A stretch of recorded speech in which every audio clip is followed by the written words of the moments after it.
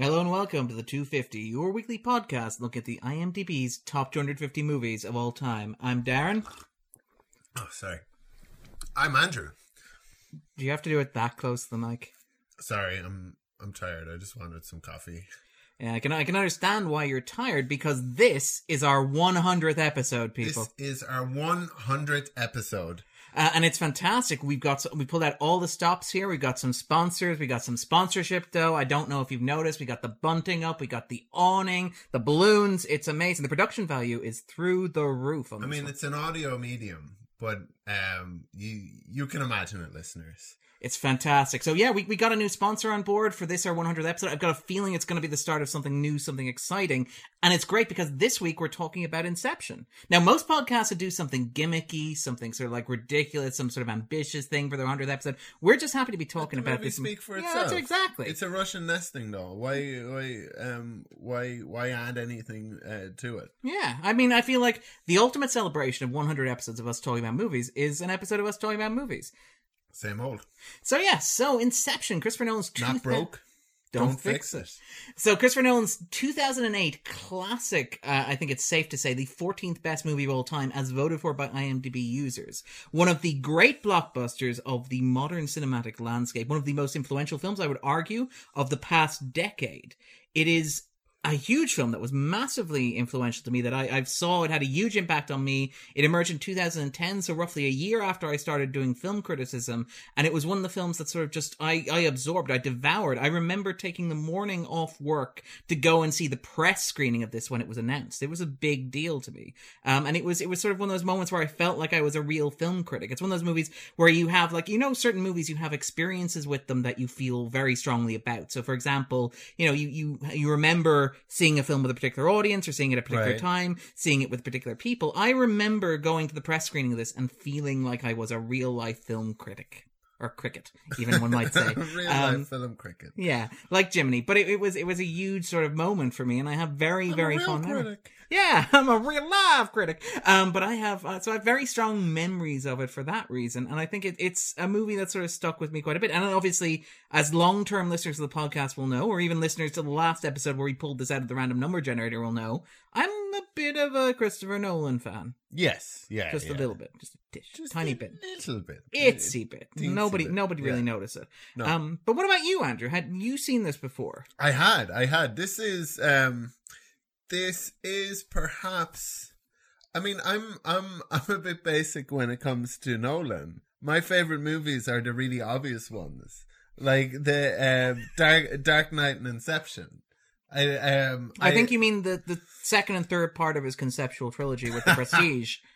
Of course. I'm not going to let go of that. That's going to become a thing. That will be a thing. It's one point, people. Darren, it's already a thing. But anyway, yeah, no, it is. Because this was huge when it came out. This was one of the... We talk a little bit about modern blockbuster landscapes and how it's all dominated by remakes, sequels. Right. I mean, when we do this just in on the podcast, a lot of them are a combination of sequels or comic book movies or family films. Think about like The Incredibles 2, for example. I mean, some of them are good, but it sucks that they're like, I want to see more movies like this. So I'm glad when we actually land on something that's not so kind of, transparently intellectual property eye sort of stuff. I mean, like, it's handy that I can say, and that you'll say something articulate. But no, it's funny because I was actually talking about this recently with various film people, because there's a lot of pessimism when you talk about modern cinema, particularly among like film critics. Who would have thought that film critics are by their nature a pessimistic bunch? But I mean, there's a lot of like cynicism about the modern landscape and the way that modern films are made. That's and the way that stuff. But this is the thing, yeah. You were talking recently about Kerry Fukunaga. Yeah. Did I get that right? You got it better than I did when I tried ding. it. Yeah, but like, yeah, there's a whole host of like great filmmakers out there. There's more diversity in terms of marketplace and distribution than there ever was before. So for example, in the past year, we've had the releases, like you can have Dunkirk going up against Get Out, going up against Lady Bird. And even then, like the year before, you have Moonlight, films that never would have got distribution, let alone production before. So I mean, I'm hesitant to do the whole death knell of cinema thing that people talk about. Bannon calls the some of those movies is what Steve Bannon calls the blue wave. So Anyway, sorry. Noted film producer Steve Bannon, by the way, Hollywood legend that he is. No, yeah. No, because exactly. he actually did. That's he what has actually made. I don't know how we got this. I do beg your pardon. I'm wary of turning the 100th episode into a political screed, but it is interesting how so much of the modern political landscape and all political landscape and cultural landscape in general is derived from cinema, to the point where like Steve Bannon is a man who went to Hollywood and tried to get his vision on screen, couldn't get it realized on screen, and realized it was easier to realize his vision on America as a nation. Right. Which is kind of, in some ways, I think, perhaps what Inception is about. That's a nice dovetail. I'm quite proud of that one. In that Inception's very much about that idea of having an ideological space into which you construct these narratives and this self-image, you project yourself onto it, and how that impacts like the real world in a very tangible way, in the way that we see each other, the way that we think about things, the way that we perceive things as being. And I mean, like, it's remarkable that, like, Inception was a movie that could only have been made by Nolan at that point in his filmography, because up until that point, he'd done, like, obviously the small indie movies, so he started out doing Following, Memento, he did Insomnia, which was this sort of, like, adult thriller that they don't make anymore with Robin Williams and with Al Pacino. But, like, he'd sort of branched out, he'd done the Batman movies, Batman Begins and The Dark Knight. I can imagine you could cast it with Liam Neeson. These days, it would probably be a Liam Neeson film, and it would probably have a much lower distribution, I think. Like, right. As in, like I imagine that the ground has sort of fallen out under Insomnia to an extent that it would almost be a direct-to-video film now, or it would be like a January release that nobody really goes and see. It'd be a Neeson season movie, where it'd be like Liam Neeson is looking for his missing daughter, and nobody really pays that much attention to it. Whereas back then, you know, in 2003, 2004, it was like a big event. It was Al Pacino versus Robin Williams. Right. It's not quite Heat, but it's almost. Whoever wins. Yeah. We all lose. Yeah. But I mean, it's.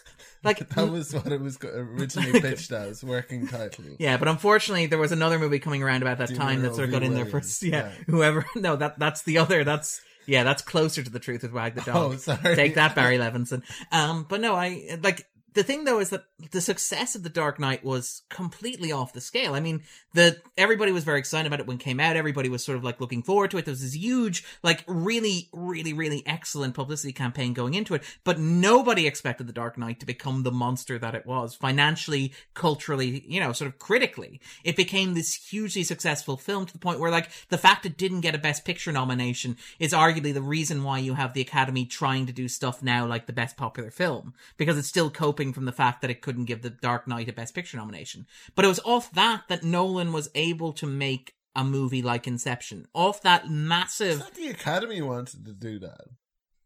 I didn't realize that.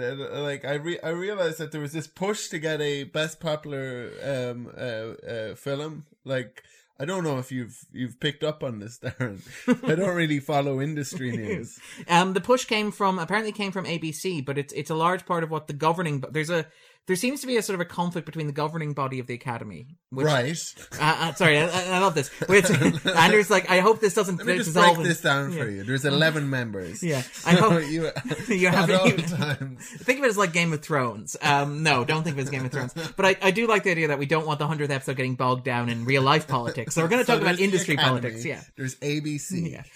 But no, so the Academy's governing body, which is generally... No, you are going to... Yes. But very briefly, the Academy's governing body is a lot more populist than the membership is, in that it's a lot more savvy, it's a lot more... It understands that it wants the Oscars to be this thing that is financially successful because it pays like something like 90% of the budget for the rest of the year for everything else. And sorry. You probably shouldn't eat all that turkey, Darren. I mean, it wouldn't be so bad if you hadn't cooked it. I think it's a little overcooked, if we're being entirely honest here. There's like a real crunch to it. Yeah, it's got bite. But you tend to fall asleep when you. I'm grand. I'm not. Trust me, Andrew. I could talk about this for like 10 hours, months, years, and not fall asleep. I could talk about Inception. I'm having the obvious problem. I'm going to drink my coffee. I don't know about you. Actually, I was thinking, with some of this sweet sponsorship, though, I was thinking maybe we could get pizza later. Ooh, I think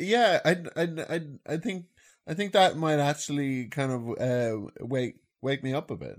All right, well, don't worry. Look, as soon as we're finished, just one phone call from me and the pizza will be right here. Wow, thank you. All right.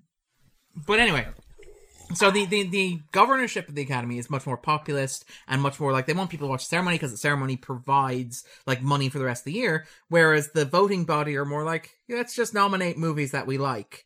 And the governing body's like, yeah, but sometimes you have to nominate movies that other people like, and the membership are like, what?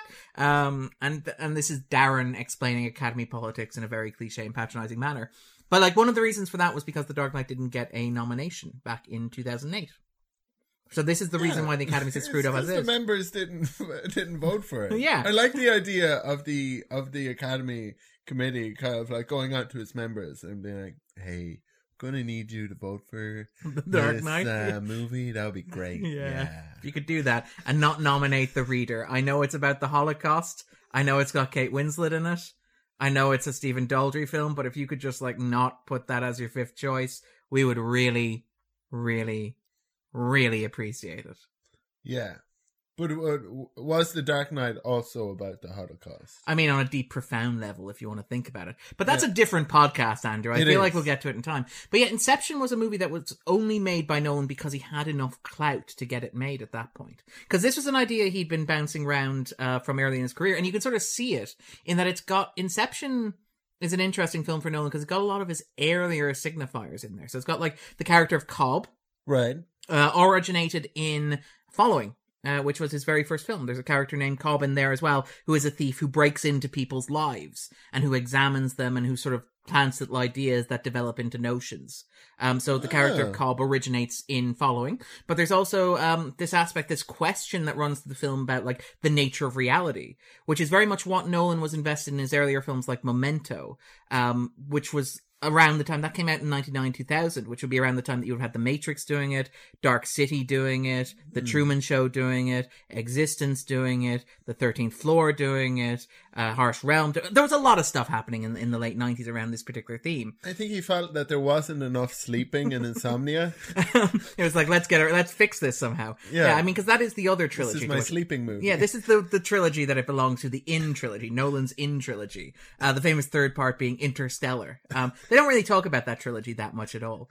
But yeah, Inception is a fantastic beast. It's also did the Kevin Kline movie In and Out.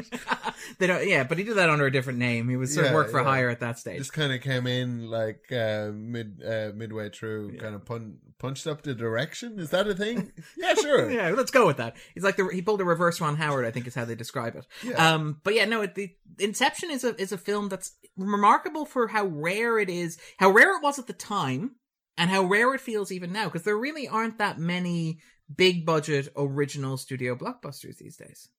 No, I guess. Sorry, the original. No, yeah. No, I'm aware that there are big budget studio blockbusters these days. Yeah, I mean, I was shocked that that recent Transformers movie was based on a whole series of movies that have been made previously, which were themselves based on a whole series of animated cartoons, which were themselves based on a whole series of toys. I mean, and again, I don't want to be too downbeat and denigrate this, because I think Nolan's like Dark Knight trilogy, it sucks. Okay, it stinks. This is why Darren only felt like a real critic when he was attending the press screening of Inception, because he's the guy's like, hey, this is pretty great. But I mean, stuff like, I love Nolan's Dark Knight trilogy. I think the Rise of Planet of the Apes is fantastic. Like, I mean, I think there are good movies being made even within the confines of like the modern studio blockbuster system. But it's remarkable that Inception is so rare, that it feels so much like a unicorn. The only other real examples that I can think of are films like Dunkirk or films like Interstellar, where you have that like connection thread in common, which is that they're made by the guy who had enough power after he did The Dark Knight to make these films and to have them be massively successful. Yeah.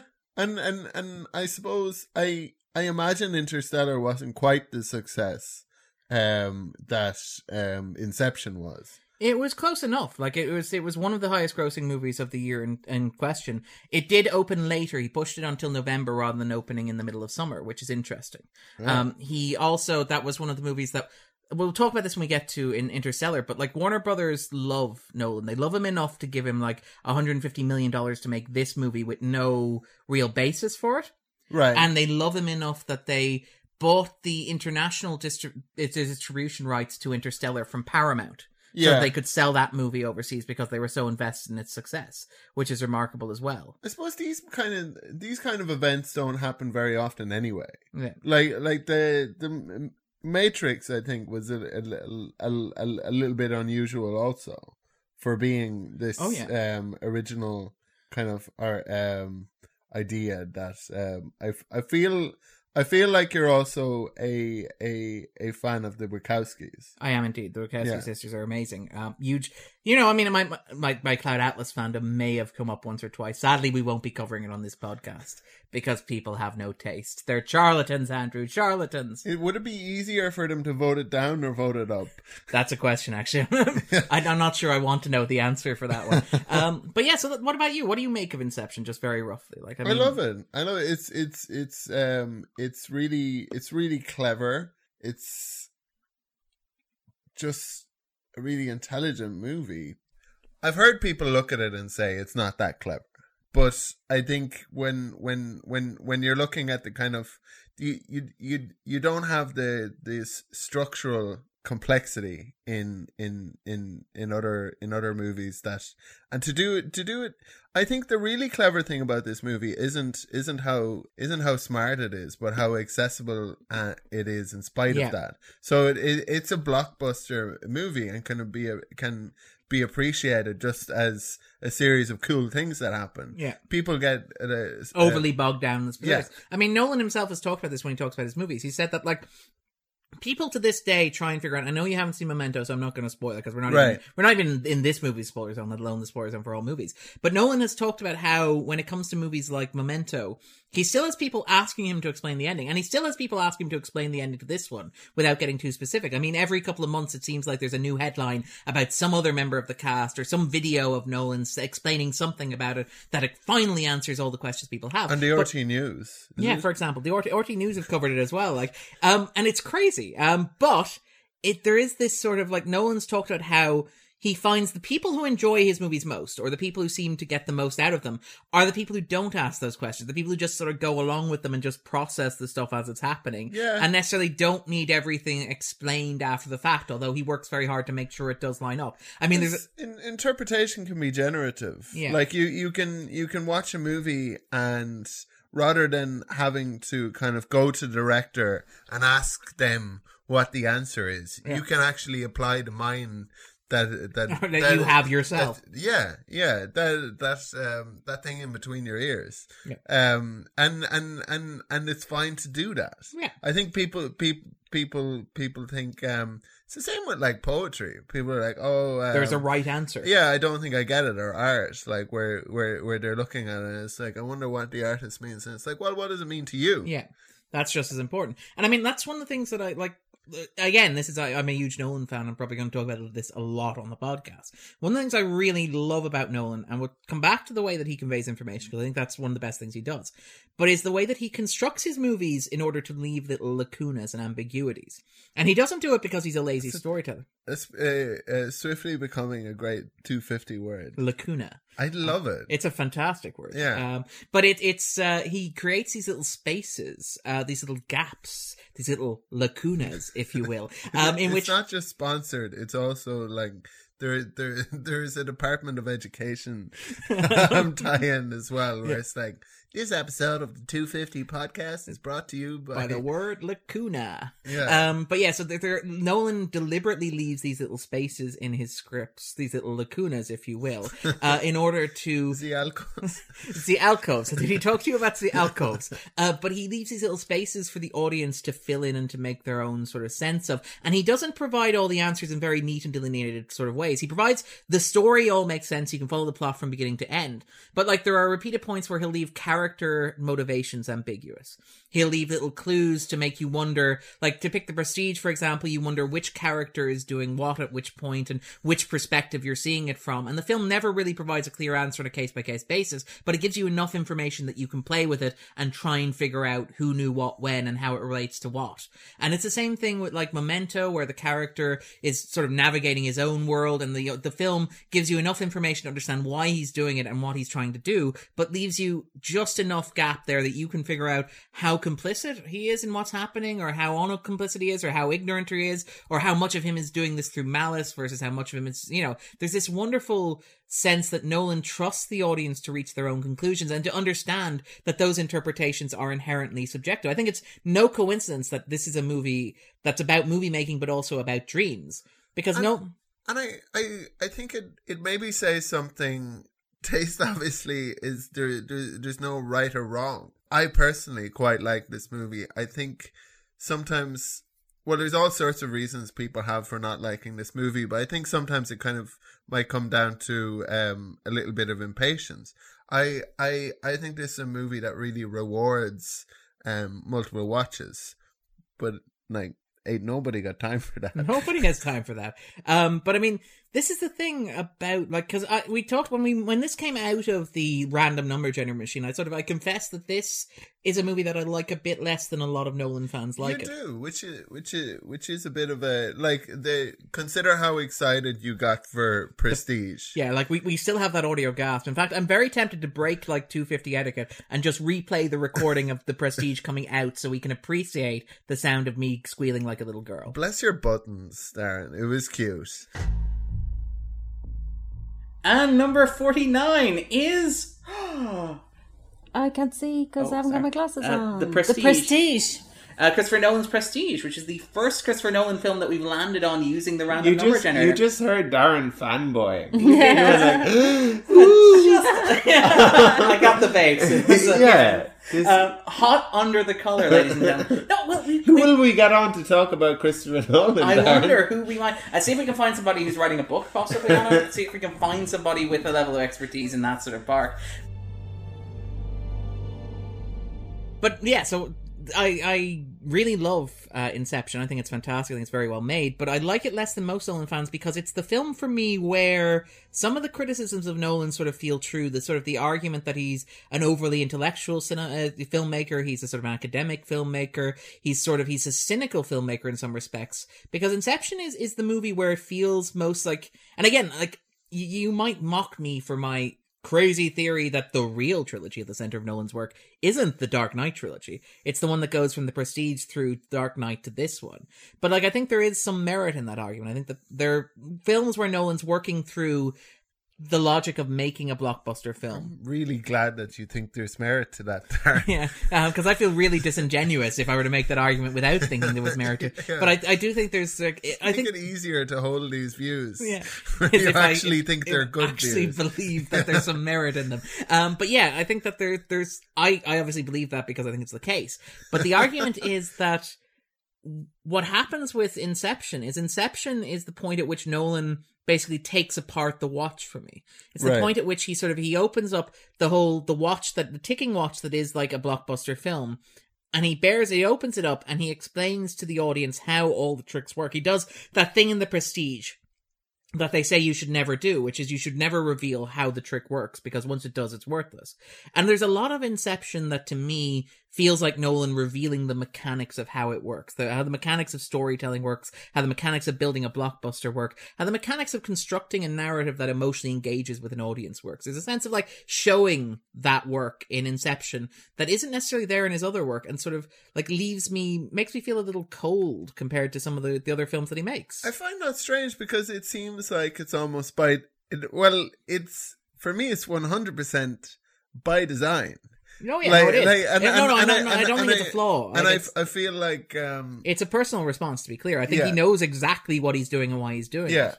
Like it's very much. Well, I suppose we'll talk about the specifics of it, but I think it's something you've said to me previously in a half forgotten dream, that it's kind of a little bit about filming. Yeah.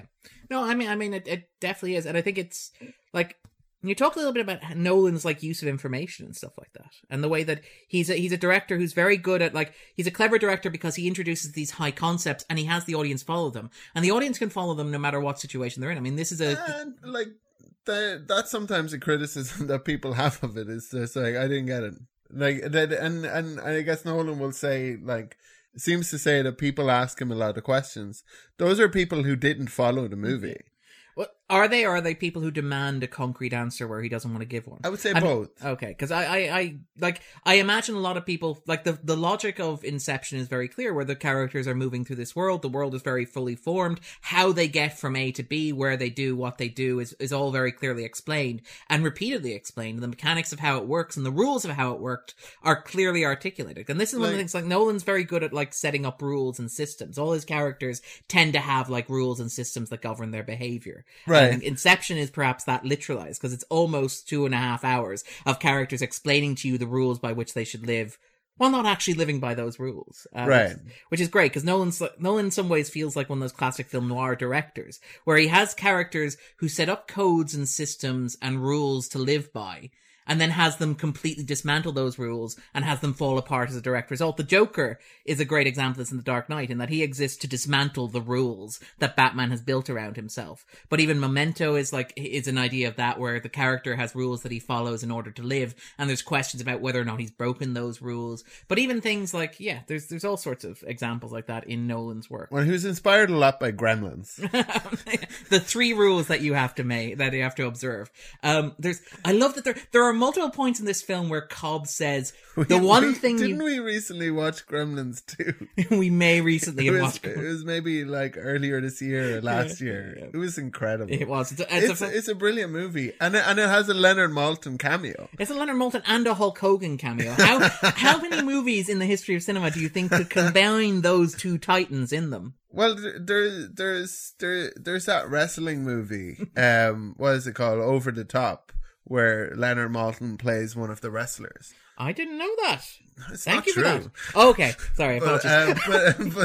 But there is. I was really excited. Imagine, that would be terrible casting. It's like, we know you're not an actor, and we know you don't look like a wrestler at all. But bear us out on this one. Yeah. But yeah, I mean, I think one of the things... If you give us a favourable review, basically. We'll just shoehorn you in there. I wonder what his review of Gremlins 2 was like. I wonder, because in Gremlins 2, he's reading the review that he had of Gremlins 1. Yeah. Or Gremlins, as it's as it was known at the time, known. yeah. But yeah, just in terms of, like, Nolan's conveying of information, it's one of the things that's tying back into the idea of Inception, and we're going to talk about this later in more depth, but, like, in terms of it being a movie about filmmaking, one of the things that's interesting about Nolan as a director is that, like, he's frequently compared to, like, people like Kubrick or people like, for example, Hitchcock. Yes. And there's this sort of argument that he's one of those great formalists. He's not really a great formalist in terms of, like, framing and composition and mise-en-scène. What his really great strength is as a filmmaker is in terms of editing. Right. And in terms of slicing sequences together, and in terms of processing information. We talked about this a bit on the Prestige podcast. And, like, one of the things that I think why Inception works so well as a Nolan film is because it plays to that strength ridiculously well. Because obviously he's editing across, like, multiple spaces in very quick succession, telling stories that unfold across multiple levels with multiple characters doing multiple things at the same time. But it's also a film about, like, conveying information. And in terms of narrative, what an edit signifies in, like, film school, in terms of film criticism and in terms of filmmaking, an edit serves to the brain to tell you that this is a piece of information that's worth processing on its own. When a scene cuts from one bit to another, so when a scene has a cut within it, it's telling your brain, okay, file away what you just saw and start processing what's being put in front of you as a new bit of information. That's, for example, shot and counter shot in conversation. It's also why long takes are like a robot watching movies. Like, it's like, it's like, now there is a new piece of information. I will place that in my file where I store all the information about this thing that I am watching. Thank you for your information. Yeah, I appreciate it. But no, I think that's why, for example, and we'll talk about this when we get to Birdman, why long takes are so unsettling to the viewers, because they ask the brain to process a steady stream of information instead of, like, cutting it up into chunks, which is very disconcerting and creates an uncanny effect. It should, in theory, be more realistic, but it becomes more unsetttle because it's uncanny. But long takes are one of those artsy showing off director things. Yeah, where it's a kind of like a chance for a director to kind of show a little bit of virtuosity, and it never fails Yeah. to get people to talk about it. Yeah. Because people always talk about like in Goodfellas. Yeah, Like that scene through the restaurant. Exactly. To the extent that in Swingers they talk about it While doing a long take. Yeah. And speaking of someone we spoke earlier about, Cary Fukunaga, Yes. in the first season of True Detective, Exactly. gave one of the mediums and one of the best long takes in film or television history, I'd argue. It's the 8-minute long take during the botched heist in the middle of the first season of True Detective. He also does something similar, and like part of me, he does something similar in the first season of Maniac, and I like to think that he's having a bit of sense of humor about himself because it's a much pared down long take, and it's very much playing up the audacity and the absurdity of the long take that he did with True Detective. So I like to think there's a bit of like winking knowledge, like, yes, I am that pretentious and virtuoso, just go with it. But yeah, the long takes are a way of sort of like challenging the viewer, whereas edits are very much about conveying information and like allowing the viewer to sort of like to cut away. And one of the things that I like about Inception is that it's a movie that's structured around these cuts. It's constantly cutting to the point where like the whole movie is about like conveying information and relaying information, receiving information, processing information, and then restructuring that information into a larger, holistic sort of vision of what the film's about. And it's like Nolan making a film that is possibly the most Nolan of films. right. I mean, ignoring the fact that it's a bunch of men wearing really nice suits with slick back hairstyles, which is also another Nolan signifier. But I guess then, before we sort of jump into like the spoiler zone, before we talk to the movie in a bit more depth, there are only really 3 questions that we need to ask. Right. So Andrew, do you think that this movie belongs on the list of the top 250 movies ever made? Yes. I think, while I'm not maybe a Nolanista, I do enjoy his movies, and as I say, along with The Dark Knight, this is probably my favorite, which I guess is not a controversial opinion to have. I quite like as it ranks among Nolan movies. I'd probably like. Well, I suppose that's not really what we're discussing. I'd put it on my 250 anyway. Okay, cool. To jump to the second question. Exactly. And if people are wondering if you've never seen the movie, I'd say go out and see it. You'll have a chance to I suppose disagree with us in the other side of the spoiler zone, and let us know what you think, because I think these movies tend to generate a little bit of debate. And a little bit of controversy. Like, I mean, like, people feel very strongly about Nolan films, no matter which way they feel about them, which is kind of great in this movie landscape. Because again, like, I'd also say, by the way, if you have seen this movie, it does, as I say, reward a rewatch. It absolutely does. Absolutely, from my point of view, stop the podcast. Well, wait to hear what Darren says first. But once we've gone, do stop it. Find it. If you can't find it, I guess, I don't know. Do stop the podcast. Sorry, I love though that you left that hanging and looked at me as if like, Darren, complete my sentence here. Are we going to recommend that people steal movies? No, we're not. I'm against stealing movies. Don't extract Inception. If you see Christopher Nolan sleeping on a plane, don't sneak into his brain and steal this. This happens so often where people are talking about something and I'm like, oh, where did you watch that? And it's like, oh, it's this great thing online where you can watch any movie you want to watch and it's free. It's great. It's like, that doesn't sound legal. Yeah. So what you're saying? It's not strictly speaking legal, is what you're saying. It's not strictly speaking legal.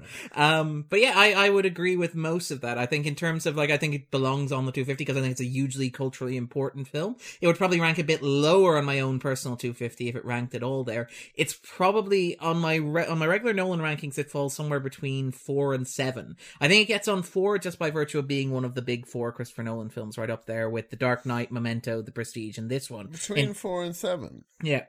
So somewhere in the middle ground with Batman Begins. You've had to do this. Yeah, I don't know if the listeners are aware. But yeah, Darren may have in fact, does have a lot of expertise on this particular. But I mean, just in talking subjectively, in terms of my own personal opinion of Christopher Nolan films, it would probably rank somewhere between 4 and 7. So it'd rank outside of Memento, The Dark Knight, and The Prestige, and would probably fall in somewhere with The Dark Knight Rises and Batman Begins in terms of filmography. I think it's probably ahead of those two, if we're being entirely honest. Right. And in terms of if you haven't seen this movie, that seems statistically quite unlikely. But you should run out and go and see it. It is one of the best blockbusters of the past 10 years, I would argue. It's a fantastic experience. I think the statistics are skewed by people like us who've been watching it more than once. Multiple times. The Warner Brothers knows how many times you've played the DVD. They probably do, by the way. Oh, no, they do. It's all Blu-ray Live, but it's all wired in, by the way.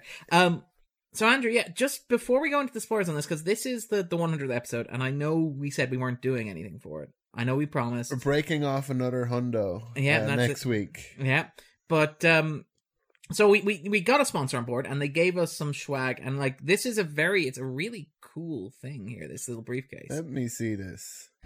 So it's basically, you know how when we talk about the podcast, and you know you joke and you say that look, what I never joke, Darren. Well, you say that, you know what I bring to the podcast is like film criticism and film knowledge and stuff. And what you bring to the podcast is like podcast knowledge and like understanding of the medium. And I mean, I've been sort of thinking about that, and I was thinking what we might do is I think if we use this right, we might be able to get access to your inner film critic. We might. I don't see how, but I mean you might tell me how it works. All right, we'll be back after this commercial message. This episode of the podcast is brought to you by Saito Industries, the mysterious Saibatsu that brings you energy solutions, sedatives, mineral exploration, and now international airlines. Darren. Yes? You're a man who likes to fly first class, am I right? Well, I don't like it, Andrew. I need it.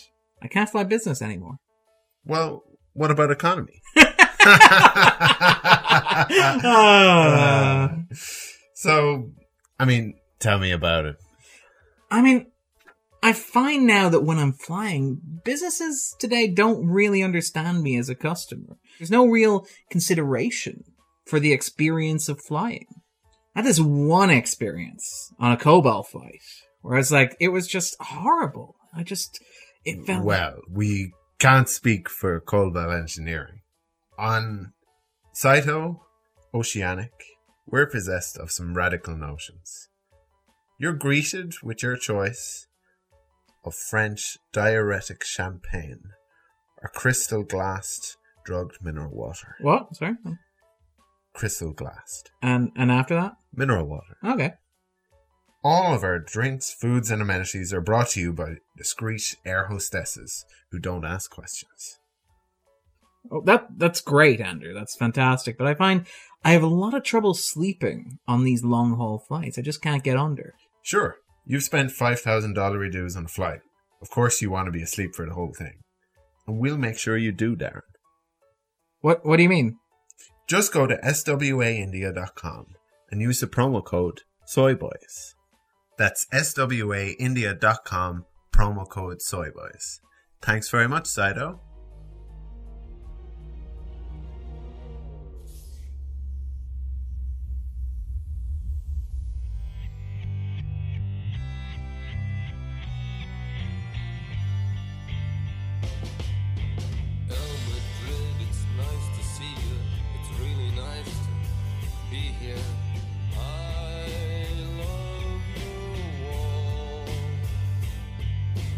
Hello and welcome to the Scannain Podcast, your weekly look at the world of film news, Irish and international. I'm your host, Darren, and joining me are... Jay. Andrew. Grace. And this week we're going to talk about what we normally talk about, which includes the top 10, the upcoming releases, and the week in film news. But we're going to start with what we normally do. So, Jay, what have you watched recently? Well, I rewatched Inception. Huh. Oh. Interesting. So funny you should say that. Yeah. Wow. Okay. What a coincidence. What's happening here? Jay looks thoroughly weird. Yeah, Jay looks a little strange. Yeah, we're all looking at you a bit odd. I know I'm rewatching a Nolan film, right? Yeah, which is unusual for me. Little out of character. Right. But, sometimes you have to, not be afraid. Right. Get into it. But is this the first time you rewatched it since it was released? No, Okay. I watched it when it came out. I watched it a couple of years after. So what year did it come out? 2010. So I would have watched it a couple of years after, probably 2012, Okay. 2013, and I haven't seen it since. Nice. Okay, so what do you make of it? Rather surprisingly, I really, really liked it. Oh. I quite liked it when it came out. It's one of Nolan's better films for me. Mhm. I think for various reasons, and we'll get to it as we get into it, but it's more of a pure blockbuster in a way that seems more enjoyable even to the director than his other films do. Yeah, it's a very pure, streamlined. Like, there's a sense of like Nolan designing the film because he wants to make a blockbuster to a point where like there's is it Bordwell, the film critic Bordwell, Dave Bordwell has argued that like one of the reasons why Inception is structured the way that it is because Nolan had in interviews talked about how he loved slow motion as a visual thing that he could enjoy on a film, on a screen, but he could never believe slow motion in the narrative of a film. He could never understand why a film actually slowed down and sort of showed things happening in slow motion without any explanation for why it was doing it. And Not even The Matrix? Not even The Matrix. And Bordwell sort of looked at this and he looked at Inception. He's like, well, when you frame it like that, it kind of looks almost like he structured Inception specifically so he could get to a point where he could shoot stuff in slow motion. And for it to make sense. For it to make sense him within the world of the film. I can see that. I feel like that sums up Nolan in a nutshell. It's like, I'm going to go out of my way to make this seem as artsy and pretentious as possible, rather than just being like, I want to make slow motion shots, so I'm going to do one. I agree with you, and I think in some films that the films suffer because of that kind of intellectualization of what he's aiming at. But I think he marries it quite well to the blockbuster format here. Mm-hmm. I think the ideas with it, things within a thing, is quite a nice hook for a blockbuster. I think it's, and I think it's a terrible idea. I think it's to have like a things nested dream within a dream within a dream. Yeah.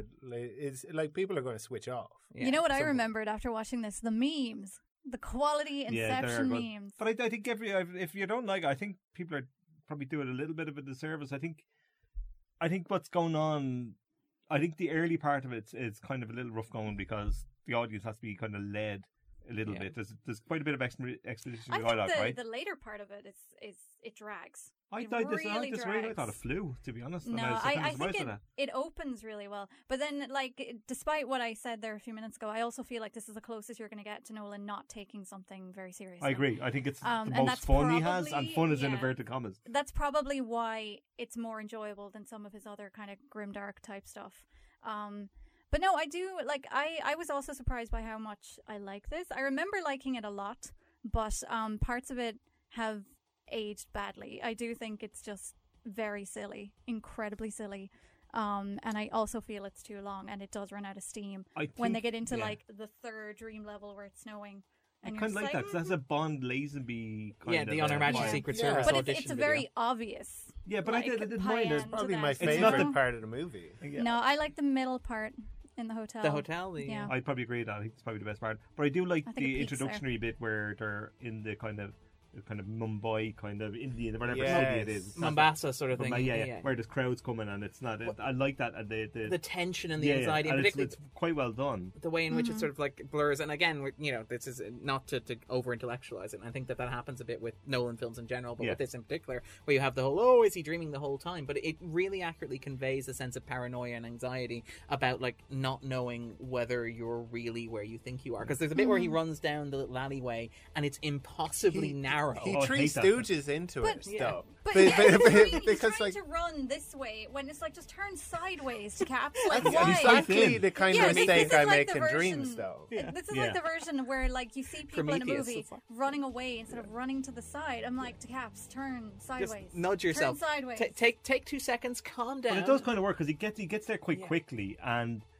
He's in it before, and he can't go back. Yeah. So it does kind of work once you accept the fact that there's a lot of pressure on. He just cuts out some WD-40. He just eases the shoulder like the down. Tin Man, just take out and oil the joints there. But it does it. I really like those Mombasa sequences as well because they create like a palpable sense of tension, and they feel like they almost feel like obviously Nolan is doing what he's doing in a dream, which is he's playing with genre, because you have that whole sense of like anxiety where he's running down. He goes into the cafe and he pretends to be like playing checkers and drinking tea, and you have that wonderful sequence where DiCaprio is like to the waiter who's like, "Will you order something?" Yeah, DiCaprio's like, "Don't draw attention to me. Don't draw attention to me." Then he's like looking around. Yeah, just trying to be a normal guy. I'm not Leo today. Yeah. I've kind of quite a few things that I could kind of add that made me warm to him a lot more this time. Hardy is not as bad as he usually is. You can understand what he's saying. I mean, first of all, how dare you? Second of all, how I'm not a Hardy man. I just thought you're not a Hardy buff. I had a wonderful nostalgic moment watching this where I was like, this is the film that introduced all of us to Tom Hardy. Like, and for that alone, it deserves to be celebrated. I feel like he's great. He's immediately after Bronson, it was the one that really brought him to attention. And right from like his first scene, you're just like, oh, I love Tom Hardy. He's good in this though. I can't believe there was a time I didn't know who he was. You know, that kind of British diplomat abroad kind of thing. He's playing that green type character, that is kind of aloof, suave, but also completely out of his element, but comfortable with that. But I do like the needle between him and Joseph Gordon-Levitt all the way through the film. It's really good. Those two guys. Like, you mean the sexual tension? I do mean that. Your condescension as ever is greatly appreciated. Yeah. No, I agree. But the other thing I quite liked about it as well is that there's even like glimpses, and I will say glimpses, but there's glimpses of Nolan's humor here and stuff like that. Yeah, Nolan and humor in the same sentence. I know, but there's things like I like agree with Grace a little bit. I know Darren really loves Nolan's humor, and he did a little shoulder dance. But he did a little sort of like Leo making his way through a Mombasa corridor dance is what I call it. But but with a smile on his face. As opposed to panic and claustrophobia. If anyone is too serious in this movie, it's DeCaps. Yeah. Lighten up a wee bit. But the thing is, I like that he have like the Edith Piaf song is the La Vie en Rose, which is after Cotillard playing her in the film and stuff like that. That's also on an ad right now that was playing on the television while I was watching this, which was a little unsettling. Cillian Murphy with a bag over his head, as in from Batman Begins or whatever. Exactly, There's so many kind of like little in jokes that he puts in, which I don't enjoy because they're kind of masturbatory. But it's like, remember that movie I watched? Remember that movie I made? Yeah, but it's not as you bad. Saw it and enjoyed it. I think he's. But he's trying to be funny. He's trying to show, look, kids, I have a sense of humor too. Like it comes across like that. This is the thing about like Nolan's sense of humor is that Nolan's sense of humor has one. First of all, he has one, which is not, and it's not entirely fair. Like the criticism, it's also not evident they're all the time. But to be fair, no, most of his movies are pretty humorless, artisan. Look how amazing I am, kind of movies. Like they don't lend themselves to humor. Give me 6 examples. I'm so torn. I want to gang up on that. I want 6 examples. No, I'm saying genuinely, most of his films do not have a comedic edge. Okay. The most you'll get is maybe the actor will bring comedic edge, but it's not evident in the film itself. Like Darren is like, let him have his moment. Hold on. I want to hear this. No, hold on. But what I would argue is that Nolan's approach to humor is radically different from what we accept from modern blockbusters, particularly the Whedon-inspired like MCU films, where it's all ironic, hip. Look, we know we don't take this seriously. We talked a little bit about that when we had Luke on the podcast, where it's like you talk about like the Mission Impossible things, where it's like if you did that joke about mass in Mission Impossible in an MCU movie, it'd be like, well, we made the joke so you don't have to.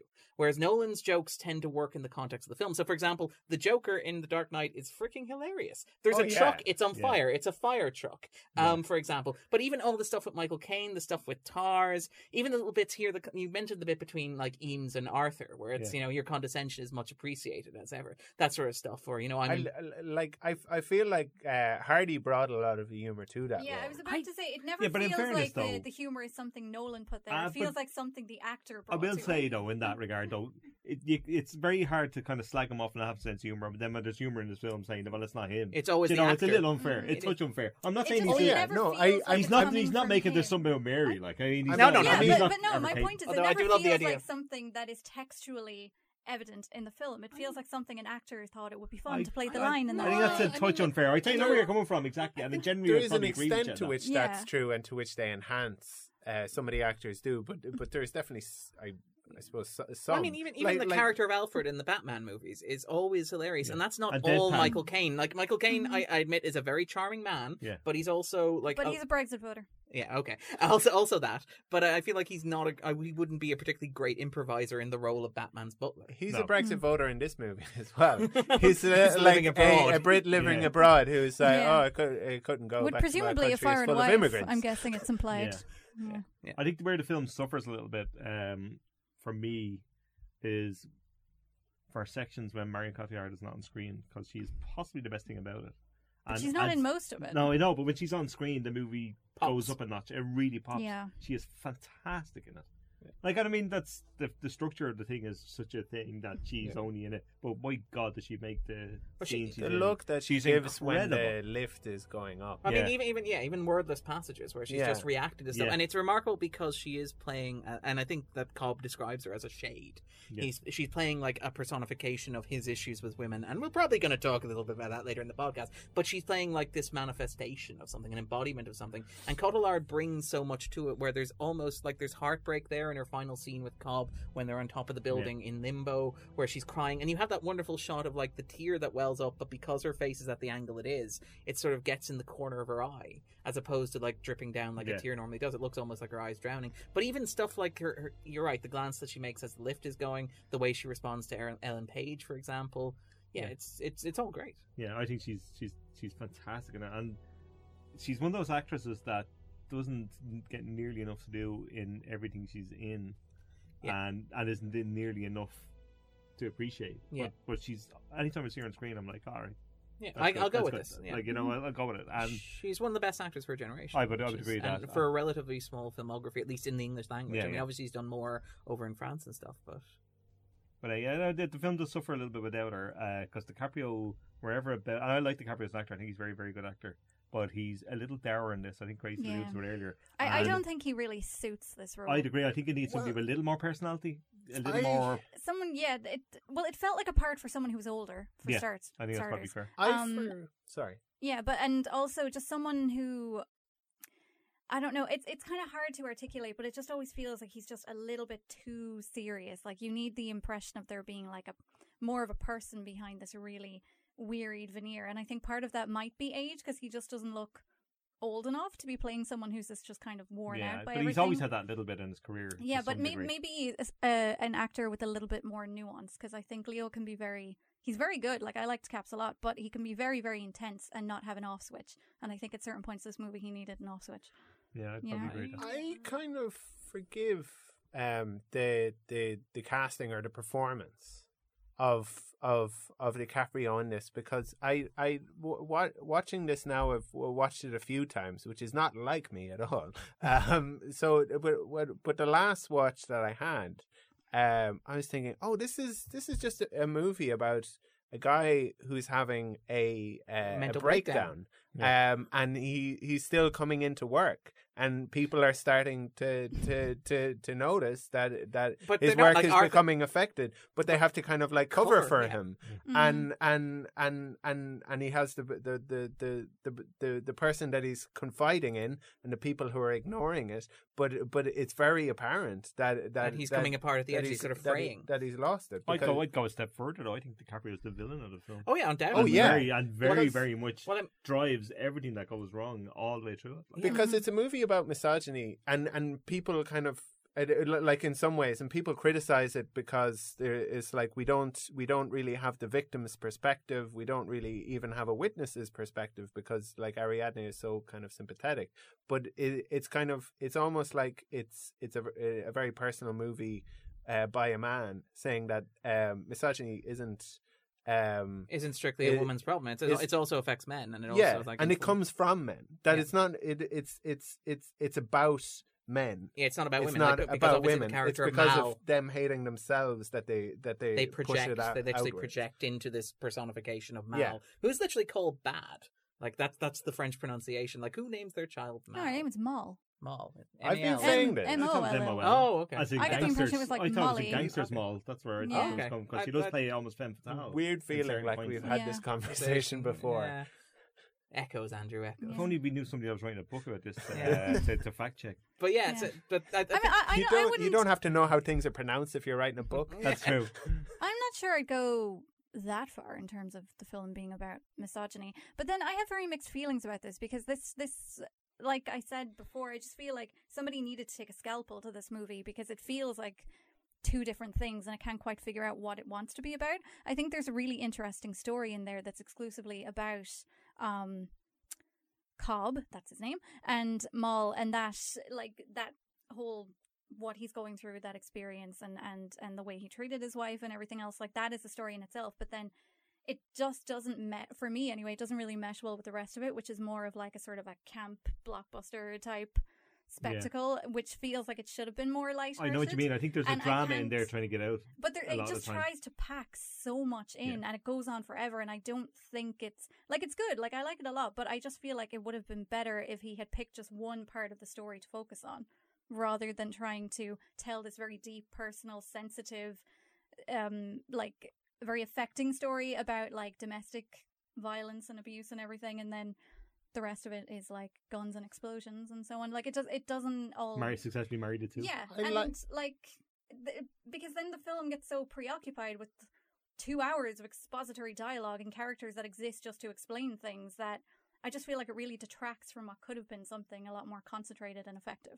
Well, that is what it is. It's like 100% exposition. And then it's almost like that's what they kind of wanted to do. Well, that is what Nolan explicitly said. Like, it's a heist movie, and Nolan noticed that heist movies, and we talked about like even like Ocean's 11, but even like Ocean's 8 this year, for example, heist movies are by their nature exposition. You have characters talking about what they're going to do, how they're going to do it, showing you how they're going to do it as you watch them do it, and then the climax of the heist is watching them actually do what they've been talking about doing for the whole film to that point. But that's my point. It feels weird to have that in the background, which is a much more kind of, I don't know, I didn't mind it so much, easygoing concept, and then having this like ostensibly very dark subject matter also going on, which doesn't really work for me because it feels very ancillary. I like that Nolan movies are these kind of Rube Goldberg machines of all these incongruous parts.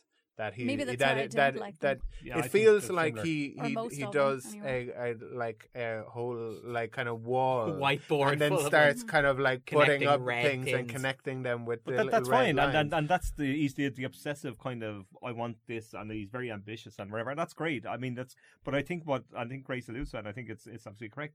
It's a reason why a lot of people that wouldn't be as big as fans have problems with his films, because they don't necessarily marry together or come together, or like, as a first and foremost, a film, it's supposed to do its thing, and if you're going to be abstract and pack lots of stuff in, you better be able to do that successfully in a way to kind of. Well, you need to be able to tell a story in a cohesive way. Yeah. Like, no one can doubt Nolan's technical ability or his visual eye. Like, he's amazing, like really spectacular for that. But he cannot tell a story very well. I suspect. At all. Like, with the exception of The Dark Knight, which I think is told well, although he wasn't the only person involved in writing that, which may be why it turned out better than it did.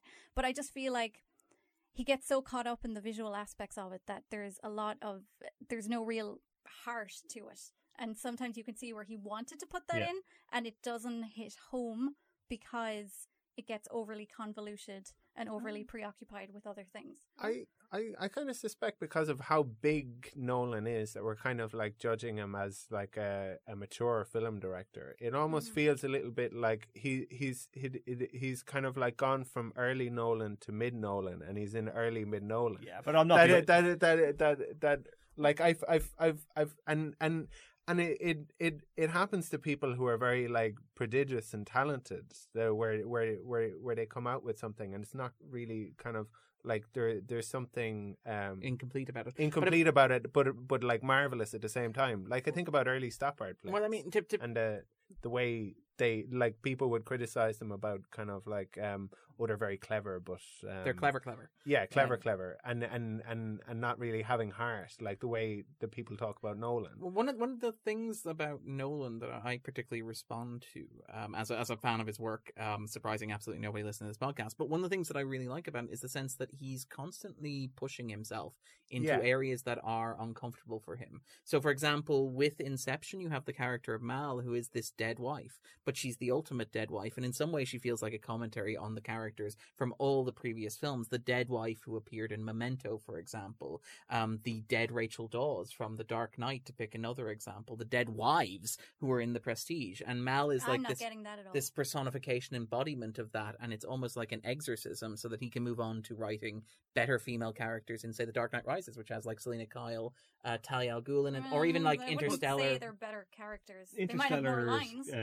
Murph, for example, is a dreadful character, and Hathaway's character is awfully written. Yeah, I would suggest, and Jessica Chastain does great with a small amount. Galling.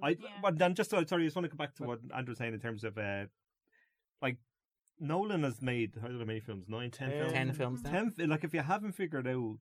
It's not like, that he hasn't figured out. He's constantly like, so for example, I don't think he is. You're going to say he's constantly pushing himself, pushing it, but I would argue he's kind of he's made 3 films of a series for starters, right? Yeah. Mm-hmm. So like, I mean, anybody's pushing themselves isn't making sequels, generally speaking, as a rule, right?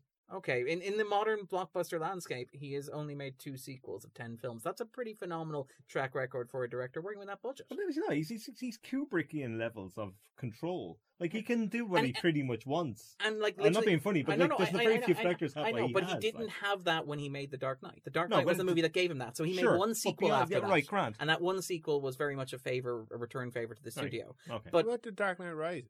That's what I'm saying. The Dark Knight Rises is the other sequel, and that was very much a favor to the studio. But like, that's it. It's not that he's done his own projects. He did Inception because he can do anything. Because he can, yeah. But I don't think he like. I hear what you're saying, right? But my issue is that when you look at the progressive nature of his films, like from the last few years, right? So say from Inception. So like, you criticize him for not having enough heart, so he makes Interstellar, which is a film that is very much about heart. Now, regardless of whether or not Interstellar is emotionally vacuous. It's not. Yeah, sorry. It is. I'm sorry. Like, again, it's visually something that's gorgeous, but it's very, very poor storytelling, and there is no emotional core in that movie. The only bit of emotion in it is Matthew McConaughey's now infamous crying scene, when you might feel like, oh, this is rough. The rest of it is not going to move you at all unless the emotion you're experiencing is anger. It moved me a great deal, but I mean, regardless of whether or not you think it works, it's a movie that posits the idea of love as a force that's as strong in the universe of gravity. This may be the issue, though, is that he's looking at it in a very technical, clinical way, which does not lend itself to actual pure bridled emotion. But it's like somebody studying it instead of capturing it. Okay, but again, to get back to the idea of like pushing himself, you have like the criticism of, like we talked about, this film being so exposition heavy, and then he goes and does Dunkirk, which is this really tight 100-minute film with a minimum amount. But with a minimum amount of exposition. I agree. And so there is a sense of a director who is edging himself. He's not ambitious. He's not edging himself. Okay, pushing himself, going further than, like, finding areas in which he's deemed to be uncomfortable and trying to go a little bit further. Next movie, he's going to be edging himself. He still shoots himself in the foot in Dunkirk by telling it in this weird arse over tit way. It was so close to being perfect, and then he had to be like, no, we've got like some non-linear timeline going on because wink, I'm so. Oh no! Jesus! Apparently, people walked away from the movie and never really realized that even enjoyed happened. it either way. They were like, "What? What do you mean?" Yeah. The fact they were supposed to be on that beach for a week. But the fact that I kind of agree, Grace. I think he is an ambitious filmmaker. I don't think anybody doubts that. But I think his ambition is rooted in the technicals. But I do think that it doesn't necessarily make him a great filmmaker. Like, if you could give any filmmaker the control he has, right? It won't make them a great filmmaker unless they're a great filmmaker. Like, control, skill, whatever. I don't think he's a very good writer. Yeah. And I think that's where I would like the to see him make lie. something or make more movies that he hasn't written. Yeah, and I've aimed at it. He's not the only filmmaker I've aimed at, by the way. There are other filmmakers that I've accused of that I wouldn't. I like Guy Ritchie, a perfect example. Guy Ritchie's, I think, a very, very technically interesting filmmaker. And I wish he didn't write any films because he can't write to save his life, in my opinion. Mm-hmm. And I think, and I'm not comparing Guy Ritchie with Christopher Nolan. We're really torturing Darren here. Okay. I'm not give us a number, Darren. I admire Nolan, but I've never 6 digits. First one's coming to your head. I think he's made Memento as a great film. I think that's pretty much it as a great film. And I think Grace alluded to the idea that somebody else wrote it with him. In terms Memento, he wrote himself from a short story based by his brother. Yeah, Memento was genuinely excellent. It's the best film he's made. It's a masterpiece, is my opinion, and it's the only great great film he's made. But I do would like argue Inception. The Dark Knight is also... I like The Dark Knight, but not quite as much as most people. I love it. I really do. What I would say, though, in terms of like criticizing Nolan as a writer of his own films, he's a writer who consciously plays to his own strengths. We talked about like him writing this movie to enable him to shoot slow motion, to pick another example. But you have things is like... Is that writing, or is that just like... Technical wankery. We say wankery, and we're describing the scene where you see the hand of the clock ticking and the car blowing up at the same time. To call that wankery, no, it's not. That's not calling that. That's two different things. No, if you write a script purely, but how do we dismiss this? Like, well, he's all technical, and the artistry at what he's actually doing. Nobody can deny that he can. Nobody here at this table is denying that he can put a film together in terms of awe and spectacle. I don't think anybody. My point is that nobody in his movies are gonna you're not gonna sit there and actively root or care about them after you've seen it. They're not gonna stick with you. I root and care for them. I don't. But I do admire them to varying degrees depending on which film I'm watching. Yeah. But I think this is Nolan is like academia as a filmmaker, you know. He's someone who pushes himself technically speaking and makes really visionary films, but he's studying things. He's not capturing them. That's my issue.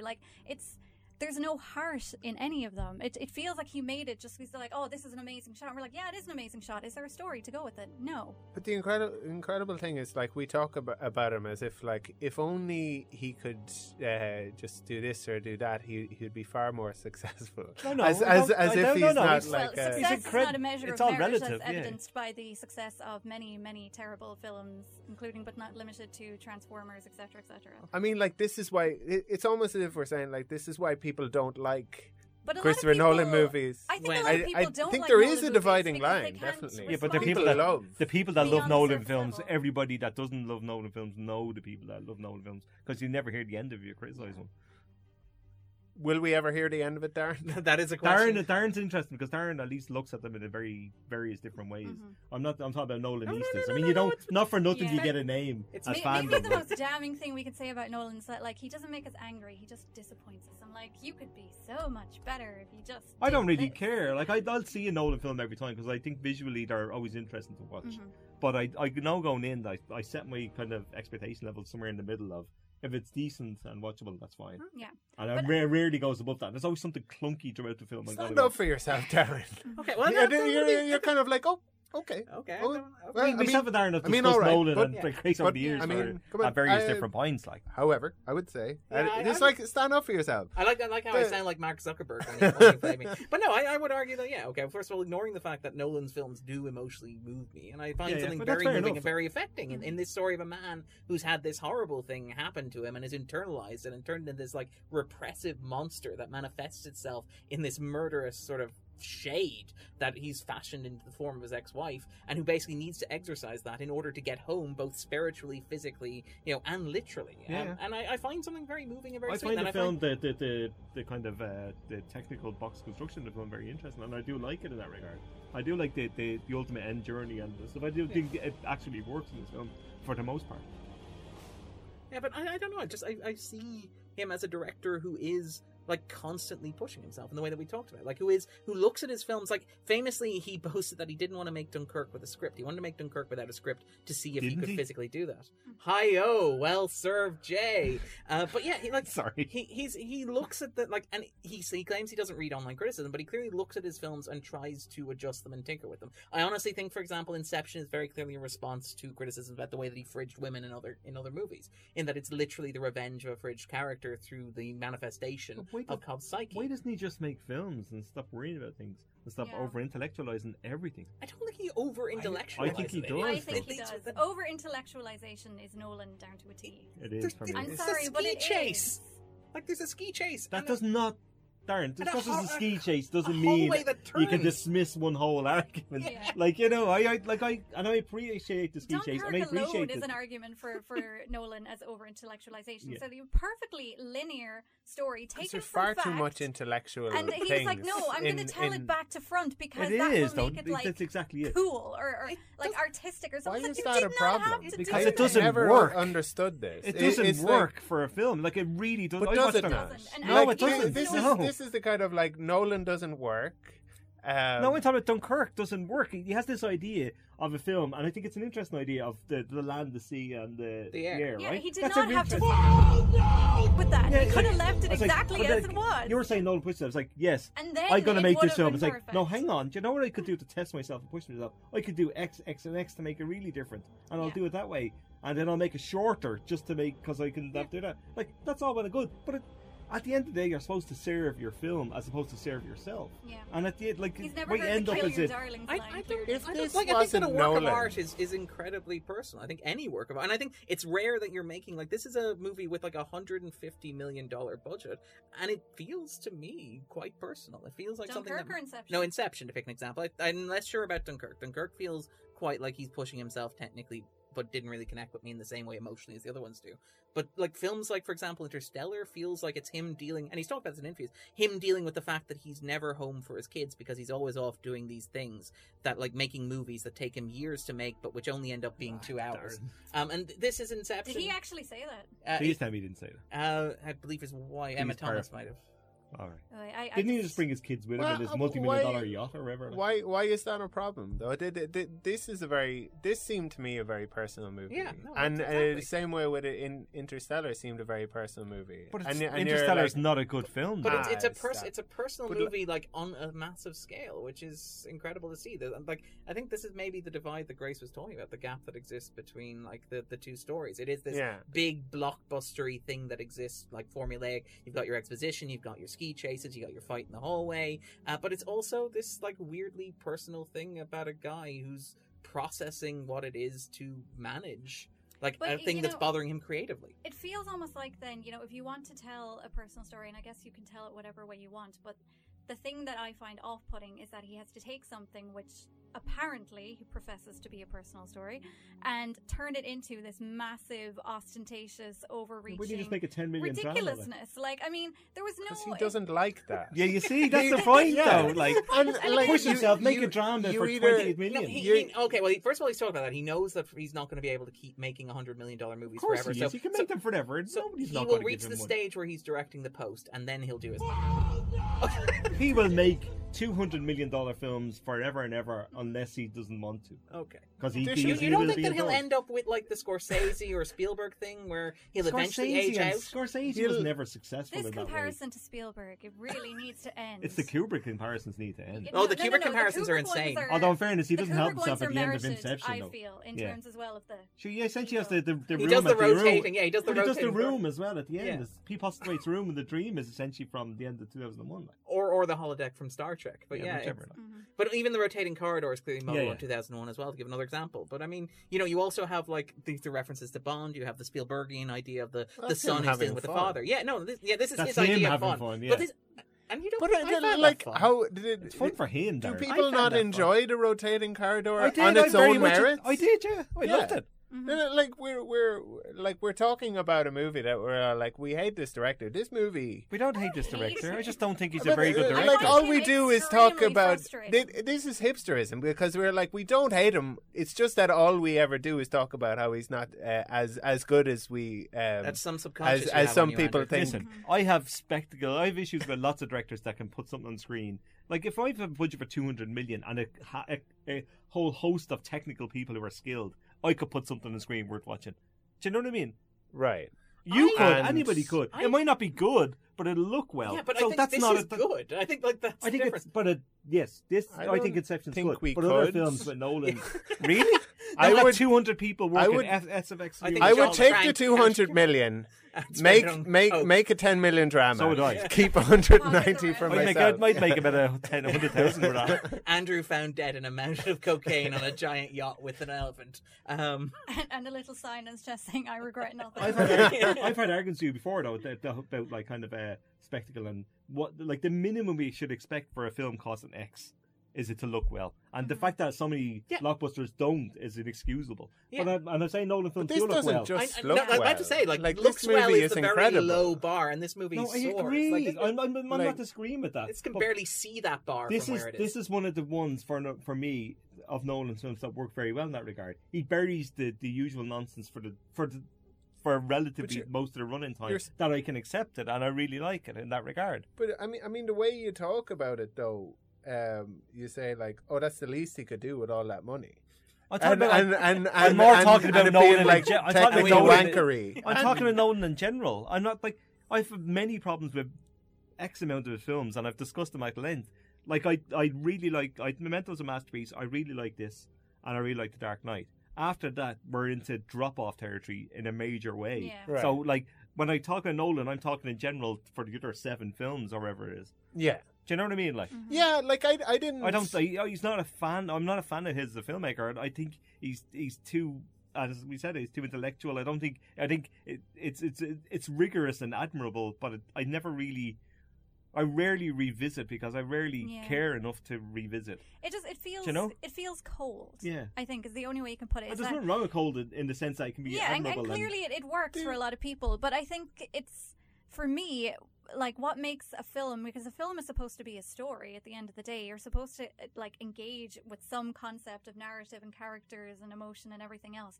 And I just think like, my issue with Nolan is that, like, he professes to look at these stories. Like, he claims to be looking at stories about, say, a father and children, husband and wife, and so on and so forth. But he very much feels like he's on the outside. He never feels like he gets under anyone's skin. Yeah, I'd agree with never digs deep into the character.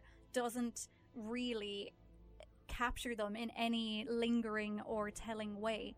And as much as everything may look great, and he often this is the other sounds great as well. By the way, he gets incredible cast and gives them empty, watery crap to work with, and it's like, hold on, no, seriously, you cannot have Anne Hathaway and Jessica Chastain in Interstellar and squander them. I suppose we're talking about Inception. Okay, can I raise my? And in this film, can I just? I would like to say I almost disagree with what you said about Marion Cotillard earlier. I love Marion Cotillard, but I do not think that she is used very well in this film. At all. She's not used enough, but I think she's used very well. Can I raise my hand here and just give Nolan credit where credit's due? You can't. You didn't just write a book about in Nolan. terms of taking an actor like Tom Hardy, who was a washed-up star, who had starred in a really bad Star Trek movie, had done a couple of indie films, and unleashing him on the world as a blockbuster. He made Bronson before that. He did make Bronson before that, but it was the right people. It was a low-budget indie film that very few people had seen. It still is like a kind of art housey. You watch it and you're like, is this a film? I think it's been rediscovered since Refn became more well known. This is going to be slightly controversial, but he contributed to the McConaissance as well with Interstellar. He also, in terms of, for example, Anne Hathaway, who people are like, wow, look, she's finally cool when she's doing Ocean's 8. No, she's always been cool. She's been really cool forever, but I would argue that a large part of her becoming cool was Selena Kyle in Dark Knight Rises. And I think she's good in that. I'd agree. She's fantastic. Barack Obama singled it out as the best performance of 2012. Noted critic. Obama said it. Nobody even knew who Barack Obama was before Nolan made the film and then had him comment upon it. But no, I think like if you're talking about like Anne Hathaway's sort of like the rehabilitation after the Oscars incident, like I think that The Dark Knight Rises is an important part of that. Remember, there was the whole big thing around Anne Hathaway being a theater kid and stuff like that, which was completely unfair and unreasonable. A theater kid, the double standard that exists where people try too hard, but it tends to be aimed at missed all that. It's always like that. Yeah. She's great. No, she is great. She is great. But I think that The Dark Knight Rises was a large part of people realizing how great she is. He pissed her away in Interstellar, though. Okay. Like, I'm sorry, he did. And it frustrated. It made me angry listening. Good role either. I think she was great in it. I mean, in her opening scene, she backflips out a window in stilettos. I mean, and Heath Ledger. Heath Ledger. I mean, yes, we all love Heath Ledger, but his performance as the Joker was revelatory. And there's a point at which you do this... Black Mountain, sorry. Okay, but there's a point at which you do this repeatedly, and at some point, if we are gonna give Greta Gerwig like praise for like Saoirse Ronan and all the actors in Lady Bird who have done phenomenally well, and they are phenomenally well, and I think Gerwig does deserve some credit for it, we have to acknowledge that maybe, just maybe, the fact that all these actors, including like Joseph Gordon-Levitt, for example, transitioned into doing big budget blockbusters after doing sort of Inception, Dark Knight Rises, he became a lot more prominent as a leading actor. As a Nolan fan, has Ledger's side has any Nolan performances got actor nominations? No. To me, that's kind of telling, though. I think it's more revealing of the kind of films they are, though. I think Ledger wouldn't have gotten a nomination if not for the fact that he died, which is a tragedy. I think he deserved to win, but I don't think he would have gotten a nomination if he hadn't died. Can I just come back just to the kind of thing about Nolan being cold, right? Yeah. I don't mind that in and of itself, right? A filmmaker's filmmaker. That's the kind of stuff they do, right? Kubrick was a cold filmmaker, and just to go back to the Kubrick comparisons, right? Which is a terrible comparison. I think it isn't or isn't. Okay. But I will say... I think Nolan being compared to Kubrick is one of the more justified comparisons. A lot of people compare him to Spielberg, and they shouldn't. I agree, but the differences I see between Nolan and Kubrick is that Kubrick makes kind of similar, cold, kind of distancing films, right? Yeah. But Kubrick is a better filmmaker than Nolan because there's, whatever about intellectualization or whatever, there's an intellectual rigor with Kubrick's films, and they're about bigger ideas, and he gets at bigger ideas, and almost always successfully. Not always, but almost always successfully. That makes something, it's more than the sum of its parts, perhaps. Whereas I don't think Nolan ever quite reaches that. We may have to invite you back for The Dark Knight Rises to talk about Nolan's big ideas. Well, I know. Listen, I know what you think of Dark Knight Rises. We've had conversations about this before. I don't think much of it, but I will rewatch it, as I said, at some point. It looks a little bit like that storm's picking up out there. There's a bit of rain out there. We may have to... It's really strange weather. Yeah. Well, I mean, you shouldn't have had that coffee, Andrew. Or all that champagne. Yeah. But we may need to head. We may need to wrap this up. Do you have the van, right? Yes, yeah. If anyone wants a lift, I have a white van outside. It's perfectly great that this sounds legal and above board. You just put these bags over your heads, and we're recording near Colney there Station. There are suites. I'm waiting for a Help train. me move I'm not this sure sofa. If it'll ever arrive. You don't know where it's taking you, right? Yeah, but it doesn't matter. I don't like trains. Nobody said anything about trains, Darren. And you were supposed to do the research, Andrew. Let's just get in this white van.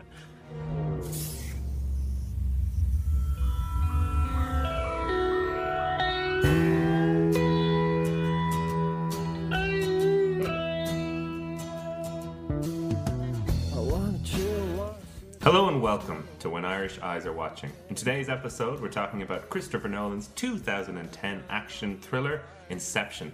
And I'm joined by Sean. Hello there. And also special guests, Darren. Hey. And Andrew. Hello.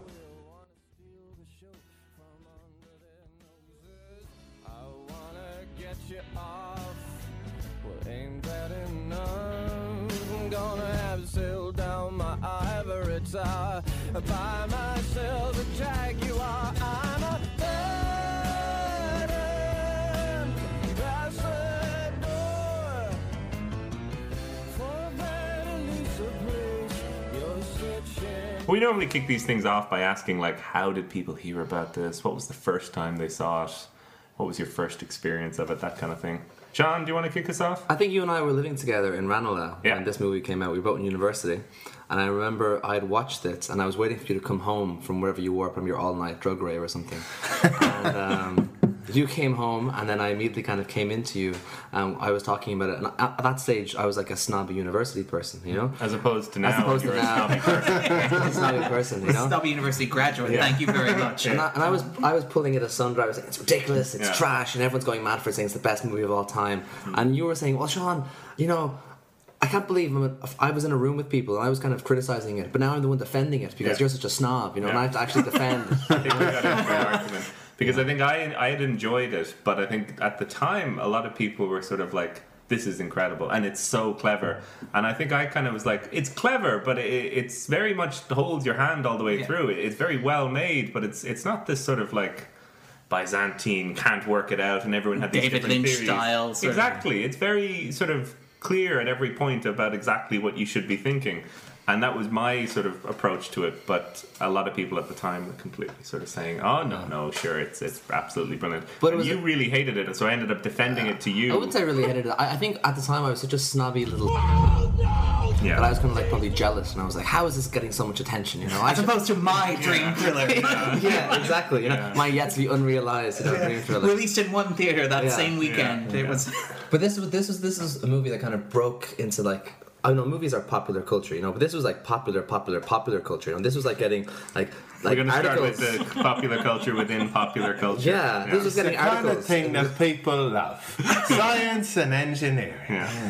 Sorry, different Christopher Nolan film, but same principle. Movie, But it was huge. It was absolutely everywhere. This was 2010, so this was I remember there being huge billboards everywhere and just being random posters of Ken Watanabe as the tourist. Yeah, it's like, what is this? Marion Cotillard is the Shade. I remember seeing that. And thinking, what are you selling here? But it was huge, and it probably still is. To be fair, I think it's It's like, I mean, we do the trailers didn't give away much either. I remember there was a lot of like sentences and statements and big your shots. mind is the scene of the crime.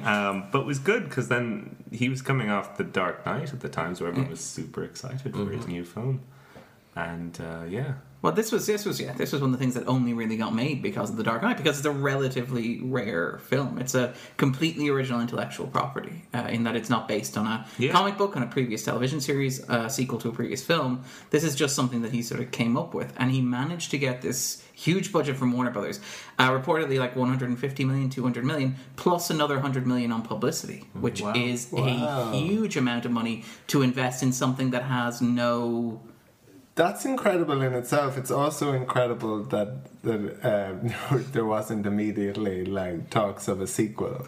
Well, I so it doesn't lend itself to a sequel, but the like you think of I know very different movies, but The Hangover was kind of like a counterexample to like, this is kind of like a huge hit. There's nobody kind of like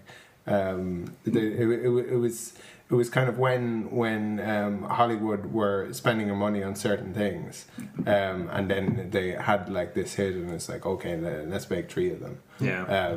Whereas this is very much it's very clearly self-contained. I think we can rule out the possibility of an Inception sequel about it. Oh yeah. People said that about Blade Runner though, and then like 25 years later and everyone was terrified. I remember going into Blade Runner 2049 being like, how are they going to handle all the sort of ambiguity and questions of the original?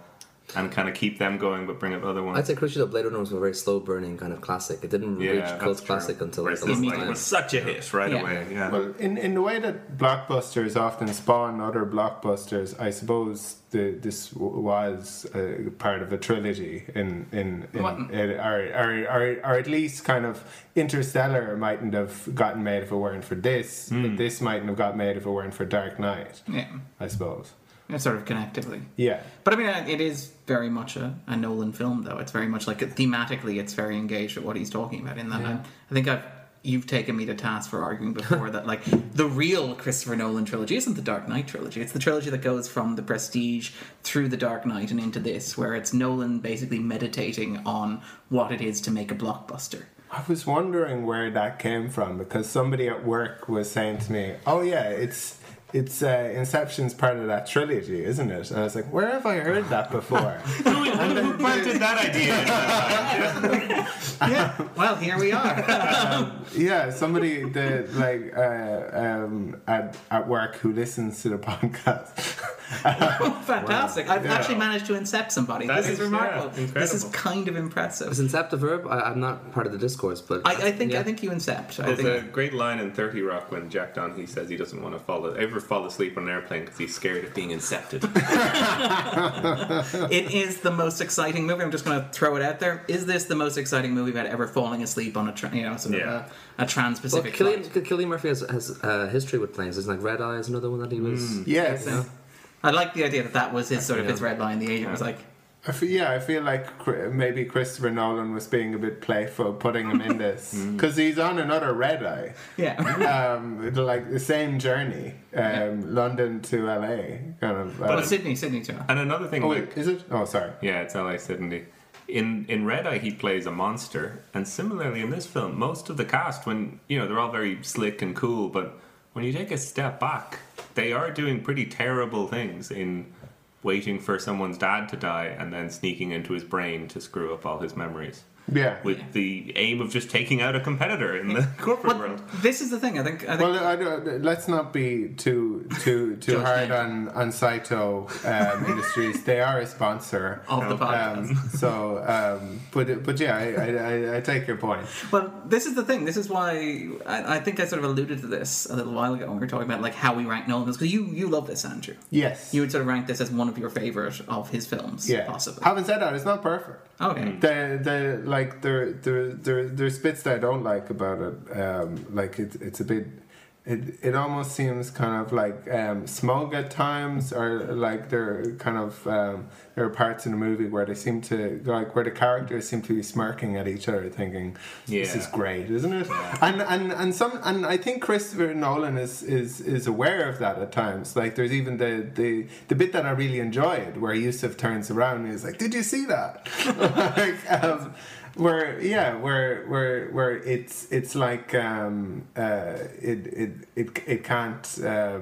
it can't just be a really cool movie. It also needs to be very aware of how cool it is. But just in relation to what Alex was saying there, that's always been my sort of issue with it, is that it is a movie that is incredibly cynical about the process of making blockbusters, in that it's a movie that is a metaphor for movie making. This obviously isn't a new idea, everyone suggested this, but obviously if you look at the roles in the team, they all correspond to various filmmaking roles. So you have, for example, Saito is the man who provides the money, he's the producer. You have, for example, Ariadne, who provides the layout, she's the screenwriter. You have Arthur, who procures all the necessary resources, he's the production designer. You have Eames, who is the man who can be whatever you need him to be in order to play a role in this, he's the actor. You have Cobb, who is cast in the role as sort of auteur, who oversees all this, despite not having any particular function. Yeah, well, we're going to get to that in a moment. like any author. Yeah, it's completely terrible. But like, throughout this, there's the sense that they are constructing these elaborate sort of like films or sort of like stories for the benefit of Fisher and for the benefit of the people they're incepting, where they're constructing elaborate narratives onto which these people project their own psyches. And project is a word the film uses repeatedly. But you have this idea that they're constructing this, and then even Eames himself, when he's talking about this in Mombasa, he's talking about how, the plot that you're trying to instigate, it's like, well, it's got all those various anti-monopolistic sentiments, anti-capitalist ideas, all that crazy stuff, but that's just at the whims of your subject's prejudice. What you really need to do is boil it down to the basics, which are the relationship with the father. I feel like I'll talk tons about how much I like Eames, but I suppose you've answered the question so had you seen this movie before? Oh no. I had seen this movie before. I feel like I might have only seen it once before and really, really enjoyed it. And I think the second time watching it was not today. A very rare occasion where I've watched the movie like maybe about a week before discussing prior. I got here today. Thankfully, I wasn't too late. Difficult getting up the stairs though.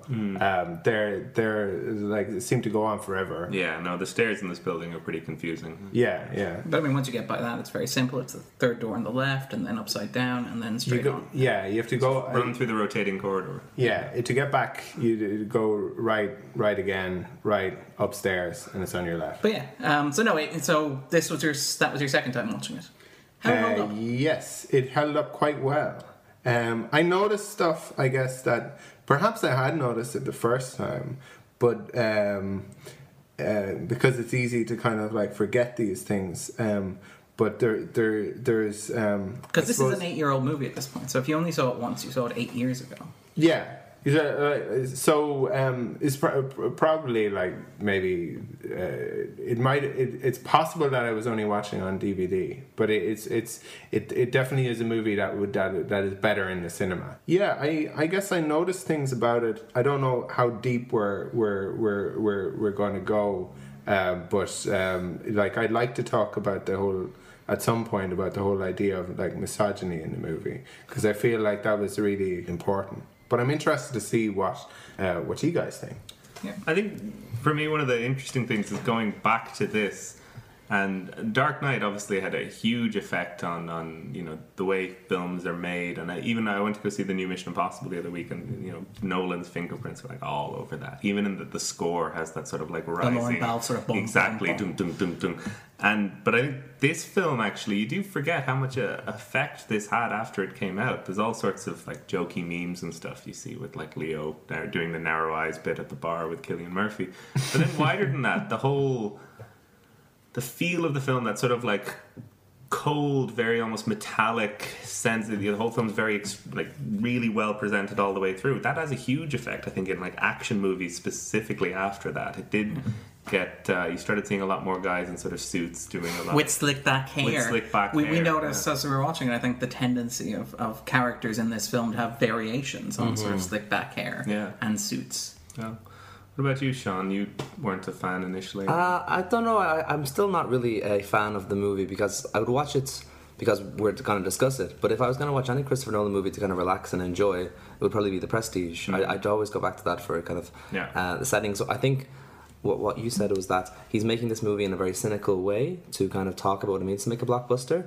And I think you can really tell that he's so conflicted about filmmaking in this movie, because you get all these action scenes which are so pointless, you know, like towards the end especially. Those zero gravity things are like majestic and no one's ever done them and they're fantastic, but when you're breaking into like an ice palace at the end and it's like a derivative Bond action sequence, and it's very well done, it's excellently well done, it's fantastic, but for me, as a climax of the movie, it just makes me think that there really is no, I find there's no emotional heart in the movie, and it's all just boxes inside boxes inside boxes, and then there's no heart to the movie, and I don't really care that Cobb gets to the end, you know. I would say I would agree to you to a certain extent. I know I've said to Darren that I agree with Darren that Nolan cares about the emotional kind of impact of his movies, and that I don't think he's a cold director. I just don't think he's very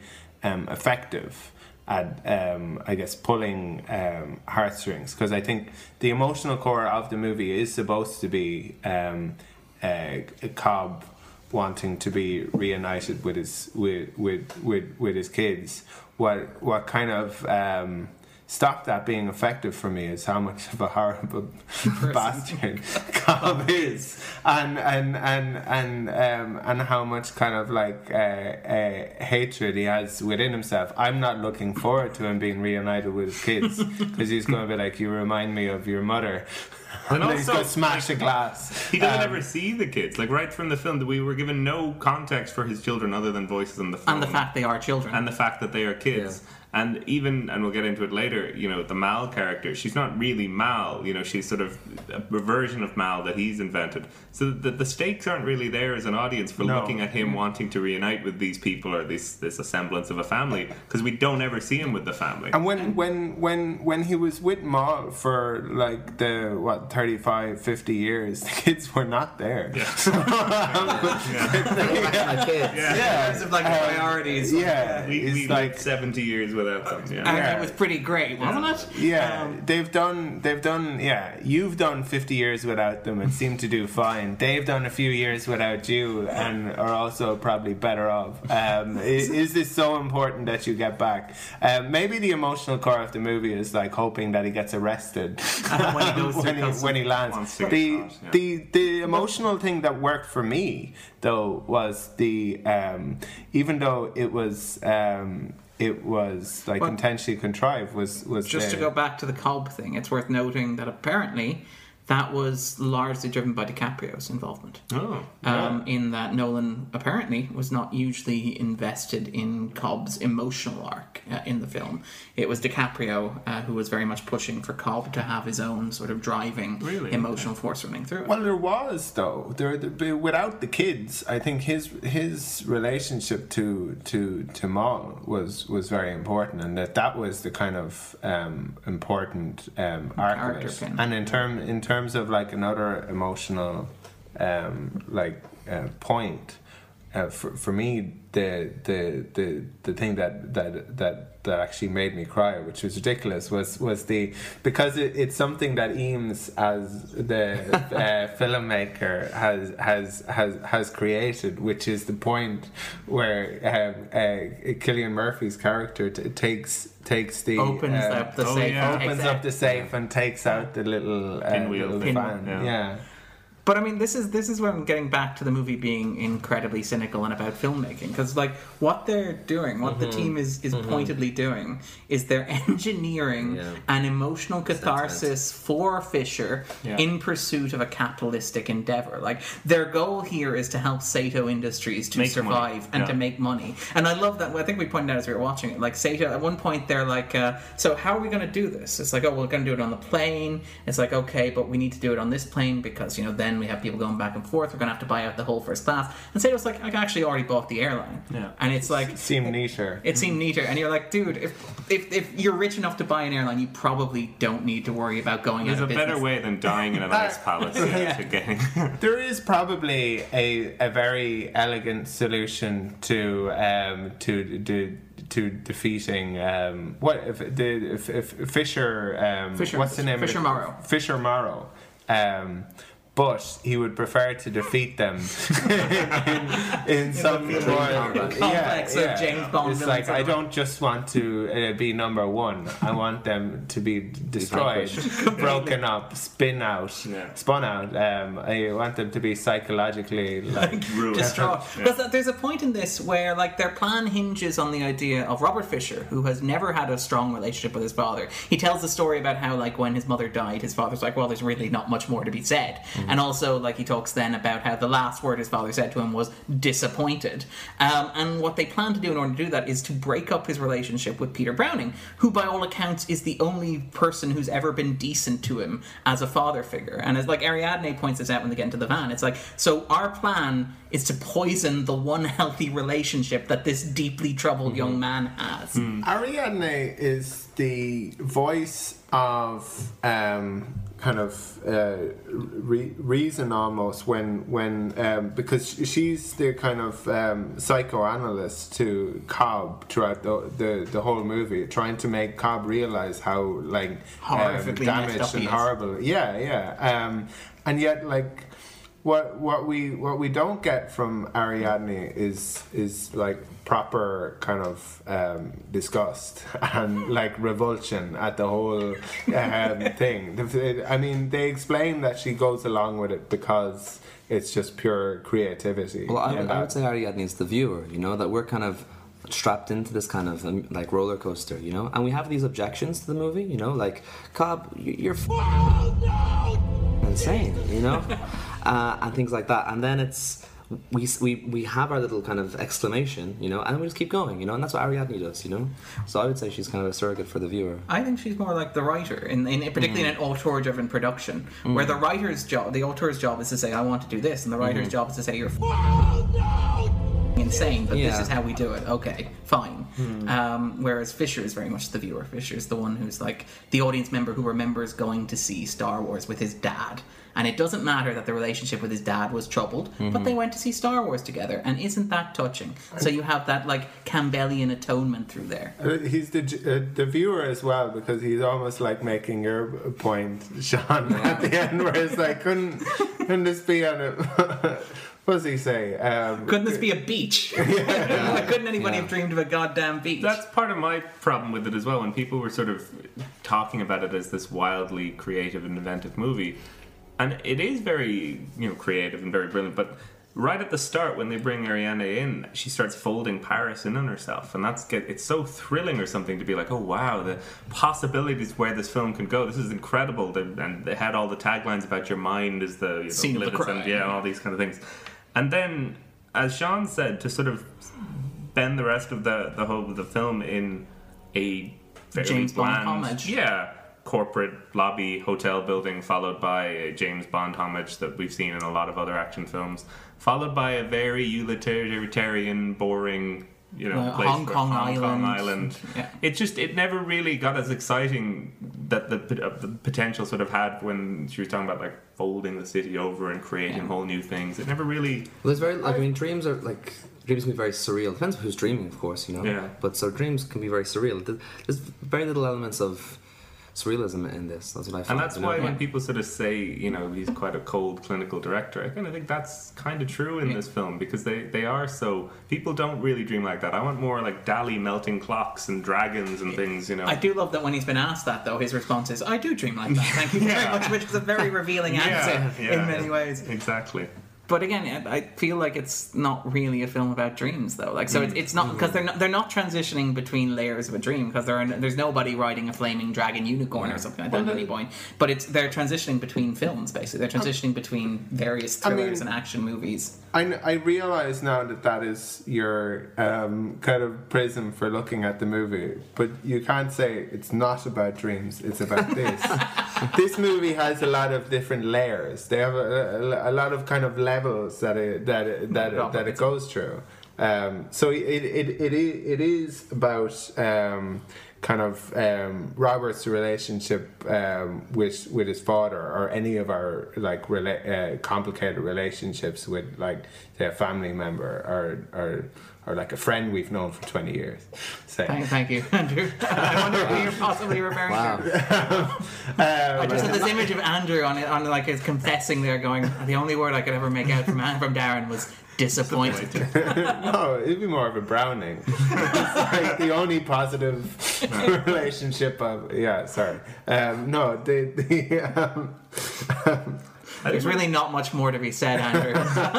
I think it's interesting when you're mentioning though about like the children and like Leonardo DiCaprio bringing that in, because to like a counterpoint to this is Interstellar, and the way the film he made Dark Knight Rises after this, and then he made Interstellar, But in Interstellar, there's some similar themes about like wanting to return homes to one's children, but having like business to finish and all these other things.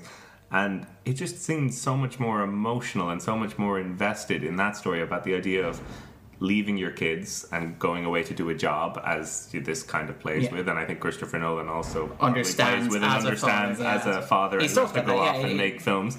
And the distortion of time as well, being film directors. Like, you go off for a year and you end up with 2 hours of footage. Which is exactly but your kids have grown, that much, and you've done this much. And I just think in Interstellar, it's done a lot more sort of raw, a lot more emotionally or something than this one that does feel kind of... And I think partly it's because in Interstellar, we actually have... characters as the children, so we know how they interact with the main character. Whereas in this, they are just like these fleeting little glimpses every now and again. With the back of their heads, and you see them at the climax. Well, that's why I say it's not about the kids, and I'm not surprised that it was just Leo that may have shoehorned it in. This is about Maul. And for me, and about it's about Maul, and it's not about Maul. It's not about Maul because it's about Cobb's interpretation of Maul, which is really kind of hateful. Which brings it all together, though, because you're saying it's not about dreams, and you're saying it's about Maul, so it kind of brings it together. Yeah, but it's all about, because like I might have said it before, but when Ariadne says to Arthur, Maul, what was she like? Arthur is like... She's really wonderful. She was, like, by all accounts, she was a fucking delight. Delightful person. But in Cobb's mind, she's this, like... hateful, spiteful, possessive, jealous, destructive, vindictive force. Yeah, and the way he talks about her, like, she... screwed me over with those lawyers and psychiatrists, and made it seem like I had killed her, which it turns out he totally did. Indirectly.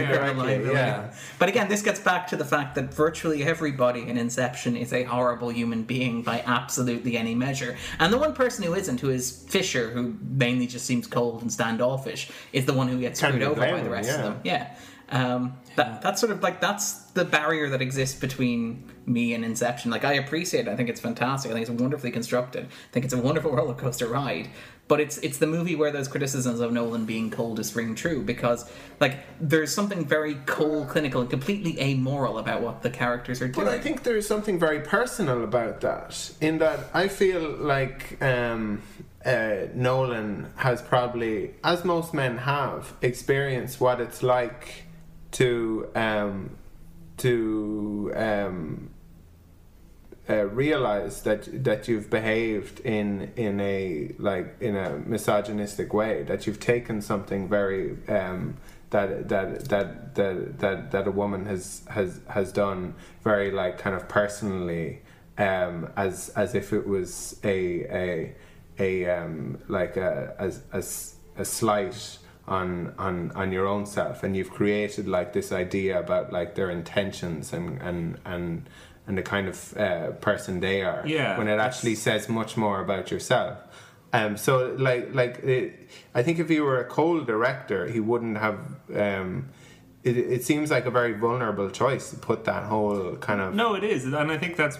You know, we sort of talked before about reveals in the film, and I think the best reveal at the end is when Cobb says to her, "You're not actually her. You're a version of her that I've created." And I can't imagine you with all of your complexity, exactly, and that's all your perfection, all your imperfection. Yeah. That is a great idea. I just also think it, for me, makes the film about it's more insular. It's more about one guy's mind rather than. Well, I would argue, like, Inception is this weird hybrid of, like, Nolan's earlier films. So, like, the stuff like Memento. It's arguably much closer to Memento than it is to any of the big blockbusters that followed it, in that it's a story about characters who constructed their own narratives to suit their own ends.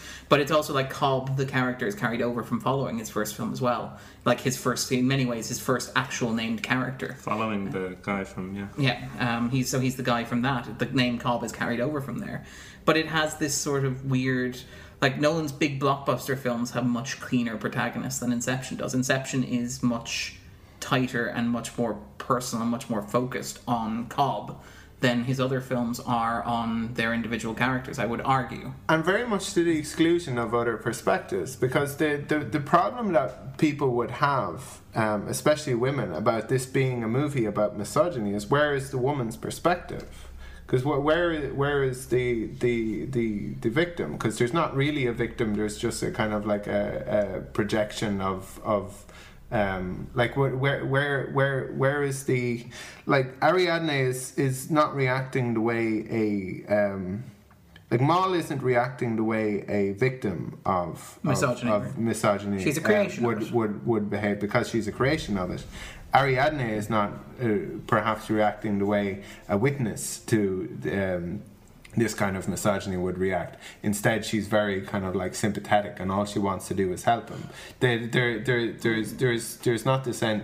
There is a sense to which at the earlier in the movie she's like, I don't think I should be involved in this. And you haven't told anybody else what you're doing. And the only reason that I'm going is because you can't tell Arthur. And there's this recurring motif of like Arthur, like repeatedly over the course of the movie. And I think I give it a bit more credit than you do in this respect, because I think that it's like toxic masculinity affects both men and women, and I think that men need to have conversations themselves about the animals. It affects him far more because the person he's directing it at doesn't exist, and the only person it's hurting is him.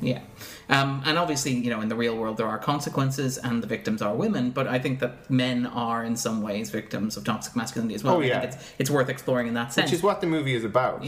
And I think it's okay that I'm not criticizing that. I'm saying it is a criticism, but it's okay to kind of limit the scope of what you want to focus. And I think it's also very telling that, like, Arthur, who is the one companion who stays with him throughout the film, because obviously he gets rid of Lucas Hedges' character quite early in the film, where he's just dragged out of a helicopter, and he recruits the rest of the team as he's going. But Arthur, it's implied, is blissfully ignorant of everything that's going on with Cobb, in that he's chosen to blind himself to it. There's a moment early on where they're on the private jet flying with Sato, and Arthur's like, so you've Inception, you know a lot about Inception. He's like, oh, I did it before. It's like, who'd you do it to? And there's an awkward silence, and it's like, you know, if he were in any way competent, he'd realize, oh, your wife committed suicide. You were in a dream together. Maybe these two factors line up. But I also think maybe he does work that out. And we kind of talked about all the different sort of filmmaking roles and lining up with the characters and stuff. But if Arthur is that producer who just does things to serve the director's vision, that kind of lines up with someone who's so loyal to someone who's ahead in their field and just thinks, I can learn by being in the same room as this person. Because there's another great bit where they have Arthur and Ariadne, when she returns after she quits and says, this is monstrous, I'm leaving all you crazy people, and she leaves and she comes back, and that kind of links up with the Michael Caine scene, that even though they're doing horrible things, there's something so addictive to a certain kind of mind that they really want to get in on this and really want to build worlds, because there's nothing that's pure creative control. So even though she leaves, she comes back. It's Arthur she talks to, who fully like almost expects her to come back and is like, yeah, I know, absolutely, this is great. This is great life, isn't it? Yeah. Living around the world, flying around, possibly getting thrown out of helicopters. He's the sycophantic producer who's, you know, being shouted at by Orson Welles or whoever, but wants to get the film made. Yeah. But yeah, no, so I think there's an aspect of that to it. But yeah, Mal is a very interesting character, in part because of like, and it's interesting that you mentioned like Interstellar and stuff like that afterwards, because Mal is kind of, she represents a shift in how Nolan views women in particular. It's like there's the cliche in his earlier film of the dead wife, obviously, stuff like Memento, stuff like Rachel Dawes in The Dark Knight, for example. Even in Following, you have The Blonde, for example. You have these idea of dead women who serve to motivate them. What? And in this you have Mal. In this you have Mal. You have these dead women who serve to define. Oh, in The Prestige as well. God, The Prestige is obviously the big example. Series of dead where women. you have like interlocking, connected, mirroring dead wives. At least the dead wife in this is important. Because in the that's like when we spoke about The Prestige, that's the problem I had with it is that like they're very much kind of like a device and like an unnecessary, because it seems like the actual thing that is motivating these characters is got nothing to do with their dead wives, and there is something kind of cold about the way they just kind of like. And also there's a dead wife. I hate him and I want to be the better magician. And also he killed my wife. yeah. Little asterisks right there. But there is like an aspect of that where Inception, where it feels like Nolan's almost working through that dramatically. Because this is the last point where I think he has a dead wife. And he starts moving more towards focusing on the gap between children. So like in The Dark Knight Rises, the big emotional arc is Alfred feeling like he failed Bruce as a surrogate son, for example. In Interstellar? In Interstellar, there's the kids who are missing, obviously. There's Murph, who's separated from Coop. Even in Dunkirk, the most important character, who's played by Mark Rylance, is basically going over to rescue surrogate children for the child that he lost. He's bringing back these young boys. So you have like this sort of wonderful shift, as if Nolan sort of recognized one of his big recurring like blind spots as a writer and director, which is, oh my god, look at this poor man who has a dead wife and how it motivates him and drives him and makes him really sad, and has sort of like worked through that. And Inception's the point at which he sort of exercises that. Yeah, I mean when Mal. Are we saying Mal or Mal? I can't get a. I think Alex is saying Mal and you're saying Mal.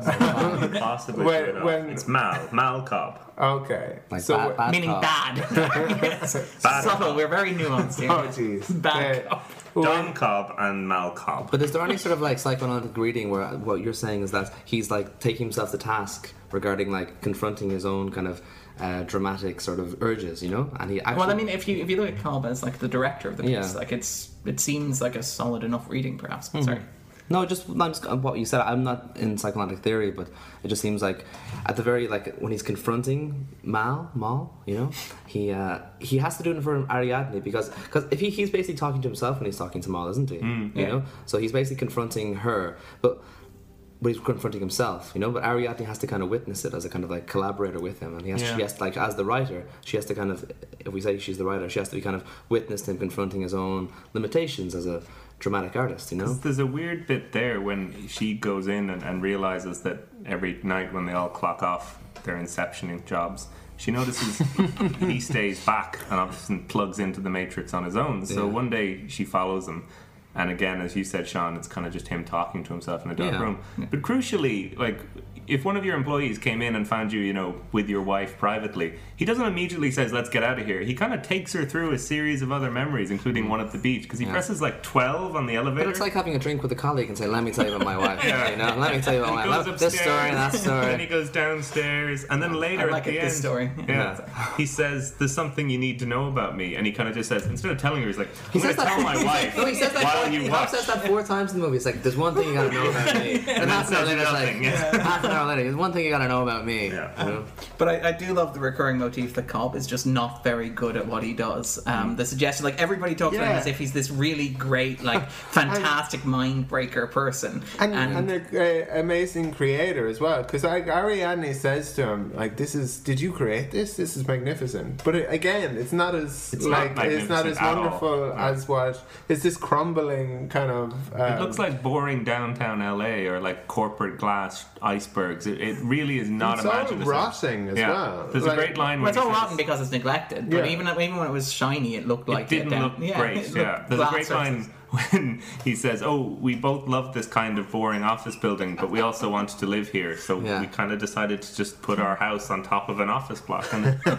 which is fine. I mean, if that's what your dream is, to live on top of an office block. I mean, the president, of the USA, like, that's true. But it does come back to the ideas are so cool. I just feel like it could have been so much more imaginative or so much more sort of... I don't know. I think, everyone has to pursue their own vision, and if this is Christopher Nolan's vision, then you have to kind of evaluate his kind of... this is how he dreams. Yeah. Very revealing of itself. Yeah, and I feel like the James Bond and Her Majesty's Secret Service sequence with the hospital that has its own private militia, 24 guards for every patient. It was great, but like, you see that all the time in Bond movies, where he goes to like a spa or a hospital and finds that like there's secretly an army there. Exactly. And I feel like Eames created that, because like if it had been up to Ariadne, it might have been like, and you would have got to see that stuff that you maybe we're crying out for. I would say to an extent we get that in the sequence where you see all of the things that Ariadne is capable of, but it is a bit of a tease. Do you think it's similar to the way Leonardo DiCaprio wanted to introduce a little bit more like acting emotion to show people he can act? Maybe Tom Hardy was asked about like what his action sequence should be, and he said, well, I might have a chance of becoming James Bond, so if we could build like a James Bond audition reel for me to just this would be pretty great. Hang out in casinos, can I have punch guys. Well, the scene where he gives the guy the thumbs up, thumbs up. that was that needed a Bond pun though. Instead. Would you mind holding this for me? But that is kind of my objection to the movie, like as a piece of entertainment. It's just towards the end I get kind of fatigued. It just kind of becomes this. The action sequence at the end, and what I think it's no. I think the layering of the action sequences, it almost works. You need to be able to like perceive each of them.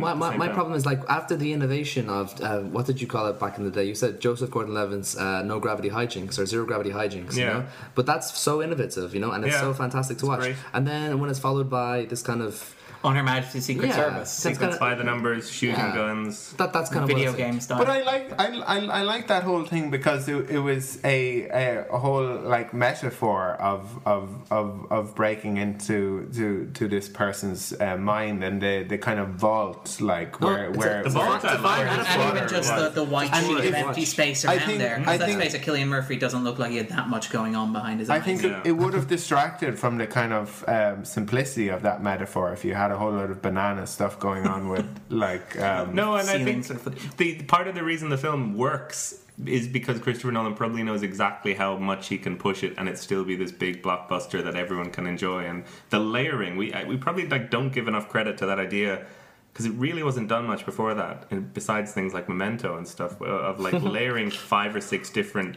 narratives and then having you be able to like hop between them, and it's fine, and cross-cut, and you just get it, and you just go with it, and it's probably a point to... Nolan is a master of it. Like, it's not that easy for everyone. But I mean, that's the thing, is that like, as as boring and mundane as the dreams might be, And this sort of ties back into, I think, the discussion that you guys alluded to when you first saw it, where Sean was like, everyone's hailing this, it's not that smart. It's not the stock criticism of Nolan films is that, like, you know, the stereotypical, pretentious, unbearable Nolan fan is like, well, you're just not smart enough to understand it. Yeah. He makes blockbusters for smart people. And I love Christopher Nolan films, but that's not what he does. It isn't that he makes movies that are inaccessible. He does the exact opposite. Mm-hmm. He has this habit of taking ideas that are relatively complex in the terms of blockbuster filmmaking. So parallel narratives, stories that move backwards, concepts like characters who cannot remember their own names, the idea of like relativity in terms of like Interstellar, concepts that like regular moviegoers or people who haven't really studied physics or thought that much about like how concepts interrelate or narrative theory don't have like a firm grasp of to begin with. And what he does is he explains them very well. There was a point when we were watching the opening sequence of Inception, which is fantastic, but where Alex pointed out that he had already explained that they were within a dream by cutting outside of the dream. And then the moment where Sato says, oh, we're in a dream, is still treated as a big reveal. Music rises up. Sort of music rises, you get the sting. But the idea is that Nolan is very good at conveying information to the audience. And actually this ties into the thing you were talking about with the cross-cutting stuff. Like, editing is primarily about conveying information to the audience. When you cut a scene, you tell the audience's brain to basically file this as a separate piece of information. And what Nolan, I would argue... You admire a great edit. I love a great edit. But I think that one of the things that Nolan does as a director is that he's not very good at saying, well, okay, well, he's very good at framing composition, stuff like that, but he's not a master that he's never going to compete with like Paul Thomas Anderson. What he does very well is he does layering, structure, and editing as well. In particular, say his work with Lee Smith, where he will cut scenes and provide enough exposition and details and give you just enough with a shot in order for you to interpret and to see where things are in relation to one another. So everybody can follow along with Inception. Like, Inception's a movie about, it's got 5 layers of recursion. But it's Interstellar, though, it loses a lot of people. Like, a lot of people that I've spoken to, I know we're not talking about it in Interstellar, but yeah, like, he does a good job in Inception of it. I don't think that's necessarily something that he took from Inception into his other movies. I can imagine people might have had the same problem easily with Dunkirk, where people is like where the same argument can still go on. With people saying, like, it's interesting you say that, because when I saw Dunkirk with someone, they actually didn't fully get the time thing. They actually just enjoyed it as a film. Exactly. And afterwards I said, wasn't that so clever, the way they like timed it all? And he was like, what are you talking about? But the important thing is that he enjoed the film. He didn't feel locked out of it. He didn't feel like he was struggling to make sense of it. Whereas with Interstellar, I think, it was a danger of that movie that if you weren't interested in any of these themes of like relativity, that you were going to... the stuff that captures the public imagination. That captures the public imagination. But the thing with Interstellar, though, is even with that, it's still 2001: Space Odyssey, but in a way that you can almost... And every year that he releases a film... It didn't put me to sleep. And 2001: A Space Odyssey, in spite of me knowing that it's good, will always consistently put me to sleep. I have yet not been able to... But yeah, like, these are great Christmas movies. Whenever he releases a movie in the summer, the DVD's always out in time for Christmas, and it's always the family Christmas movie. So no matter how much wine or food, I don't know about your house, ready to fall asleep, people are. This at Christmas and Interstellar at Christmas. Yeah. But the idea is that no matter how full you are and ready to fall asleep, you are still able to follow along with it because. Like, this movie's just pure exposition. Yeah, and there's also enough stuff in there that's kind of clever enough that you mightn't get it straight away, or that on a second watching, like something that might seem like a non sequitur, and then later in the movie you're like, like the point where he says, where Cobb says, I don't like trains. Yeah. And it's like later in the movie where it's why he doesn't like trains. Yeah, it's a train that will take you far. You don't know where you're going. You know where it'll hope you'll take you. But, you don't know for sure. It doesn't matter. Why doesn't it matter? But I mean, there's a lot of that. Like, there's a lot of repeated dialogue, like the leap of faith that Sato urges him to take, and which obviously Mal urged him to take. There's stuff like there's all the stuff about there's all the suggestions that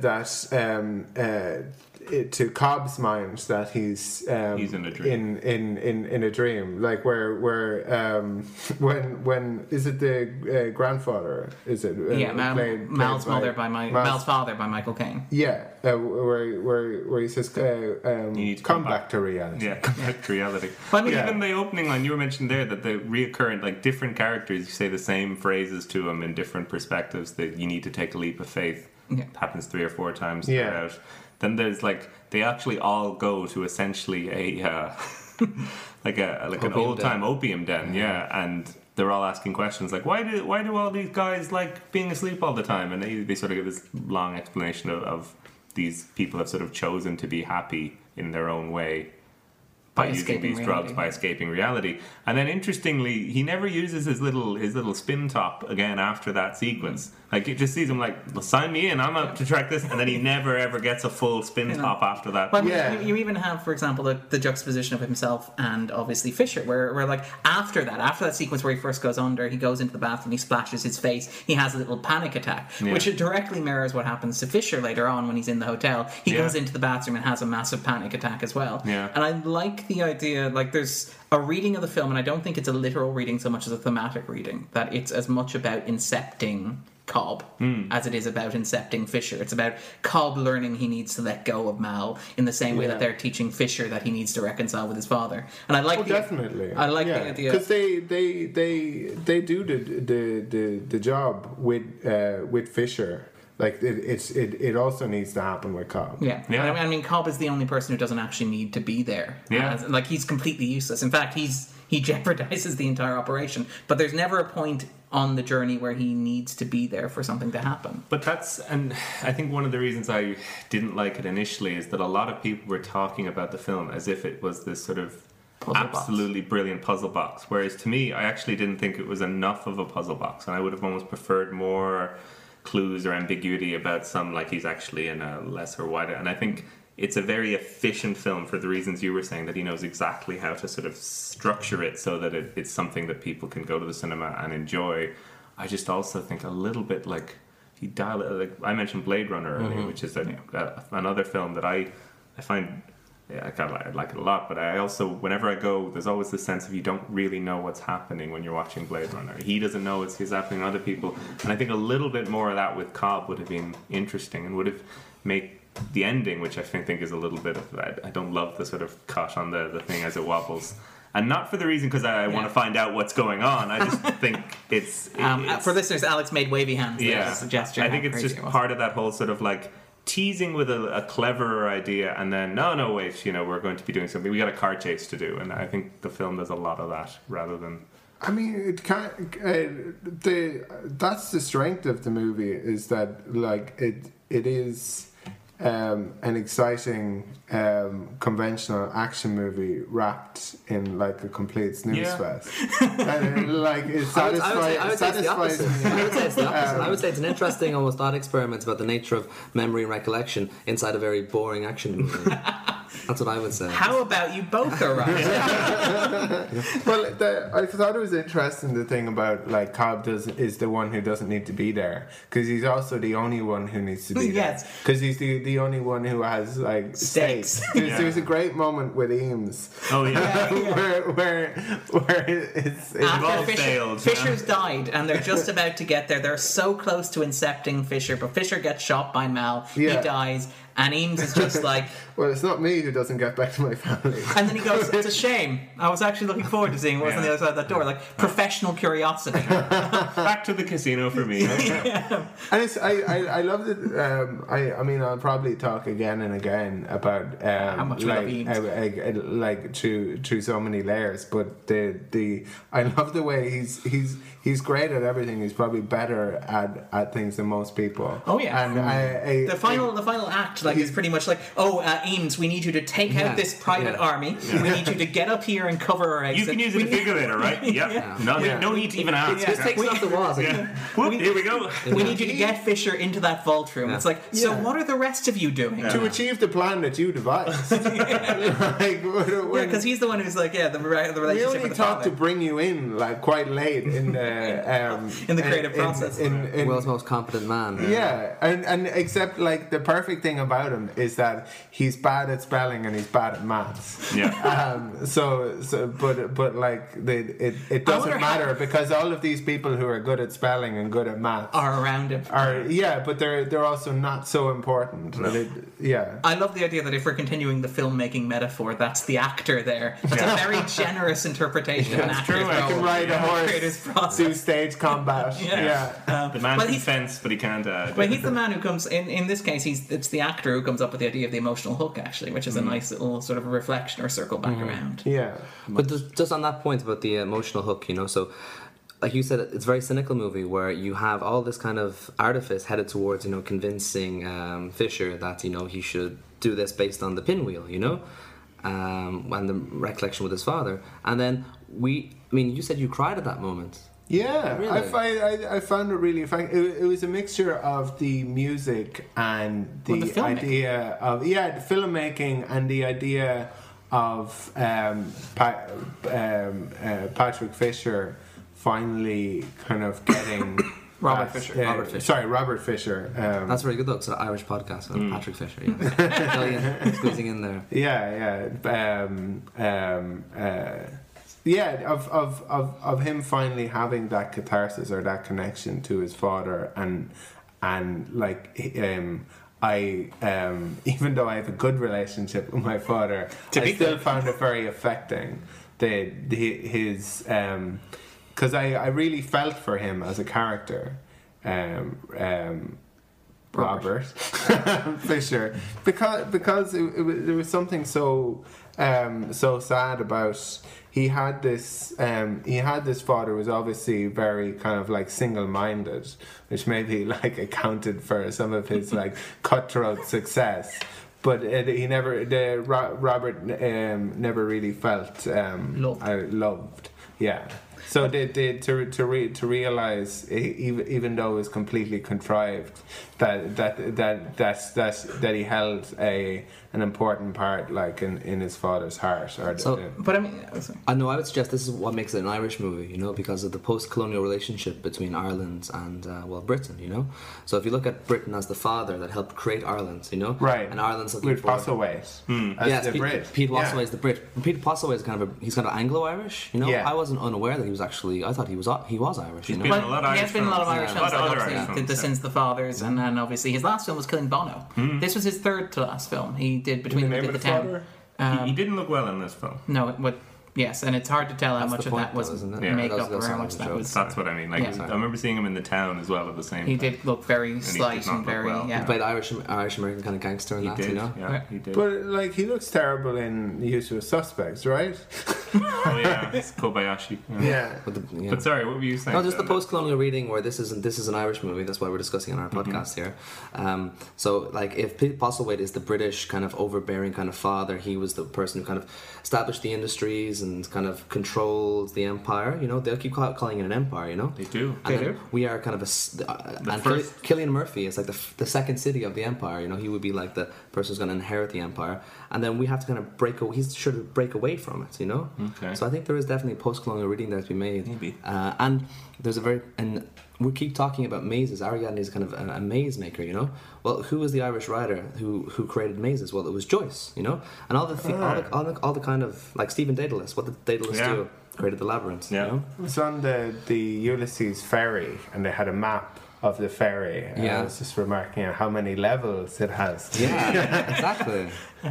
So and then there's a quote in Ulysses where Stephen is asked something like about history, and Stephen says, "Oh, history is a nightmare from which I'm trying to awaken," And then Stephen says, "Oh, what if history gives you a kick back?" I think you may just have cracked this. I think I think you can definitely see all the allusions. I wouldn't be surprised at all if something had maybe been tied in at some point to that. Exactly, because I suppose Ulysses is a puzzle box itself. Mm-hmm. Like, you could write an introduction as long as Ulysses in order to, and that like each chapter is a different kind of area of study that it relates to. Each chapter is a different classical allusion, or I think like even biblical allusions as well.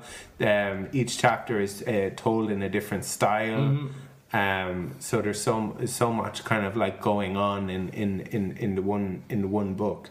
You could say that there's a lot going on, I suppose, in this movie. However, it's a movie. So how well does it achieve those things? Has Nolan ever said that he was influenced by Joyce in any sort of stylistic or thematic way? No, he was influenced by Waterlands, I believe, the famous non-linear novel. Oh, I don't know that one. What's it called?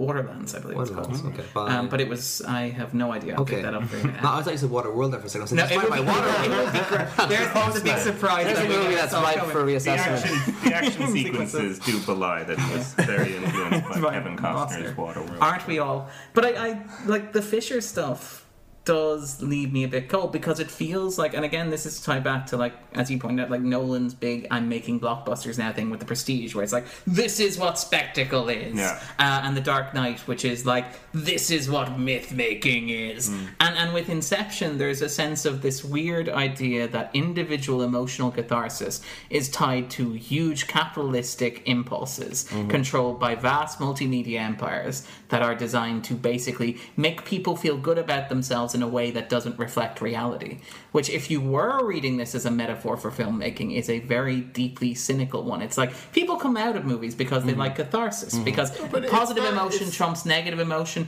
but it's all in service of money, and it's all in service of, like, these companies like Cobalt Industries, like Sato Industries that are sponsor. You feel something not because the movie is real, but because the feelings it expresses are real. And similarly, Robert's reaction to it is not because not because this is an actual real situation that's being represented, but it's something that's real for him. But then you have he breaks up his business empire. He loses all of his money based on this idea that they've implanted that his father wanted him to be his own man, which is very comforting. It's very emotionally reassuring. It's what every son wants to believe, but there's nothing in the film to suggest there's any reality to it whatsoever. Fisher and Murrow were the only thing stopping Saito from total energy dominance.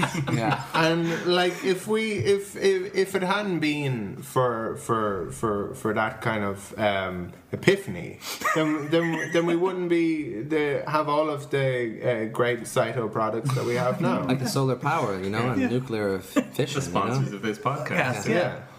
So maybe you could be a bit more cynical, Darren. There's Aaron Rand streak through this film, like with the trains and with the the architects and with like a lot of the as you sort of say, the end goal of you can feel whatever emotions you want, but at the end of the day, we're all making a lot of money. And damn anyone who gets in our way, kind of thing. I don't think the film is quite endorsing that. No. And he does do a lot of that. Those, where he sort of take a political idea and express it, or sort of like imbue it into the film, but it's not necessarily an endorsement, but there's a strong, I would argue there's a strong anti-capitalist, sort of anti-materialist stuff that runs through, like, for example, The Prestige, there's this discussion about how one great trick, which is something that one person can do, has to be mass-produced and turned into like this global industry with perfect copies, how Bruce Wayne has to lose all of his money in 2 of the 3 Batman movies in order for us to treat him as a hero, how, for example, that sort of stuff. And there's The Dark Knight Rises, obviously, where like the fact that people are rich and wealthy and refusing to pay taxes has sort of led to this massive uprising in which everybody gets brutally hurt. I mean, what's the great quote from him where he asked, like, how would Bruce Wayne vote in the 2012 election, and Nolan's response was, before or after he went broke. I think Inception it's sort of like what you were sort of saying. It's a much more sort of, it feels much more clear in him being able to express exactly his ideas rather than other things. I mean, I think Interstellar, you've sort of mentioned 2001 and a lot of the other influences, whereas I think this film is actually, it takes elements of things like The Matrix and Dark City and even some of his other stuff, but it's very, very Christopher Nolan, and it's very distinctive, and that rains down to things like the music and even the cast and the whole, and it's sort of mirrored in the film with it all being sort of Dom's plan. But it's interesting because I just don't think it works as well as some of his other ones, despite it being the most Christopher Nolan film. Which is interesting, because, I mean, you cite there that even the influences that it has, where obviously it has The Matrix, Dark City, The Truman Show, that sort of like 1999 wave of the world we're living in is fake, the dream is completely shattered. It's worth noting that, like, Nolan made Memento, which is arguably one of those films as well. So I would argue it's not so much that he's influenced by those, as this is an idea that in which he's interested. Yeah. I mean, Jonah Nolan went on to do Westworld, which is that idea, but 10 times a year. You know, once every 2 years. Diluted down a little bit. Yeah, just a little bit. But I think that you could make an argument this is in some ways the most Nolanian of films, with the possible exception of The Prestige. Yeah. I think The Prestige is still probably, even though it's based on a book, it's still perhaps the purest Nolan film, I think. But this is very much up there. What did we think of the accents? I might just play our accent intro. What goes on in this town is none of your business. As long as I'm living here, it is. Then maybe you shouldn't be living here! Okay, accents. Obviously, the one I was interested in was Cillian Murphy's, because it's not quite Australian, but he does have an Australian passport. It's not quite anything. He's sort of affected this relatively bland, very not from anywhere, not American, mid-Atlantic, but not overly like... Yeah. I wonder if people who are from the States are watching it and kind of thinking, Cillian Murphy, where's he from? Is he from Ohio? He looks like he could be from anywhere. You know? So I think, I mean, regarding Irish culture and Irish filmmaking, I think he's doing very well to kind of put himself on the international stage. Is that the marker to join a cast and be? He could be from anywhere. I think Liam Neeson as who is a Cillian? Who is this Cillian? Another man who's on a plane a lot, beating people up. I mean, I heard he just signed up for a snowplow movie. Hard Powder. Hard Powder. No, it's great. It's Liam Neeson. It's a snowplow driver hell bent on revenge in Hard Powder. Yeah. Liam Neeson is an ice cream truck driver, hell-bent on revenge in Cold Justice. So, we've talked a little bit about Irish actors in this movie, Cillian Murphy. We've also talked about Liam Neeson in Snowplow. But have you noticed that this isn't really, strictly speaking, an Irish movie? What? What are you talking about? What are you talking about? Does this seem like... Well, Darren, it's fine. I've done this before. Don't draw attention to it. Darren's worried because he thinks people are going to tune out of the podcast if I point out that this podcast is within another podcast. You see, right now you're inside the 250 podcast. Remember the training, Alex. Oh God! Do you guys remember watching this movie? Yeah, of course. I mean, you mentioned it though. It's not an Irish film, and why are we doing it on this? Christopher Nolan is Irish. No, it was shot in Ireland. No, oh no, oh God. No. So would I think. I mean, the podcasts feel real while you're in them. It's only when you're listening to them that you realize something was strange. So I think if you will join us, I think we can go a little bit deeper. What do you think? Yeah, let's do it. Let's go.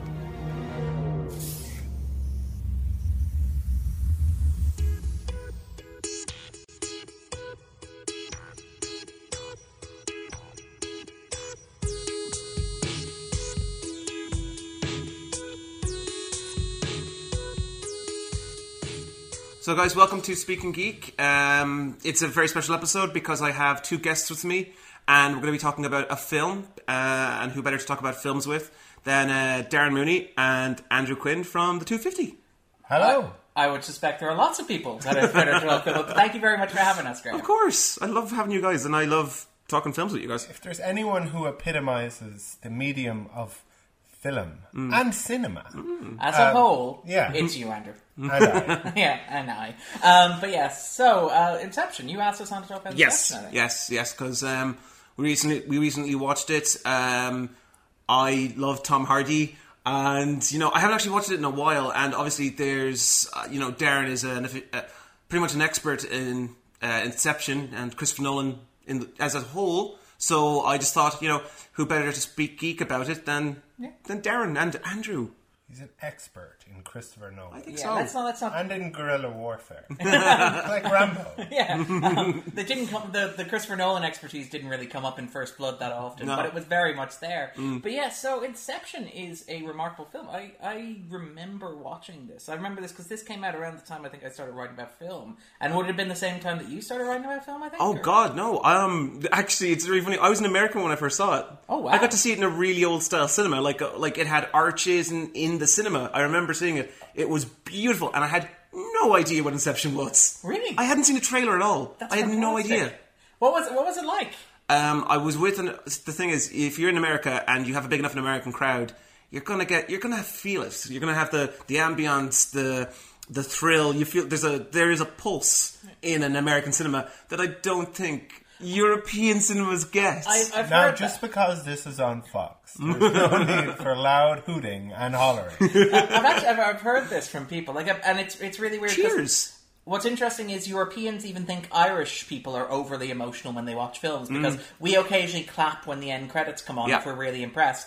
And I've been with people from Europe who are like, why are you clapping? The director can't hear you. There's nobody here who values... Why are you clapping? Yeah, there's nobody here who values your input. You paid your money, why would you clap? Yeah. But I've also talked to Americans who are like, Irish audiences are very difficult to read when they're watching movies sometimes. It's very hard to tell whether or not we're enjoying something. Yeah. This is Darren's stand-up 5 minutes. He's like... German cinema watcher. He's like, was ist das? American cinema watcher. He's sehr good. Yeah. You ever notice how Americans watch films? But yeah, so I imagine it was a pretty amazing experience. I've not seen it before. I have not heard of it. Or... No, and at the time, I'm fairly certain this is my first Christopher Nolan film. I had not seen The Prestige. Not seen The Dark Knight? Not seen... No, was Christopher Nolan... Was The Dark Knight before... Was Batman Begins and The Dark Knight before... It was. Yeah. I didn't realize, but at the time, I didn't realize it was the same director. So for me, it was a first conscious Christopher Nolan? Yeah, first conscious Christopher Nolan film. That makes a certain amount of sense, because this is like the first film he did. Was it your first subconscious Christopher Nolan? I mean, there's a lot of subconscious in this film, so yeah.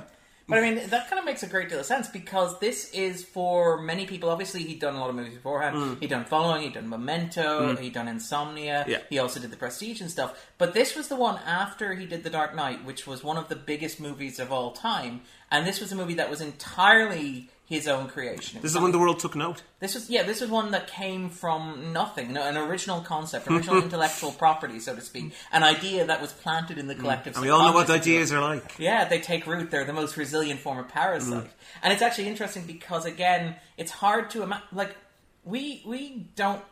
I think we sort of accepted it recently, or in the past decade or so, that we live in a world where there are very few original blockbusters. Very few blockbusters that don't have some original IP that you can trace them back to, whether it's an original series of films, a television show, or even a book, comic book, etc. Yeah. It's very rare to have something that comes from next to nothing. And I mean, it's interesting because, like, in Inception itself, there's a bit of dialogue around that. There's, like, this whole big discussion from Cobb when he's dealing with Ariadne, when he's like, you always create...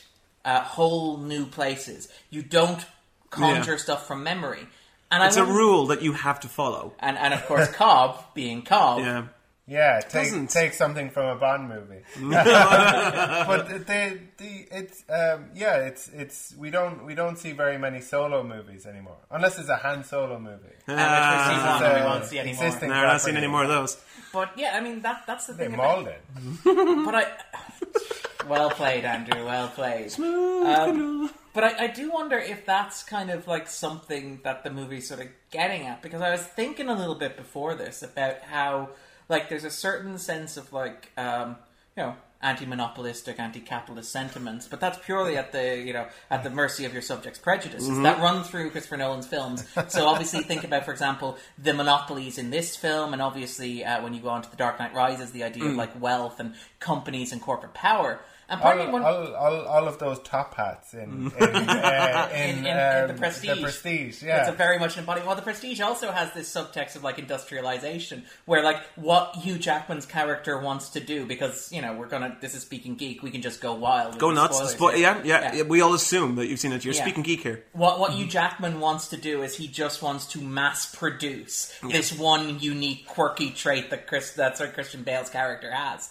And so there's this ambivalence that runs through his films, and I wonder if part of that's tied to the way that Christopher Nolan wants to make movies. Because you look at Inception, and Inception is this largely wholly original, and it's not entirely original, as Andrew points out. In fact, Cobb talks about this. Cobb says, take details. Take a little building from this, take a little arch from that, but put them together in a way that's original. Because that's largely what Inception does. Because Inception, Andrew's entirely right when he points out that, there are parts of this movie that you will recognize from other movies. He points to, obviously, the bottom level of the game, so to speak, which is On Her Majesty's Secret Service, but starring Tom Hardy. Yeah. And we like Tom Hardy. We love Tom Hardy here. Yeah. And I will say...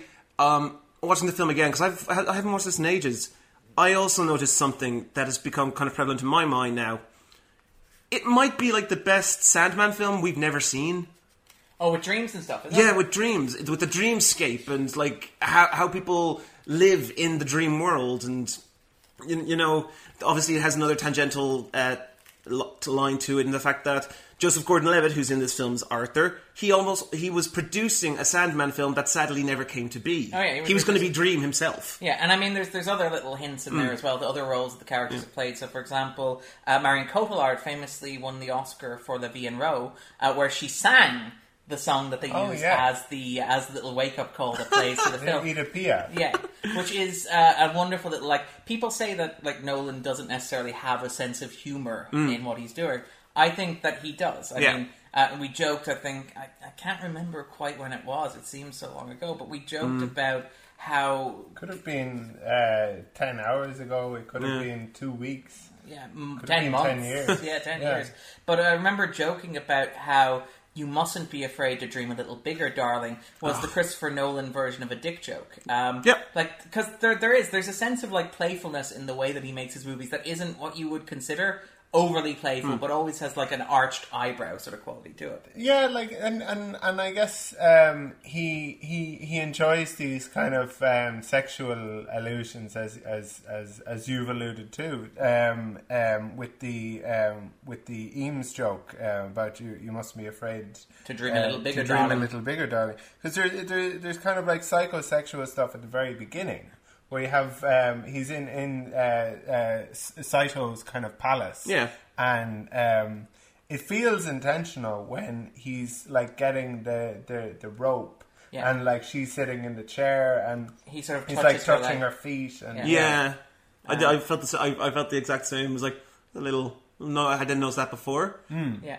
There's lots of little things about... Definitely something to suggest you're in the subconscious now. Yeah.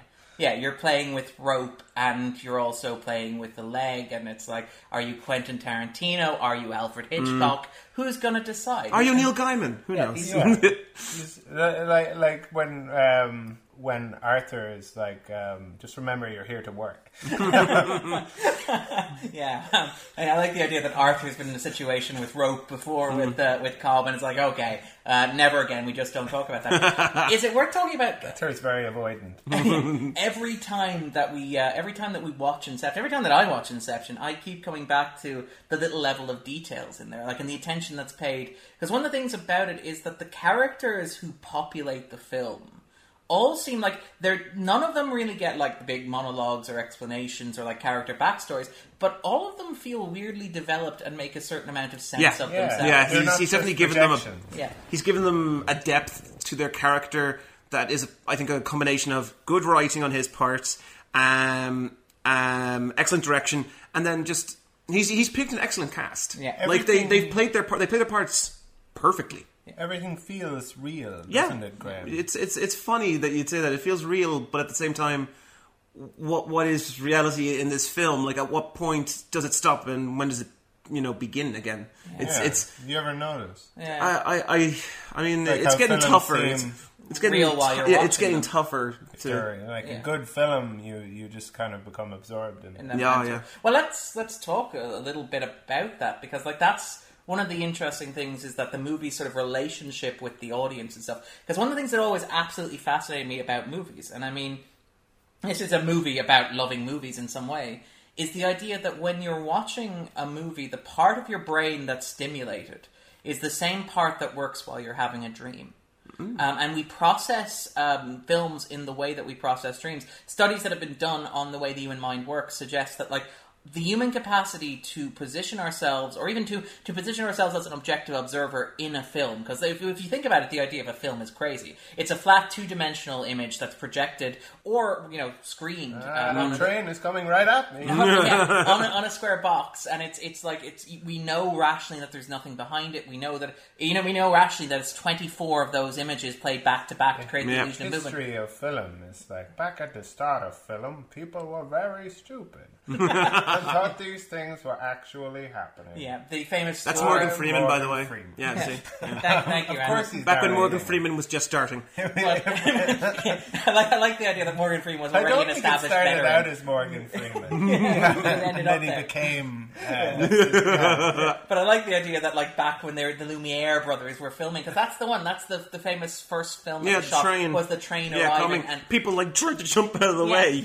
But, like, the argument is that what allows people to watch a movie and to empathize with the characters, even though they know they're actors and even though they know they're a two-dimensional representation on a surface, is the same logic that allows the brain to work when it's dreaming. Because, again, like, they discuss it in the film itself, but, I mean, everybody knows, if you've dreamed...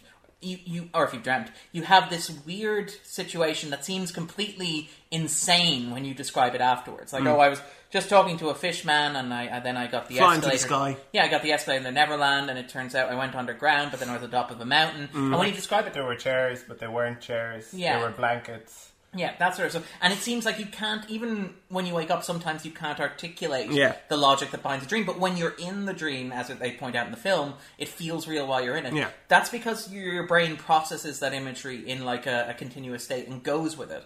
And studies suggest that like that's what works when you watch film. That's how the brain processes film imagery and film language. So stuff like rapid cuts, for example, because we know when we watch stuff through our eyes that we don't suddenly change position like a camera does. Like logically, that should be completely insane to our brains. Our brains should not be able to process the idea of being in one vantage point and then being in another while sitting perfectly still with the slice of an edit.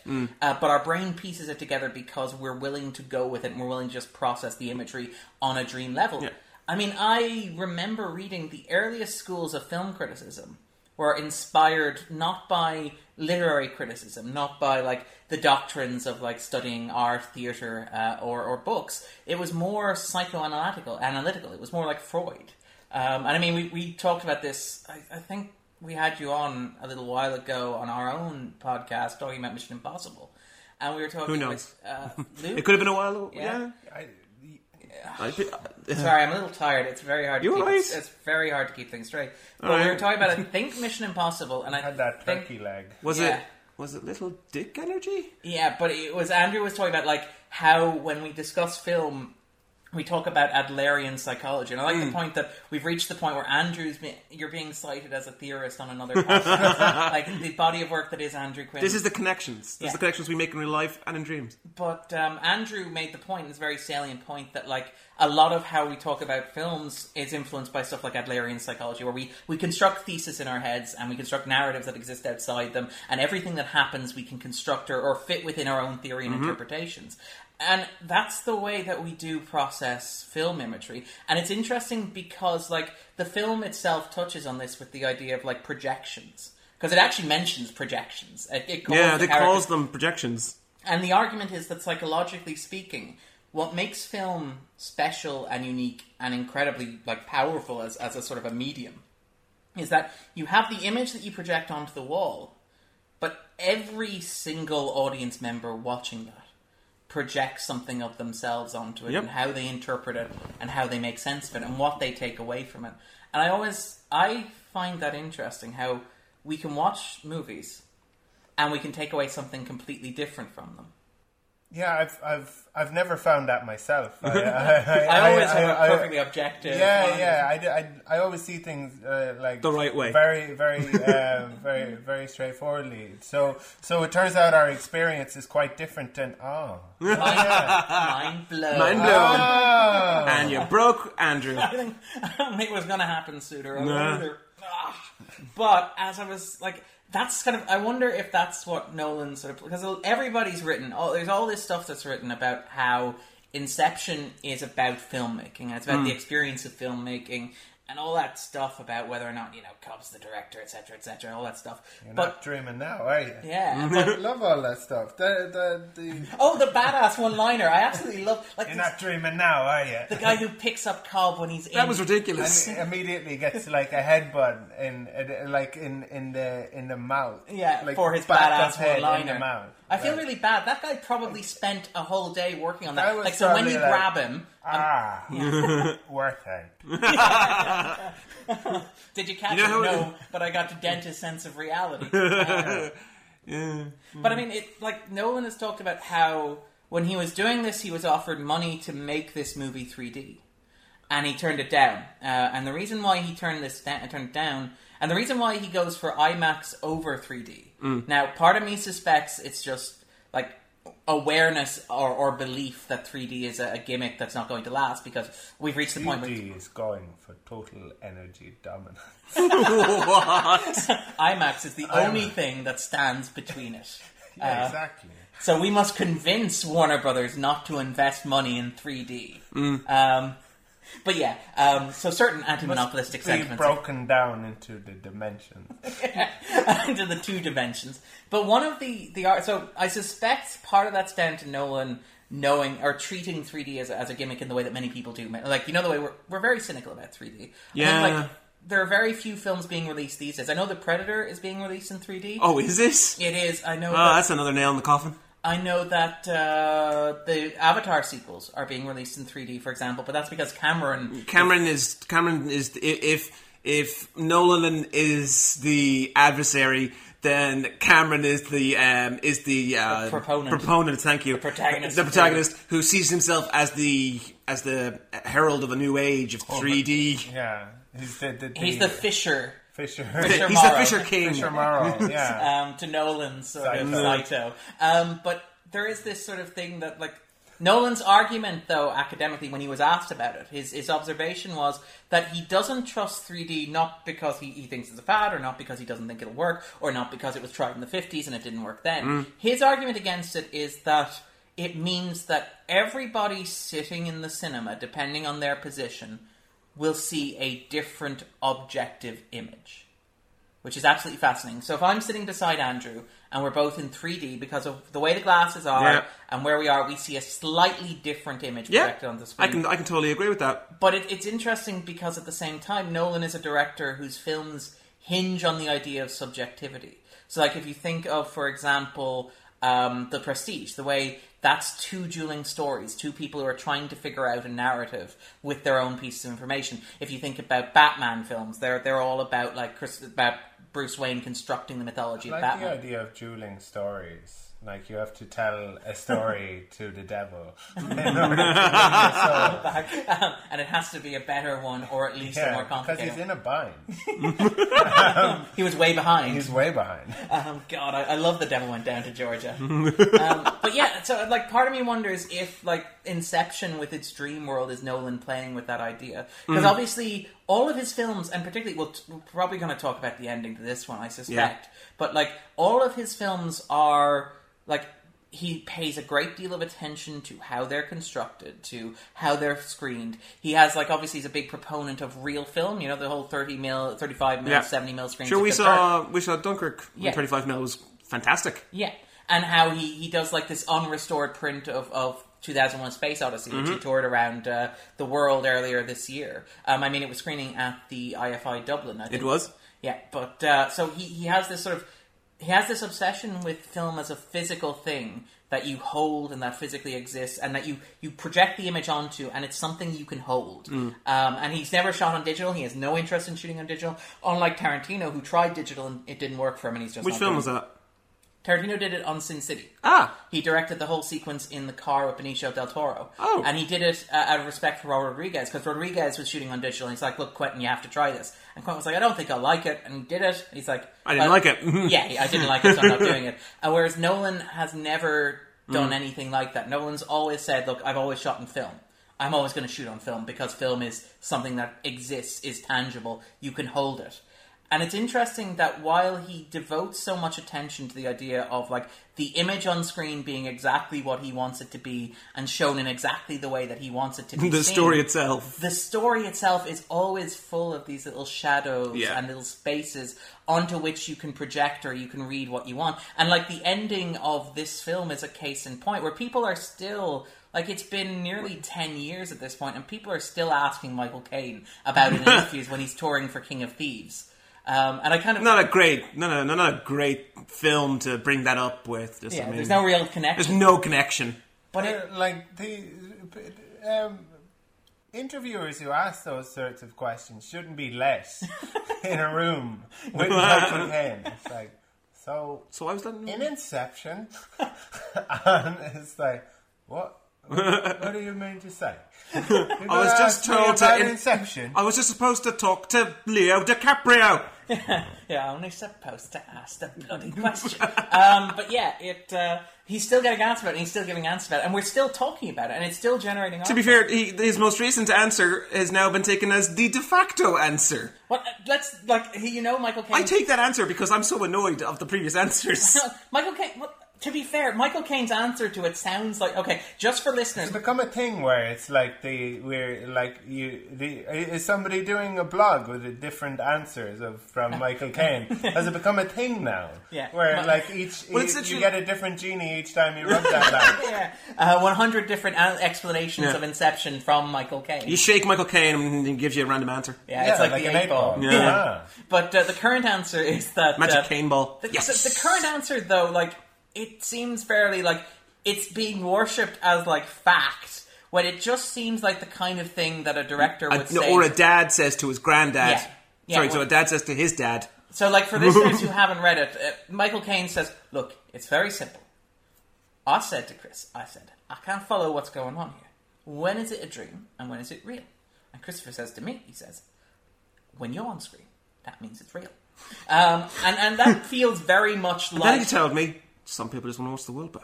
Yeah, but, sorry, that was a terrible... From me, that was my terrible Michael Caine impression. Oh, no! But Graham's was much better. But the argument is that always seems to me like somebody, like a director just going, read the line, Michael.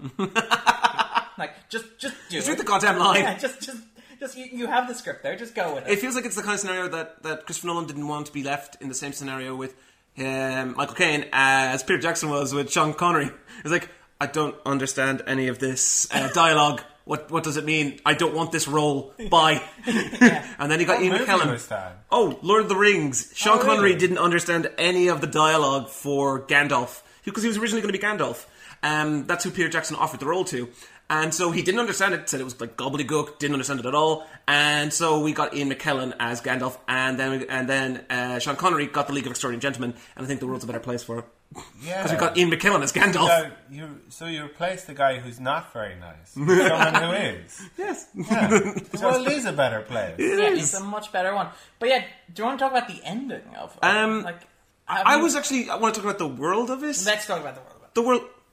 What do we all think these people did before they became the architect, the dreamer? The thing is, are they military? Because watching this film, when I watched it the first time, I was like, grand, and I've watched this a couple times over the years, but I realise now, in these dreams, they're like taking on military individuals who are dreams, which means they might have superpowers in a sense, because they have to worry about breath, energy, and they're taking them all on, like... Arthur beats the crap out of like 5 people while he's being flipped around the place. Anti-grav. And let's talk about Eames' audition tape for James Bond as well. Yes. Arthur has a great choke on the guy who was hiding behind the tray. The old floating tray. The room service tray. Which is great, by the way. If you're ever in a floating hallway, the room service tray. Snack cart. Yeah. Behind the snack cart. Creep up on... Arthur, attack him, have him choke you. Being honest, I'm a bit surprised that like after Arthur did that, he didn't say go to sleep like he did with Paradox when he just throws the guy down the stairs, or like Eames does when he gives the thumbs up. Paradox. But it's just like all of them had like, even Yusef is like a crack driver, like on the same level as maybe Baby. Yeah, I know. It's like, where did we ever get this from? Well, to be fair, right? And he says he never goes in. But this is fair. Well, so all by the way, there are a lot of holes in this movie. And well, hold on. I was going to just to answer that one, right? All it takes to learn a skill, allegedly, is the 10,000 hours, right? Oh. So if you can go under and you can dream, and keep in mind that, like, while they're planning it, I really like that while they're planning it, they have, like, the characters wandering around the sets. So they do it in the hotel lobby, they do a bit of planning. You see Saito under Dream several times. Yeah, they do a bit of planning in the Sydney Business District, for example. And the idea is that, like, so maybe that's where they hone their skills a bit, because everybody spent 10,000 hours to sleep, which would be the equivalent of, like, a night's sleep under heavy sedation. Okay. The big question for me, time-wise, right? Right. Is the character of Eames, who is the forger.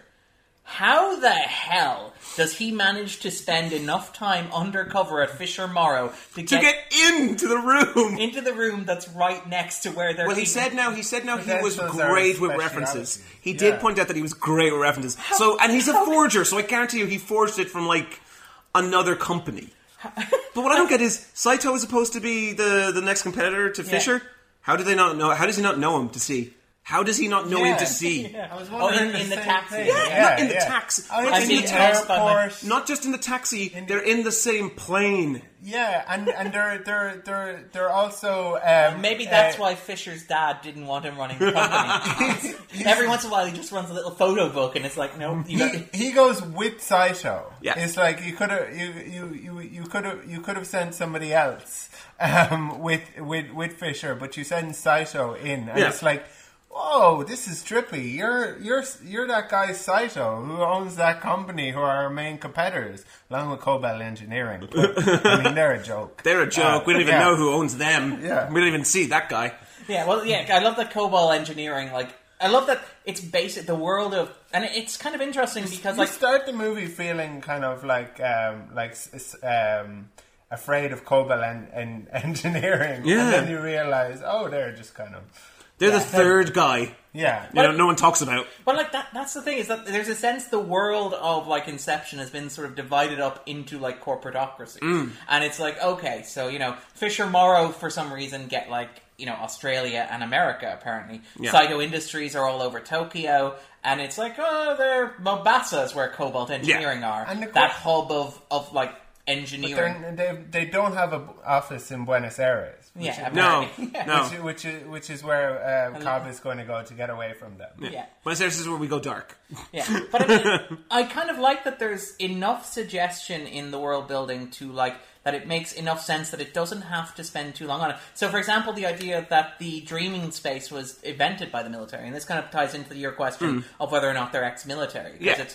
It feels like Arthur, because Arthur seems to hold himself, talk, the way he talks and everything, hold himself, how he way that moves. He packs smaller briefcases inside bigger briefcases. Yeah. That's such an army thing. It really is. Like, you feel like he was one of those, like, drone operators or something, or he's just a military strategist. You feel like Arthur was a military strategist. Like Edward Snowden. Yeah, perhaps. Perhaps in a different world. But I also like, he also doesn't ask any questions as well. I love that when you're watching it, whenever Arthur... Yeah, it's like, you're either... I don't know if you don't know or if you don't want to know. Yeah, that's a great line. That's a great line from Ariadne. It's just like, sorry, I just zoned out there. There's also the bit where he's on the plane and where he's like, Cobb's like, Inception can be done. He's like, why, have you tried it before? He's like, yeah, on who? And then there's just an awkward silence and Arthur's like, I guess I'll just leave that there. The spaghetti is really nice, by the way. Yeah. I do wonder why I stick around with you, and I clearly know there are issues in your head. Yeah. But, like, just in he terms... couldn't imagine what they might be, because he has no imagination. Yeah. He's the guy you trust to imagine a hotel lobby. Eames is like, can you imagine this vast, empty, open space with a hospital and with armed guards and with, like, an avalanche and with trees and stuff? And it's like, and Arthur's like, so what do I do? He's like, can you do some corridors? No. Arthur is the stairs guy. That's it. That's Arthur. He can just create endless stairs. Can you imagine a world like the inside of the hotel lobby you were in at the start of the movie? Yeah. Send it to Andrew. I have perhaps the best student that I've ever had at my university. She's better than you, Cobb. All you have to do now is teach her how. And corrupt her. Yeah. It's like teach her how to do literally everything. It's like, so what does she know how to do? She's pretty good at puzzles if you give her like 3 attempts. If it was a 1 attempt game, she would have lost. Yeah. It's like, well, this isn't very good. But I did spend a lot of hours flying to Paris, so I guess we get a do-over. And you also got to feel like this film is like a big Trivago ad because like the hotels are gorgeous. They are gorgeous. And the place where Saito is as well. The that's palace, probably my favorite. Look, it's ripped out of feudal Japan. Yeah, boy. Yeah, it's beautiful. But I mean, to go back to that sort of stuff, and in particular to the army stuff, that's interesting because video games developed from the army. The army developed video games, which is a nice sort of touch. It gives that sort of nice little level sort of sense to it. But just probably going to come around to them now. So they created video games, and eventually all armed forces will be a video game. With somebody, yeah. I mean, wasn't that good kill by the guy who directed Gattaca, Andrew Nicole? That movie Toys, with the same premise. Which is Andrew, isn't that Robin Williams' film? Yeah, yes. Which Andrew is like willing to die on the hill of toys to pick an example. Like, good film. But just in terms of the world building, like Nolan has argued that like one of the reasons why he made literal world building. It is literal world building. It's world building. But one of the reasons that he made Inception was because he was always intrigued by the idea of the heist movie, because the heist movie is just pure exposition. If you think about it. Think about Ocean's 8, think about Ocean's 11, think about Ocean's American 12. Animals is a nice kind of subversion of that. No, but even then it's the same sort of thing. They spend so long talking about how they're going to do it. Every heist movie is as interested in the planning as it is the execution of the heist. In most heist movies, the execution of the heist is the third act, whereas the first 2 acts are just how are we going to do this heist, and they talk about it in great depth. Do the same thing in GTA 5. Yeah. Is there like you probably do spend as much time kind of setting up all of the. Is there a conversation to be had about how like Michael Caine's character could be the character from The Italian Job? I never get his name.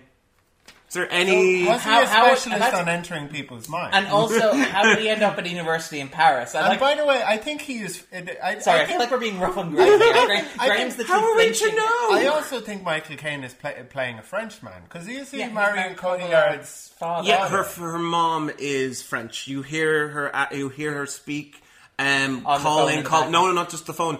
When she calls, she's French, so it's okay. Michael Caine doesn't have to worry about people going, that's French accent. I love the idea that Michael Caine was just as to be with his wife. I love the idea that Michael Caine was as bad a father to his daughter as Cobb was to his children. I had no impact on her development in any way, shape, or form. I moved to France to get away from England. My wife left France to go to America to get away from me. Oh my gosh! And it's like, what's going on there? By the way, like, why is the mother of Andrew? Maybe, I think the whole point is it's like a dream. Don't keep asking questions, or things are going to start crumbling. My theory is that you're right there. Are you tired? You're right. Don't worry, keep going. We're boring you? I'm bored. No. My theory is that Michael Caine and Maul's mother fell out because Michael Caine taught his daughter this. Taught his daughter this and is still so close with Cobb, and that the mother and the grandmother has nothing to do. There's a conversation to have there. That's actually quite good. Yeah. So it's like...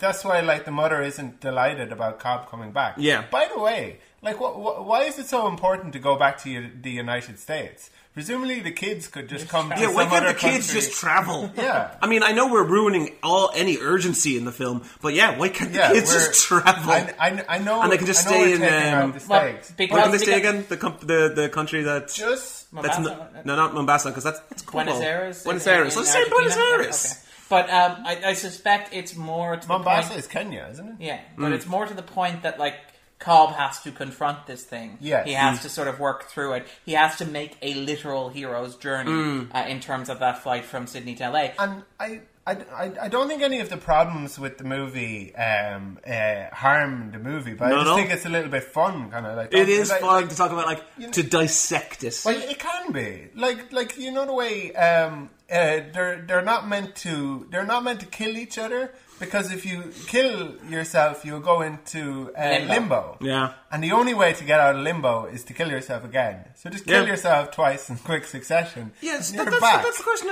That's the question I do have to ask. When Saito ended up in limbo, what happens to him? Does he immediately age? Well, no. The idea is he's already been there for what. But when he lands in limbo, why doesn't he just kill himself? Because he knows he's in a dream when he lands in limbo. He doesn't know he's in a dream. When he lands in limbo. He has to be convinced he's in a dream. Yeah. Oh, is that it? By Cobb. Okay. The funny thing is that Cobb did this once before to Moll, where he convinced her. Oh, so you're worried about Saito now? Living in a dream. Are you saying you're worried about Saito now? Yeah, the next day the newspaper is going to say... Saito kills himself. Head of second largest energy firm commits suicide. Actually, I have a topic there for Darren about this. Into that much detail on the first day. Because Darren, of course, as I said earlier, is a huge expert on everything Christopher Nolan.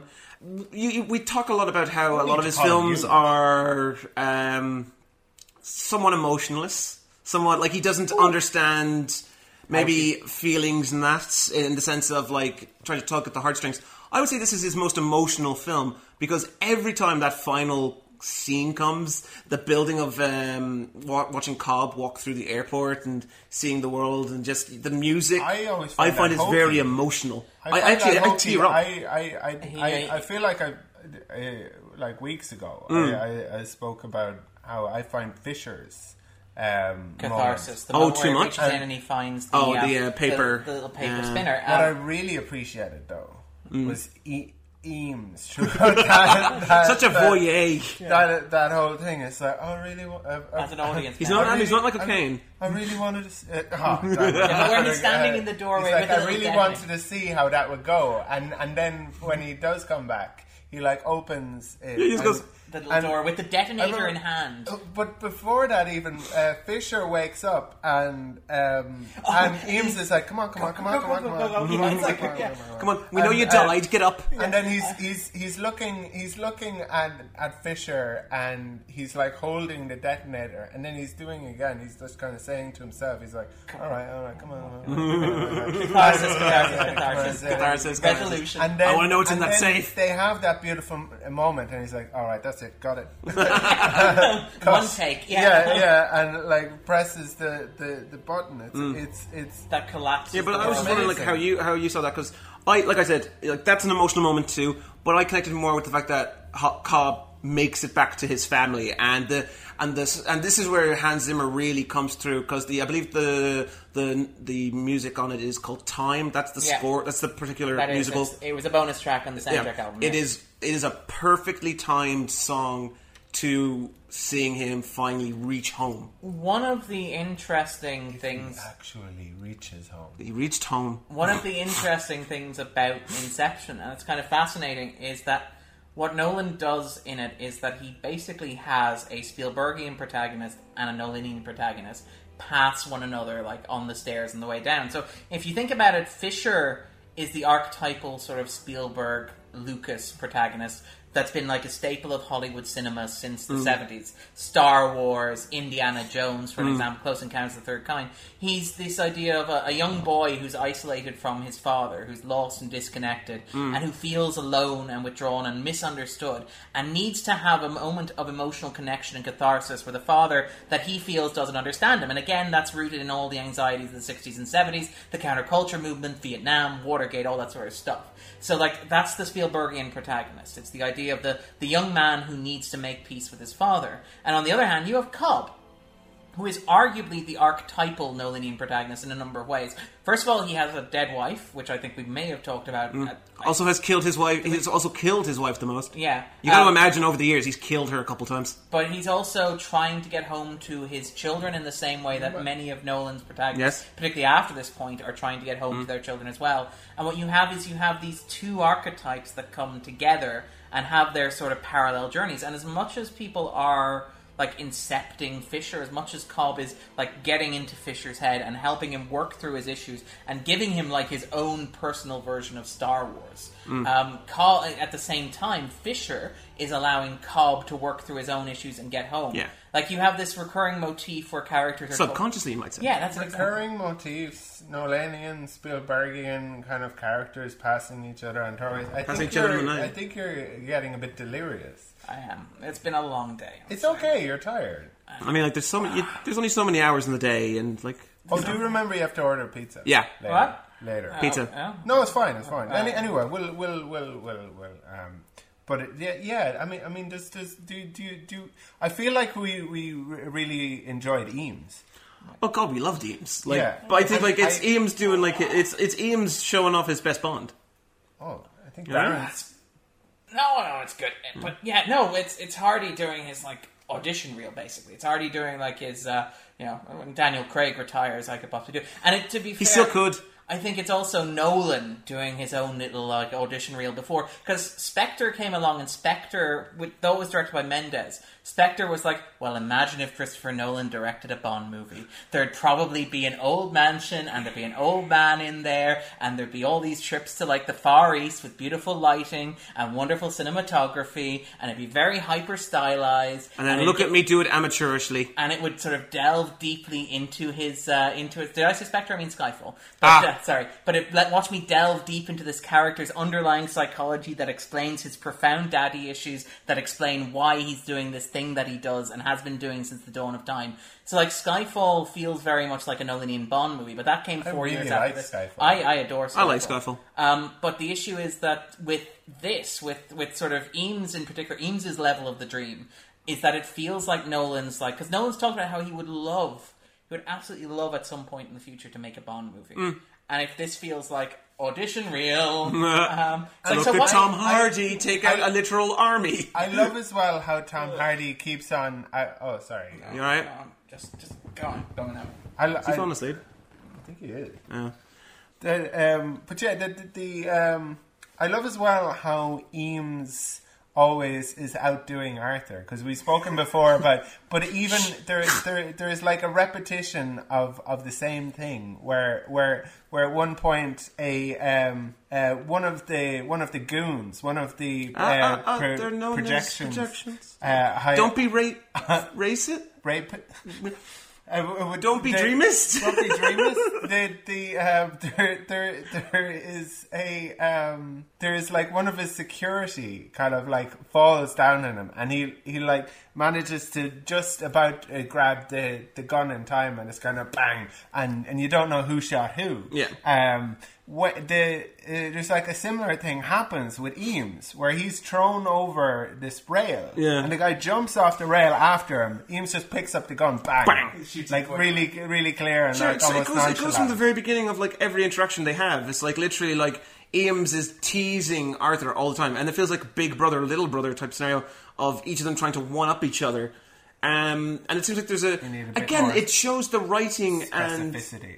And for example, your condescension, Arthur, as ever, is much appreciated. There's a lot of that in there. I mean, there's the what am I thinking of now?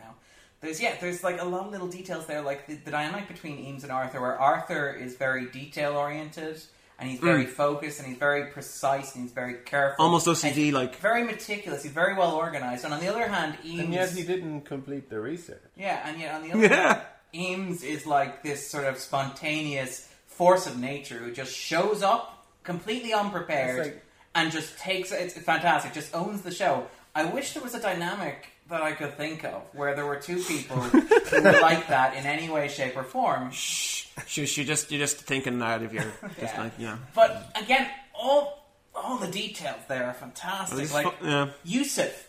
I remember this time. I remember Yusuf, watching Yusuf and finding Yusuf amazing, even though he's only in the background, even though he doesn't have like a big origin story. Do any of them really have big origin stories? I love when they're like kind of like confronting Yusuf over his complicity in like drugging slowly them killing all these into people. slow death. Slow death. And it's like, why'd you do this, Yusuf? Did he offer you half his share? No. His full share. His full share. He sounds like he's kind of like offended. Yeah. I wouldn't betray you all for half his share. It was his full share that I betrayed. To be fair, it feels like they don't need to worry about money. You watch the film and they are wearing super tailored suits and are flying on private jets. Can get helicopters apparently from the snap of a finger. You see the hotel room. Again, we come back to the main theme of the film: hotel rooms at the beginning, and the hotel room that Amal kills herself with. It seems to be a giant C-shaped hotel suite. It's two hotels. It seems to go around the way. Yeah, because she climbs around. He climbs out that window. He could have just went around. I feel like what she should have done is she should have and this is I'm not assisting suicide here, but she, you know how she's trying to get him to jump out with her. Stay with me, Darren.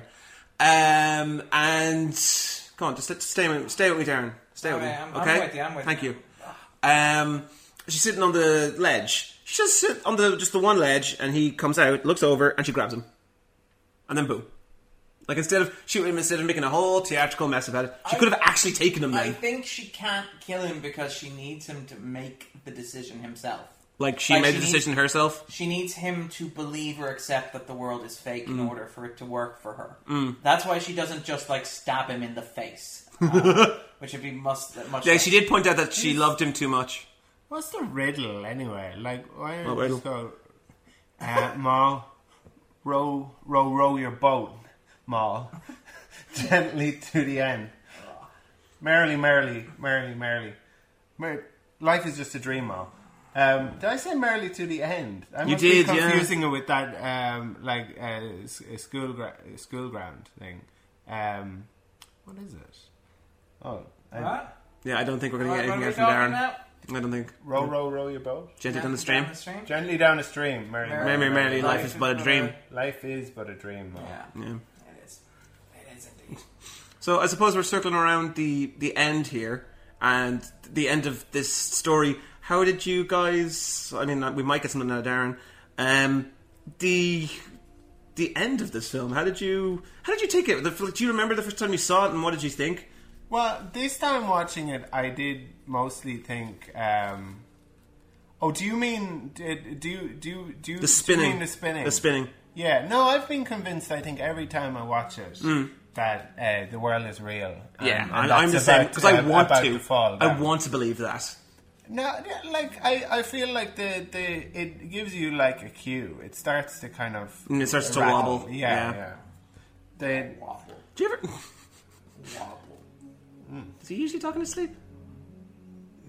I think it was the turkey. Oh. What do you call that thing in Turkey that makes you sleep? I don't. Istanbul. No, that's the country. Oh, okay. I think I'm going to go after it. I have to rescue him. I think I'm going to have to wake Darren up. Oh no! Because he did order me a pizza. He did.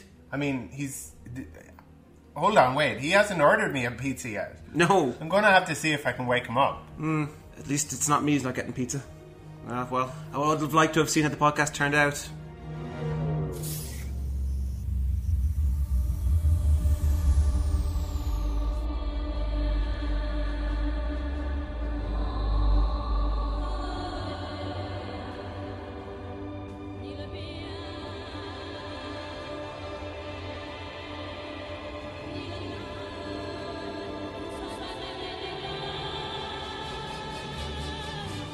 So, Andrew, what is Inception about for you?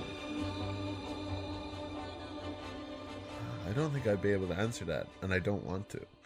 I don't think it's necessary. As in, one of the things about this podcast is that, why would you? This is something that I don't know if I've thought of it before, but something that occurs to me now. Why would you ever ask me what a movie was about for me? Because I'm not the film critic. I find it very difficult to talk about movies. I'm probably the best thing I can do is interrupt you every now and then to say, "Oh, is that and it's like, "Oh, I don't know about that," and I don't know. I mean, I being honest, I also have a bit of difficulty talking about movies, and this is kind of interesting because I watch. Like Inception, it's a movie about movies, but it's not just we always talk about how it's about making movies, but it's also about watching movies, and I think that maybe is something that makes me uncomfortable about it, is the idea that it's about this question of like what we get from movies and whether what we get from movies is real, and if even if it's not real, whether it really matters, which is very strange because this is one of the things where I watch a bunch of like, and this is probably a very personal tangent that doesn't really matter to anybody, but I watch a bunch of. Oh no, we don't have to construct things to kind of. We can go all over the place here. Yeah. But I mean, sorry, this is just unreconstructed critic space. But I mean, the thing is that I watch a lot of movies from the 70s and the 80s and a lot of great American cinema, and they're all tied up in these daddy issues that like Inception has very profoundly baked into it with the Robert Fisher character. Right. So, you think about like the argument about like Darth Vader is obviously the big example in American cinema, but even this like generational conflict. Lucas Spielberg. Yeah, the recurring notion that plays through this sort of generation of filmmakers in the new Hollywood era in the 70s, and obviously through to today, where you have this idea of like the latchkey kids, the kids who grew up in the generation with no fault divorce, and this idea of like people growing up with strife and with conflict with their parents and unresolved issues with their parents, and the fixation on that in cinema. And I watched that and I think like I love those movies and I adore those movies, and often I respond to them emotionally, but I don't respond to them in the same sort of, and you've talked about this a bit when you talked about Star Wars, how you don't respond emotionally to Star Wars in the same way that many people do. No, because you don't. I don't think I ever did. Yeah, because you didn't have that formative experience with it. And I look at American, I watched it as a child. I wasn't an adult when I watched it. I imagine I was probably like somewhere between like 9 and 12. I'd imagine. Okay, but I mean, like I watched these films and like Inception as well, and I wonder like, did I have like, was my childhood uncharacteristically happy? Like in terms of like Darren. Okay, but like I mean, I look at these films, I look at how they Not resonate. The parts that I witnessed. But like the idea of like this like I've never had Darren, a familial like, strife. I've never. had, yeah. I think that's something that we have in common. We're fortunate enough to have nice kind of home lives. Yeah, I mean, I never had like a big. I don't think I ever had a blowout argument. But with I think in school it was quite different. Our friend quite kind of like delicately described you as a parent's wet dream. With all the tack that you would expect. Such a strange it's a really great description thing to deconstruct. It's like that your parents be so appreciative of you that they would have a nocturnal emission. Yeah, non-consummated sex, despite the fact that you were yourself a product of consummated sex.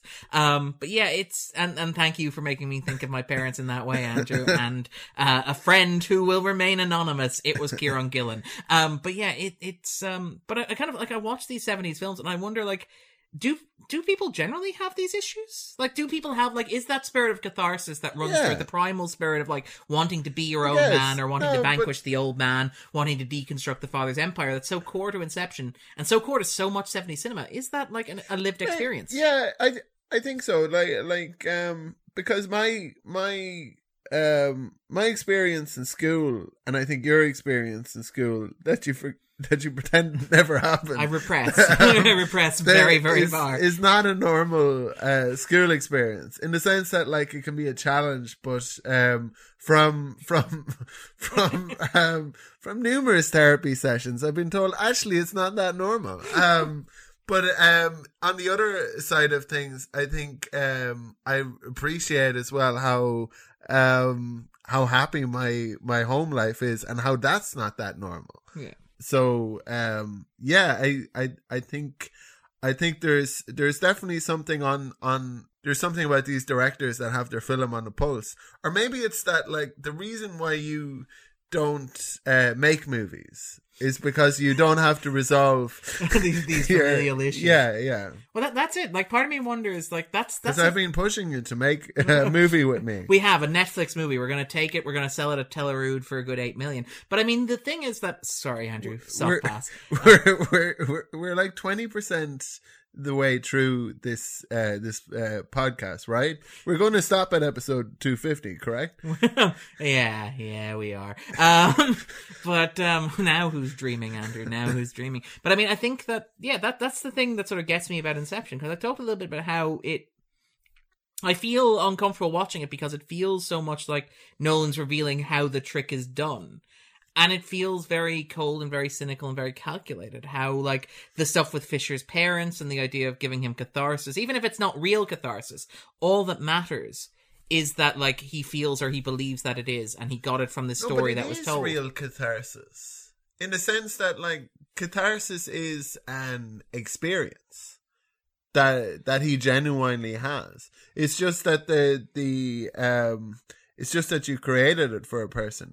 But it's not like if it was him that it would be based on something that's real, like as necessarily.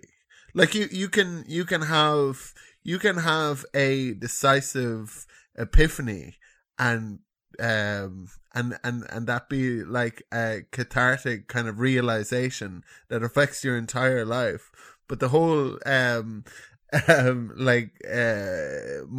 the whole basis behind it could be completely false. That happens to people all the time.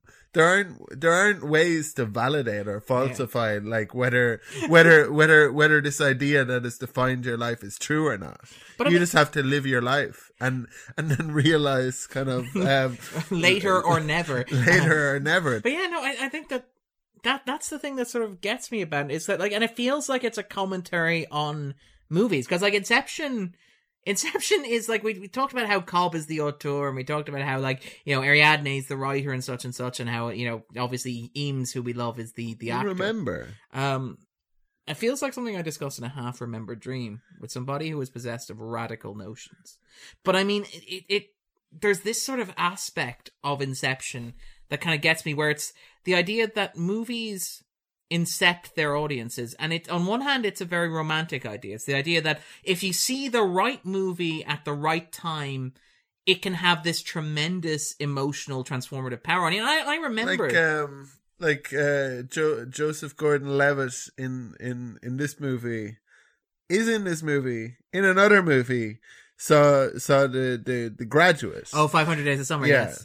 And it had an enormous kind of influence on him, but it took away the wrong message from it. Well, I mean, like Robert Fisher.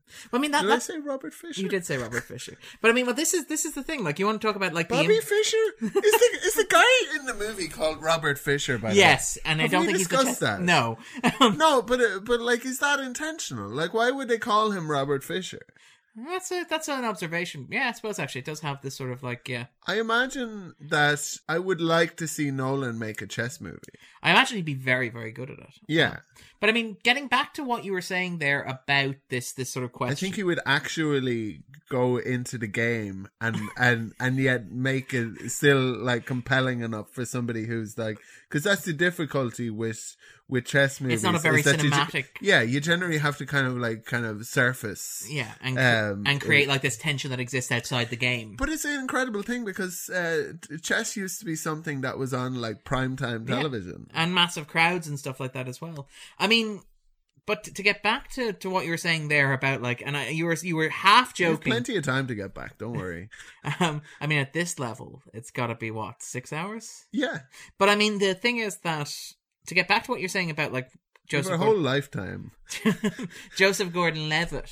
Right. In 500 Days of Summer, taking the wrong idea from The Graduate. Like, this is what movies can do that's kind of scary is that they can give us ideas and notions that aren't healthy, but we don't even realize that they're doing it. So things like the romantic comedy romanticizing the idea of stalking as love or treating love as something. Like, because we don't talk much about romantic comedies on the 250 because there aren't many of them on there. No. But they have this sort of subtext. But there's been a whole plethora of recent hit romantic comedies, both like in the cinema and on Netflix as well. But I mean, you have this genre, and I mean, I don't want to single out romantic comedies because you can apply it to like toxic masculinity in action movies and stuff like that as well. But romantic comedies are the best or most illustrative example because they demonstrate a dynamic between people that we grow up with and we accept and we internalize because it's reinforced through popular culture and because it's reinforced through they make you believe certain things. Yeah. So like you watch the romantic comedies these days,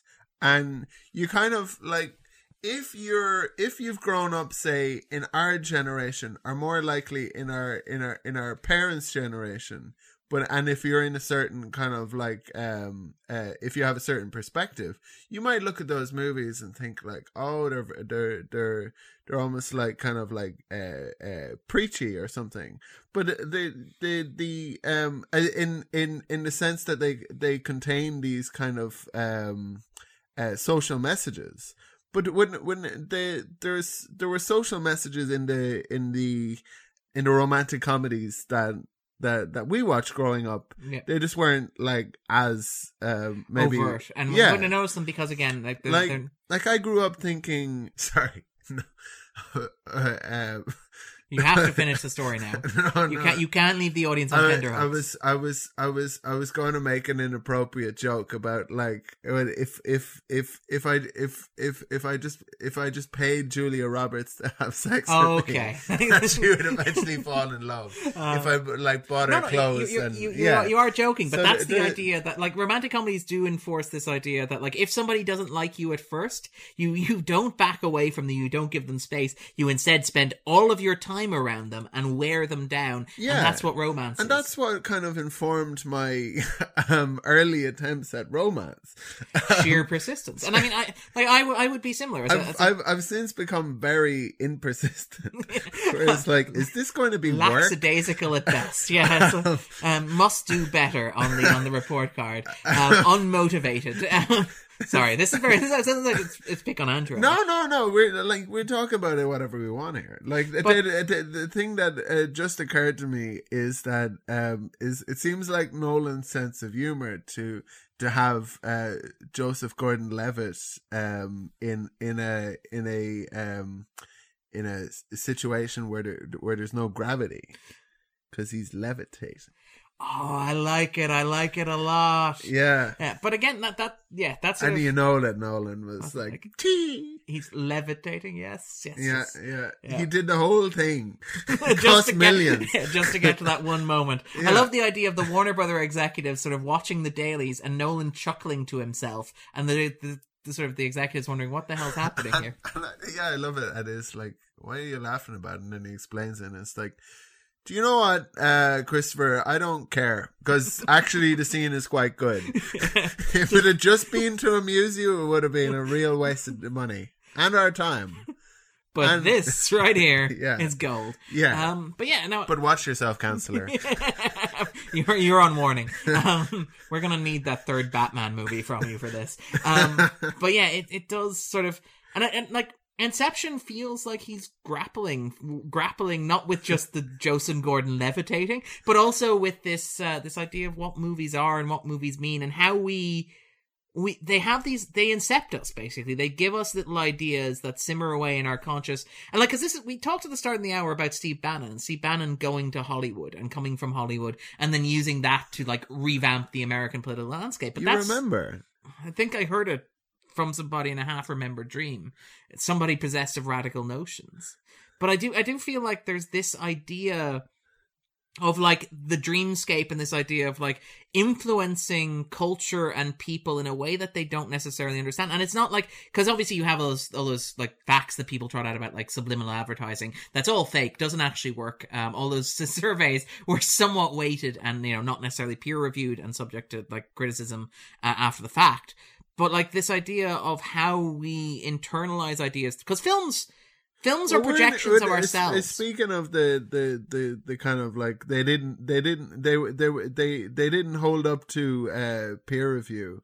There is an idea these days that there's like a very small percentage of scientific studies that can be replicated. Yeah, this is a post fact. Well, that's it. There is a crisis of replication in modern science, which is terrifying when you think about it. It's like we don't actually know anything about the world that we're in, and all of the assumptions on which we base most of our finding are completely nonsense. And like I was at a bus stop and was on my robot flute, my electronic cigarette, and there was a man got really angry. I don't know if I've told you the story. I figured like maybe he's kind of talking to himself or is angry about something that happened.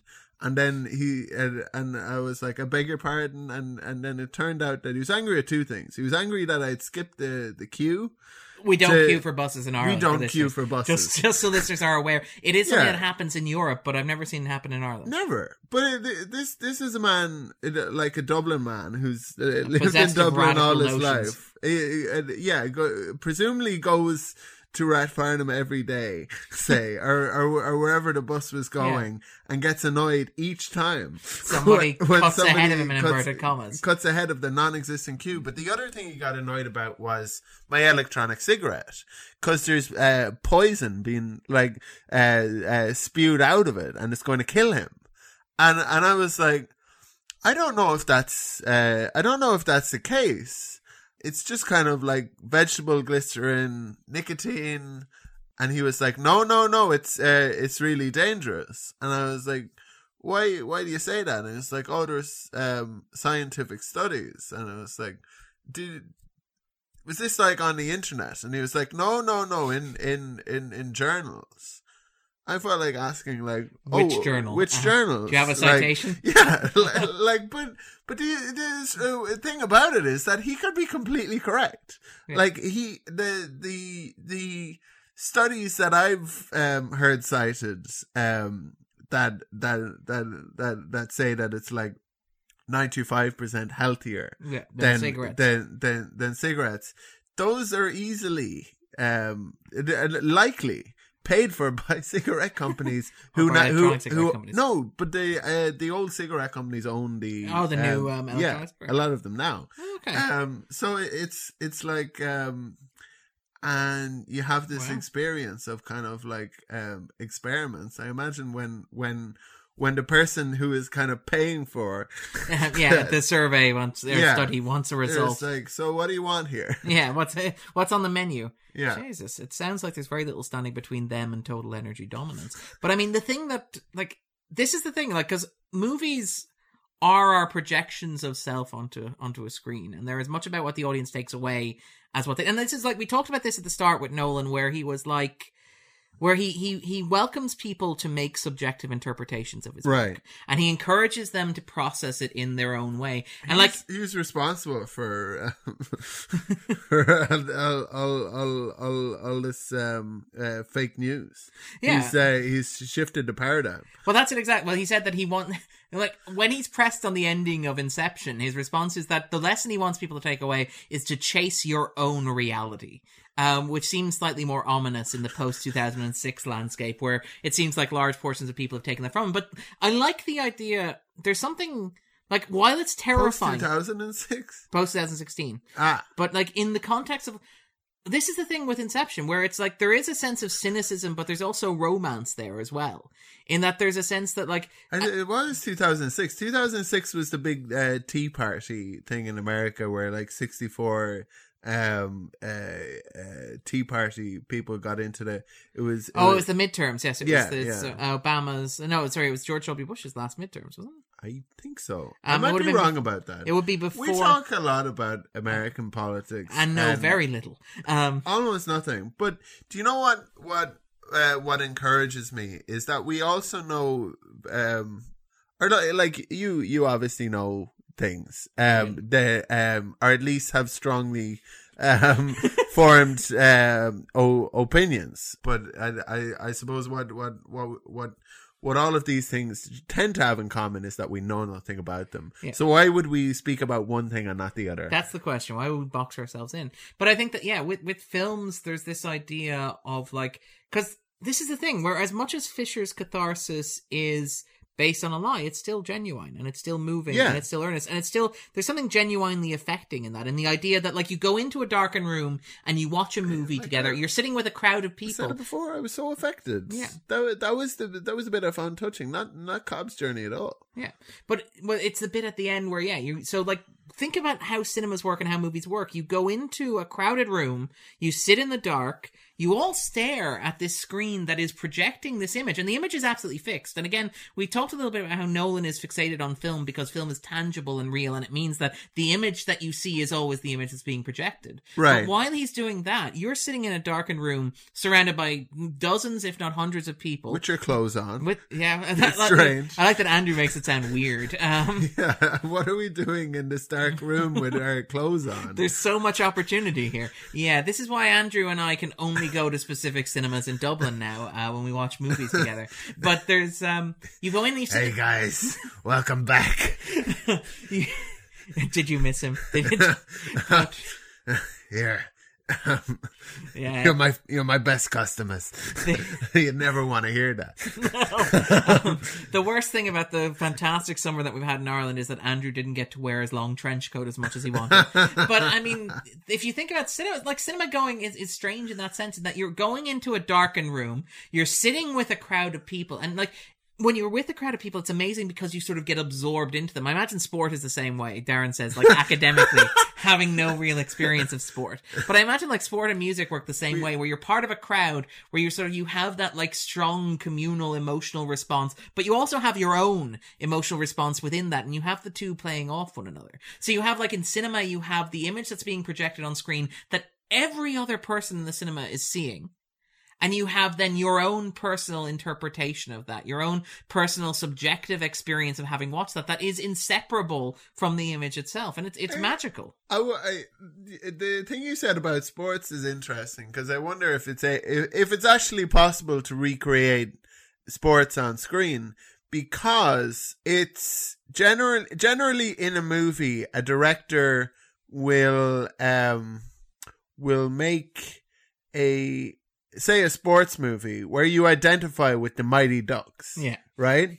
There's no half of the audience rooting for the other team. The snooty prep school. Yeah. And when it's kind of like going one way or the other, there isn't a sense where one half of the audience is like, yeah, go on, snooty prep school. I love the idea that when you come into cinemas, they seat you appropriately as well. Because like that's the thing about sports, is that if you're a spectator versus if you're watching a sports movie, the thing is that sometimes it makes you happy and sometimes it makes you sad, but you can't have that experience if there isn't some sort of like antagonism. Somebody has to win and somebody has to lose. So if you go to see a sports movie, generally the team that you're rooting for is going to win in the end. Unless it's Rocky, for example, or something like that, where it's like it's the rare example of the subversion of that concept. But yeah, I suppose. But you're right. You never watch Rocky and root for Apollo. Yeah. Sports movie, Rocky. Yeah, I mean, I think people do go see Rocky and root for Apollo. Really? Oh, I mean, I think it depends what community you come from. It's the way Eddie Murphy had that bit that, of course, I wouldn't repeat it anyway, but we'll include it in the show notes where Eddie will explain it. Yeah, where he's talking about Italian Americans leaving Rocky and like feeling really pumped up, and they're gonna kind of like start some fights with some African Americans based on what they've just seen. I love that we sort of dovetail back to the idea of movies shaping the way that we behave and act. Yeah, well, it's very, as a 20th century male, it's very difficult to watch a boxing movie or even a boxing fight and not walk away from it thinking I could do that if I wanted to. Yeah, I mean, like long-term listeners will have listened to our Dangle episode, which consists of a movie about wrestling, in which Andrew spends the first 20 minutes trying to convince the other 3 panelists to move the furniture out of the way and wrestle. Yeah, I mean, or wrestle. I know it's an audio medium, but I feel like listeners would have got the full experience. Yeah. We could have had a short video on our Twitter. But yeah, so I mean, is there anything else you want to talk about with Inception? There's so much that we should talk about, but I don't know. I feel like we've spoken a lot about it. I think that might be it. I wonder if our listeners want us to go on for a few more hours, just a few more hours or minutes, weeks. Yeah. What do you think, Darren? I mean, we could go on forever, but we don't want to end up as old men filled with regret, waiting to die alone. What's that you have there, Darren? You came down here to convince me to honor our arrangement. So yeah, no, you did promise pizza. That's what we've come here to remind you of. Come back and have the pizza. See how that gun feels. What have you got there, Andrew? I also have a gun.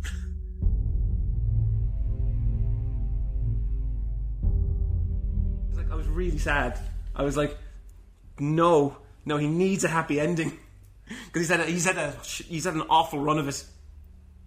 It's bad. Is it just that you hate ambivalent endings?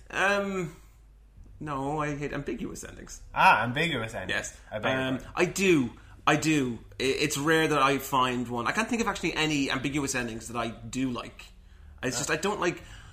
Not that they're a bad idea. I like the idea of them. It's just I don't like when it happens because then it makes me go, because maybe my viewing of it, my opinion of it is the wrong one. Even though it's ambiguous and it's left up into interpretation, I still feel like it's probably not what I'm thinking. You want to be like, but what's the answer? Sometimes, yeah. It's never. I always find it sad that way.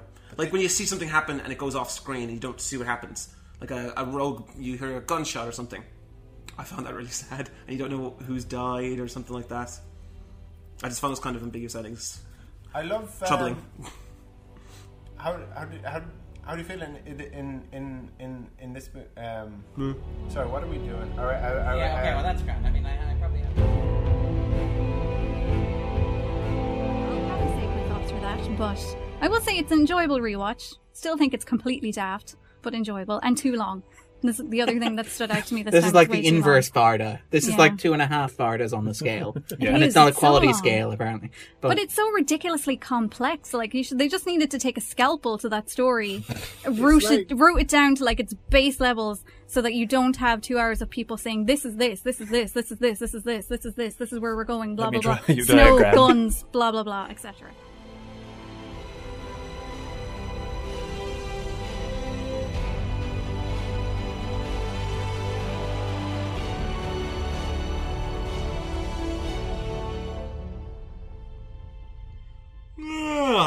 So I think that about wraps it up this week. And now we go to random number generator. Actually, Andrew, I've been meaning to talk to you about this. The random number generator, it's not working. And we've decided what we're going to do is we're going to move away from the random number generator for reasons that are very complicated and not really necessarily worth going into right here. But what we're going to do is we're going to move towards announcing what we're going to be covering next week, sort of as we're going along, sort of like keeping a bit more up to date, having sort of bring people a bit up to speed. So there's a lot less sort of like coming and going. Because what we found is when we were listening to the podcast, what would happen is we'd announce we're doing an episode and it would take us 4 weeks to do it because we have to do this just-ins, or we have to do Halloween episodes and episodes between. And I thought we said we weren't getting it.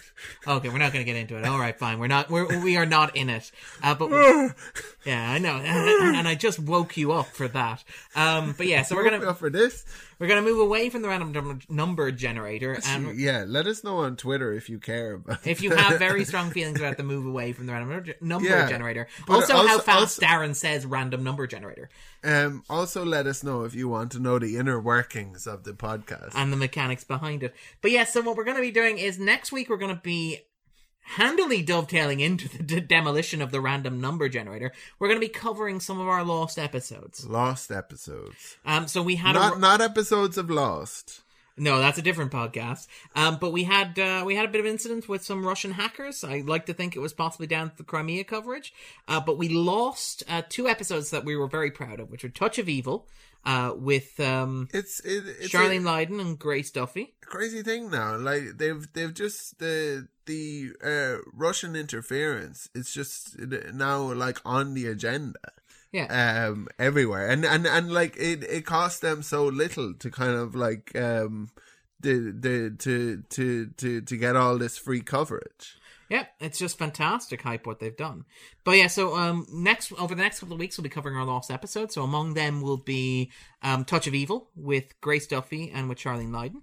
2 great guests. I'm really looking forward to that. We'll also be covering the Intouchables with Kieran Gillen, who you may remember from our episode covering Back to the Future. Yes. So we're very happy about that. So this will be episode 89? Episode 84 and 89. 84 and 89, as originally conceived. So we'll be filling in those gaps, and then after that, we'll be coming back. If it's easier for you guys to think of it as episode 101 or 102, that's fine as well. And then twists. We'll be jumping into like the exciting new frontier that is the new Bottom 100 by discussing 50 Shades of Grey.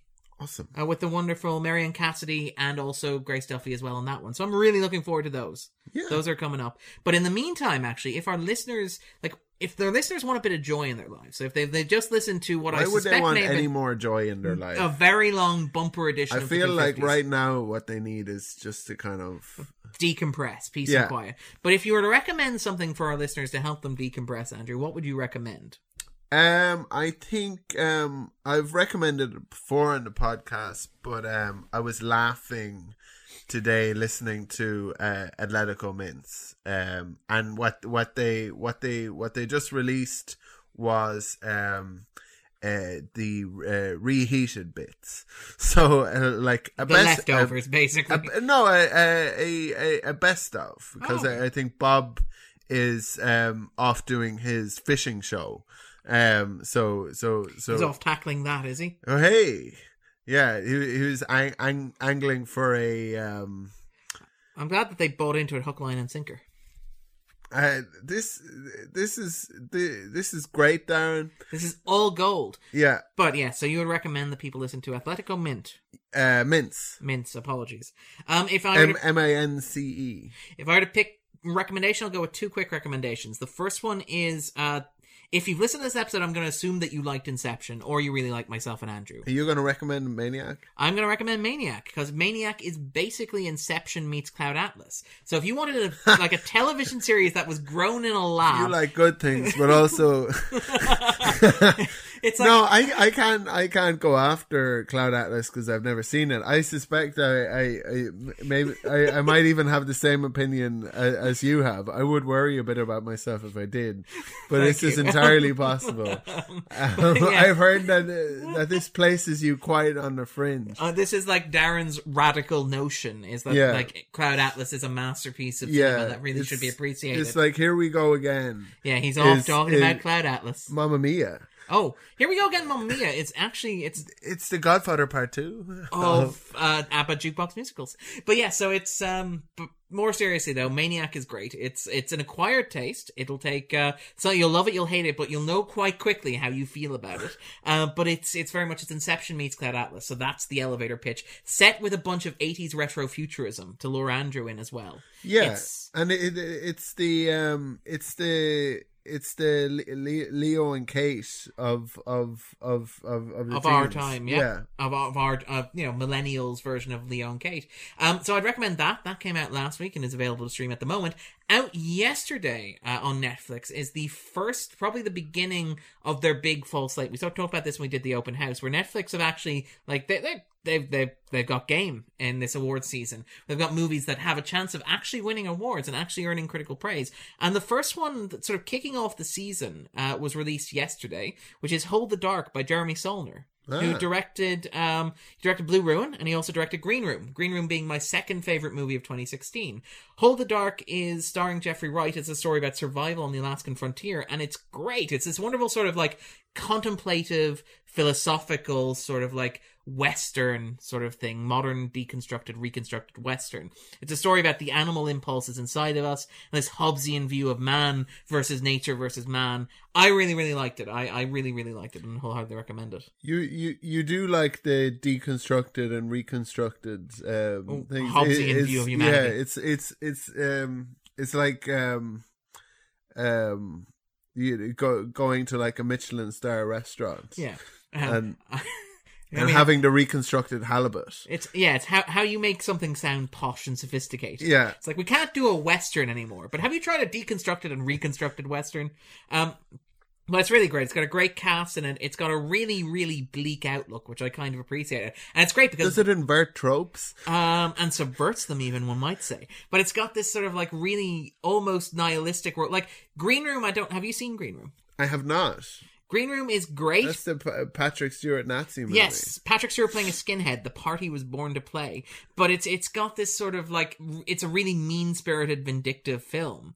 But the thing about that is that it has a propulsive sense of energy. What I kind of admire about Hold the Dark, and what makes it not quite as good as Green Room, is that it's like Green Room, except it takes out all of the levity in that neo-Nazi, like, torture, horror, monster movie. And it's like, no, just put in more grimness. And I'm like, part of me just admires the sheer conviction of that. Wow. Yeah. So anyway, so you can watch that now on Netflix. Sounds like fun, Darren. It really does. I don't know if I... Quite there. Yeah. Well, we did say after all of the joy that we've brought you. If you want a downer, Hold the Dark will work for you. But anyway, Andrew, where can we find you online? AQUINNIUQA. A lot of people will be disappointed not to have had any mukbang updates ever. But rest assured, they're behind the paywall. Yeah. They're. I love that the paywall has become your version of build the paywall. It's like, we're going to build a paywall and we're going to make mukbanging pay for it. Yeah. Yeah. It's going to be so good. But yeah, so Andrew's mukbanging may or may not be available by the time we release this. It will not. But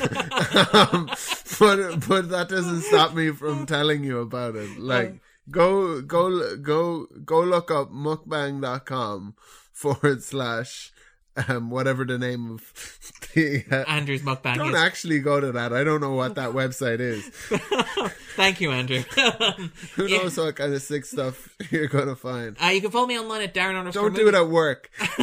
Thank you. You can follow me online at Darren_Mooney. I actually have a non-fictitious product that I would like to plug, which is I have a book coming out on the work of Christopher Nolan. So if you've listened to the past 3 hours, you thought that Darren has some reasonably good ideas about Christopher Nolan, and I'd like more of them. Slow it down and say that again. You have a book on the works of Christopher Nolan coming out, which I'm very, very proud of. Throw it away. Like, I have a book on the works of Christopher Nolan.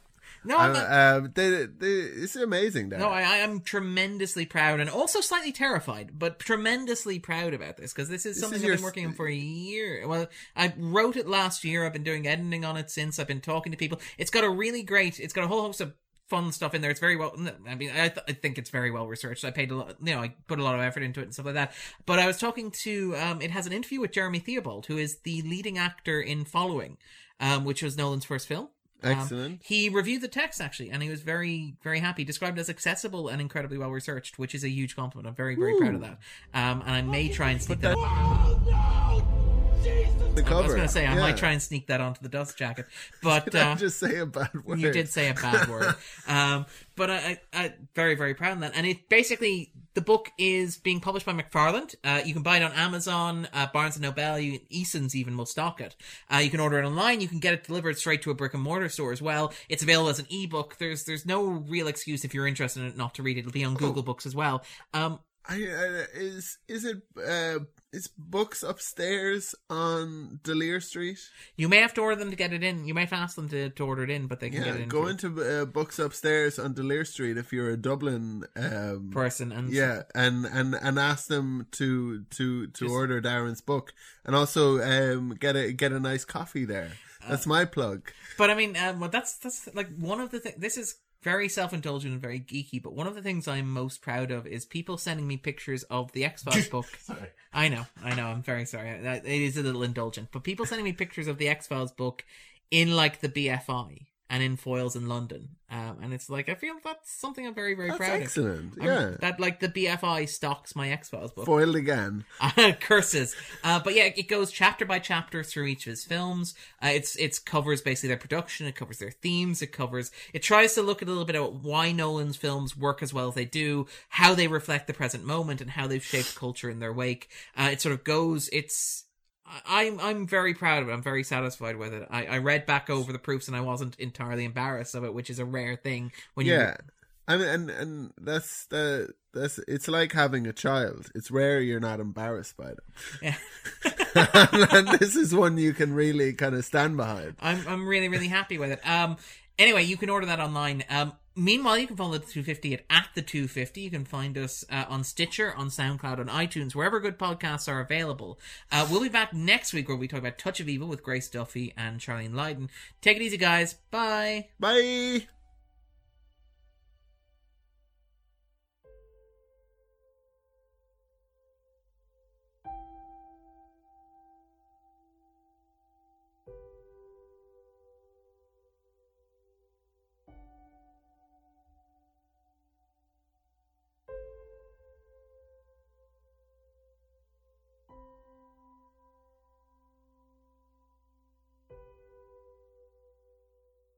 So, pizza?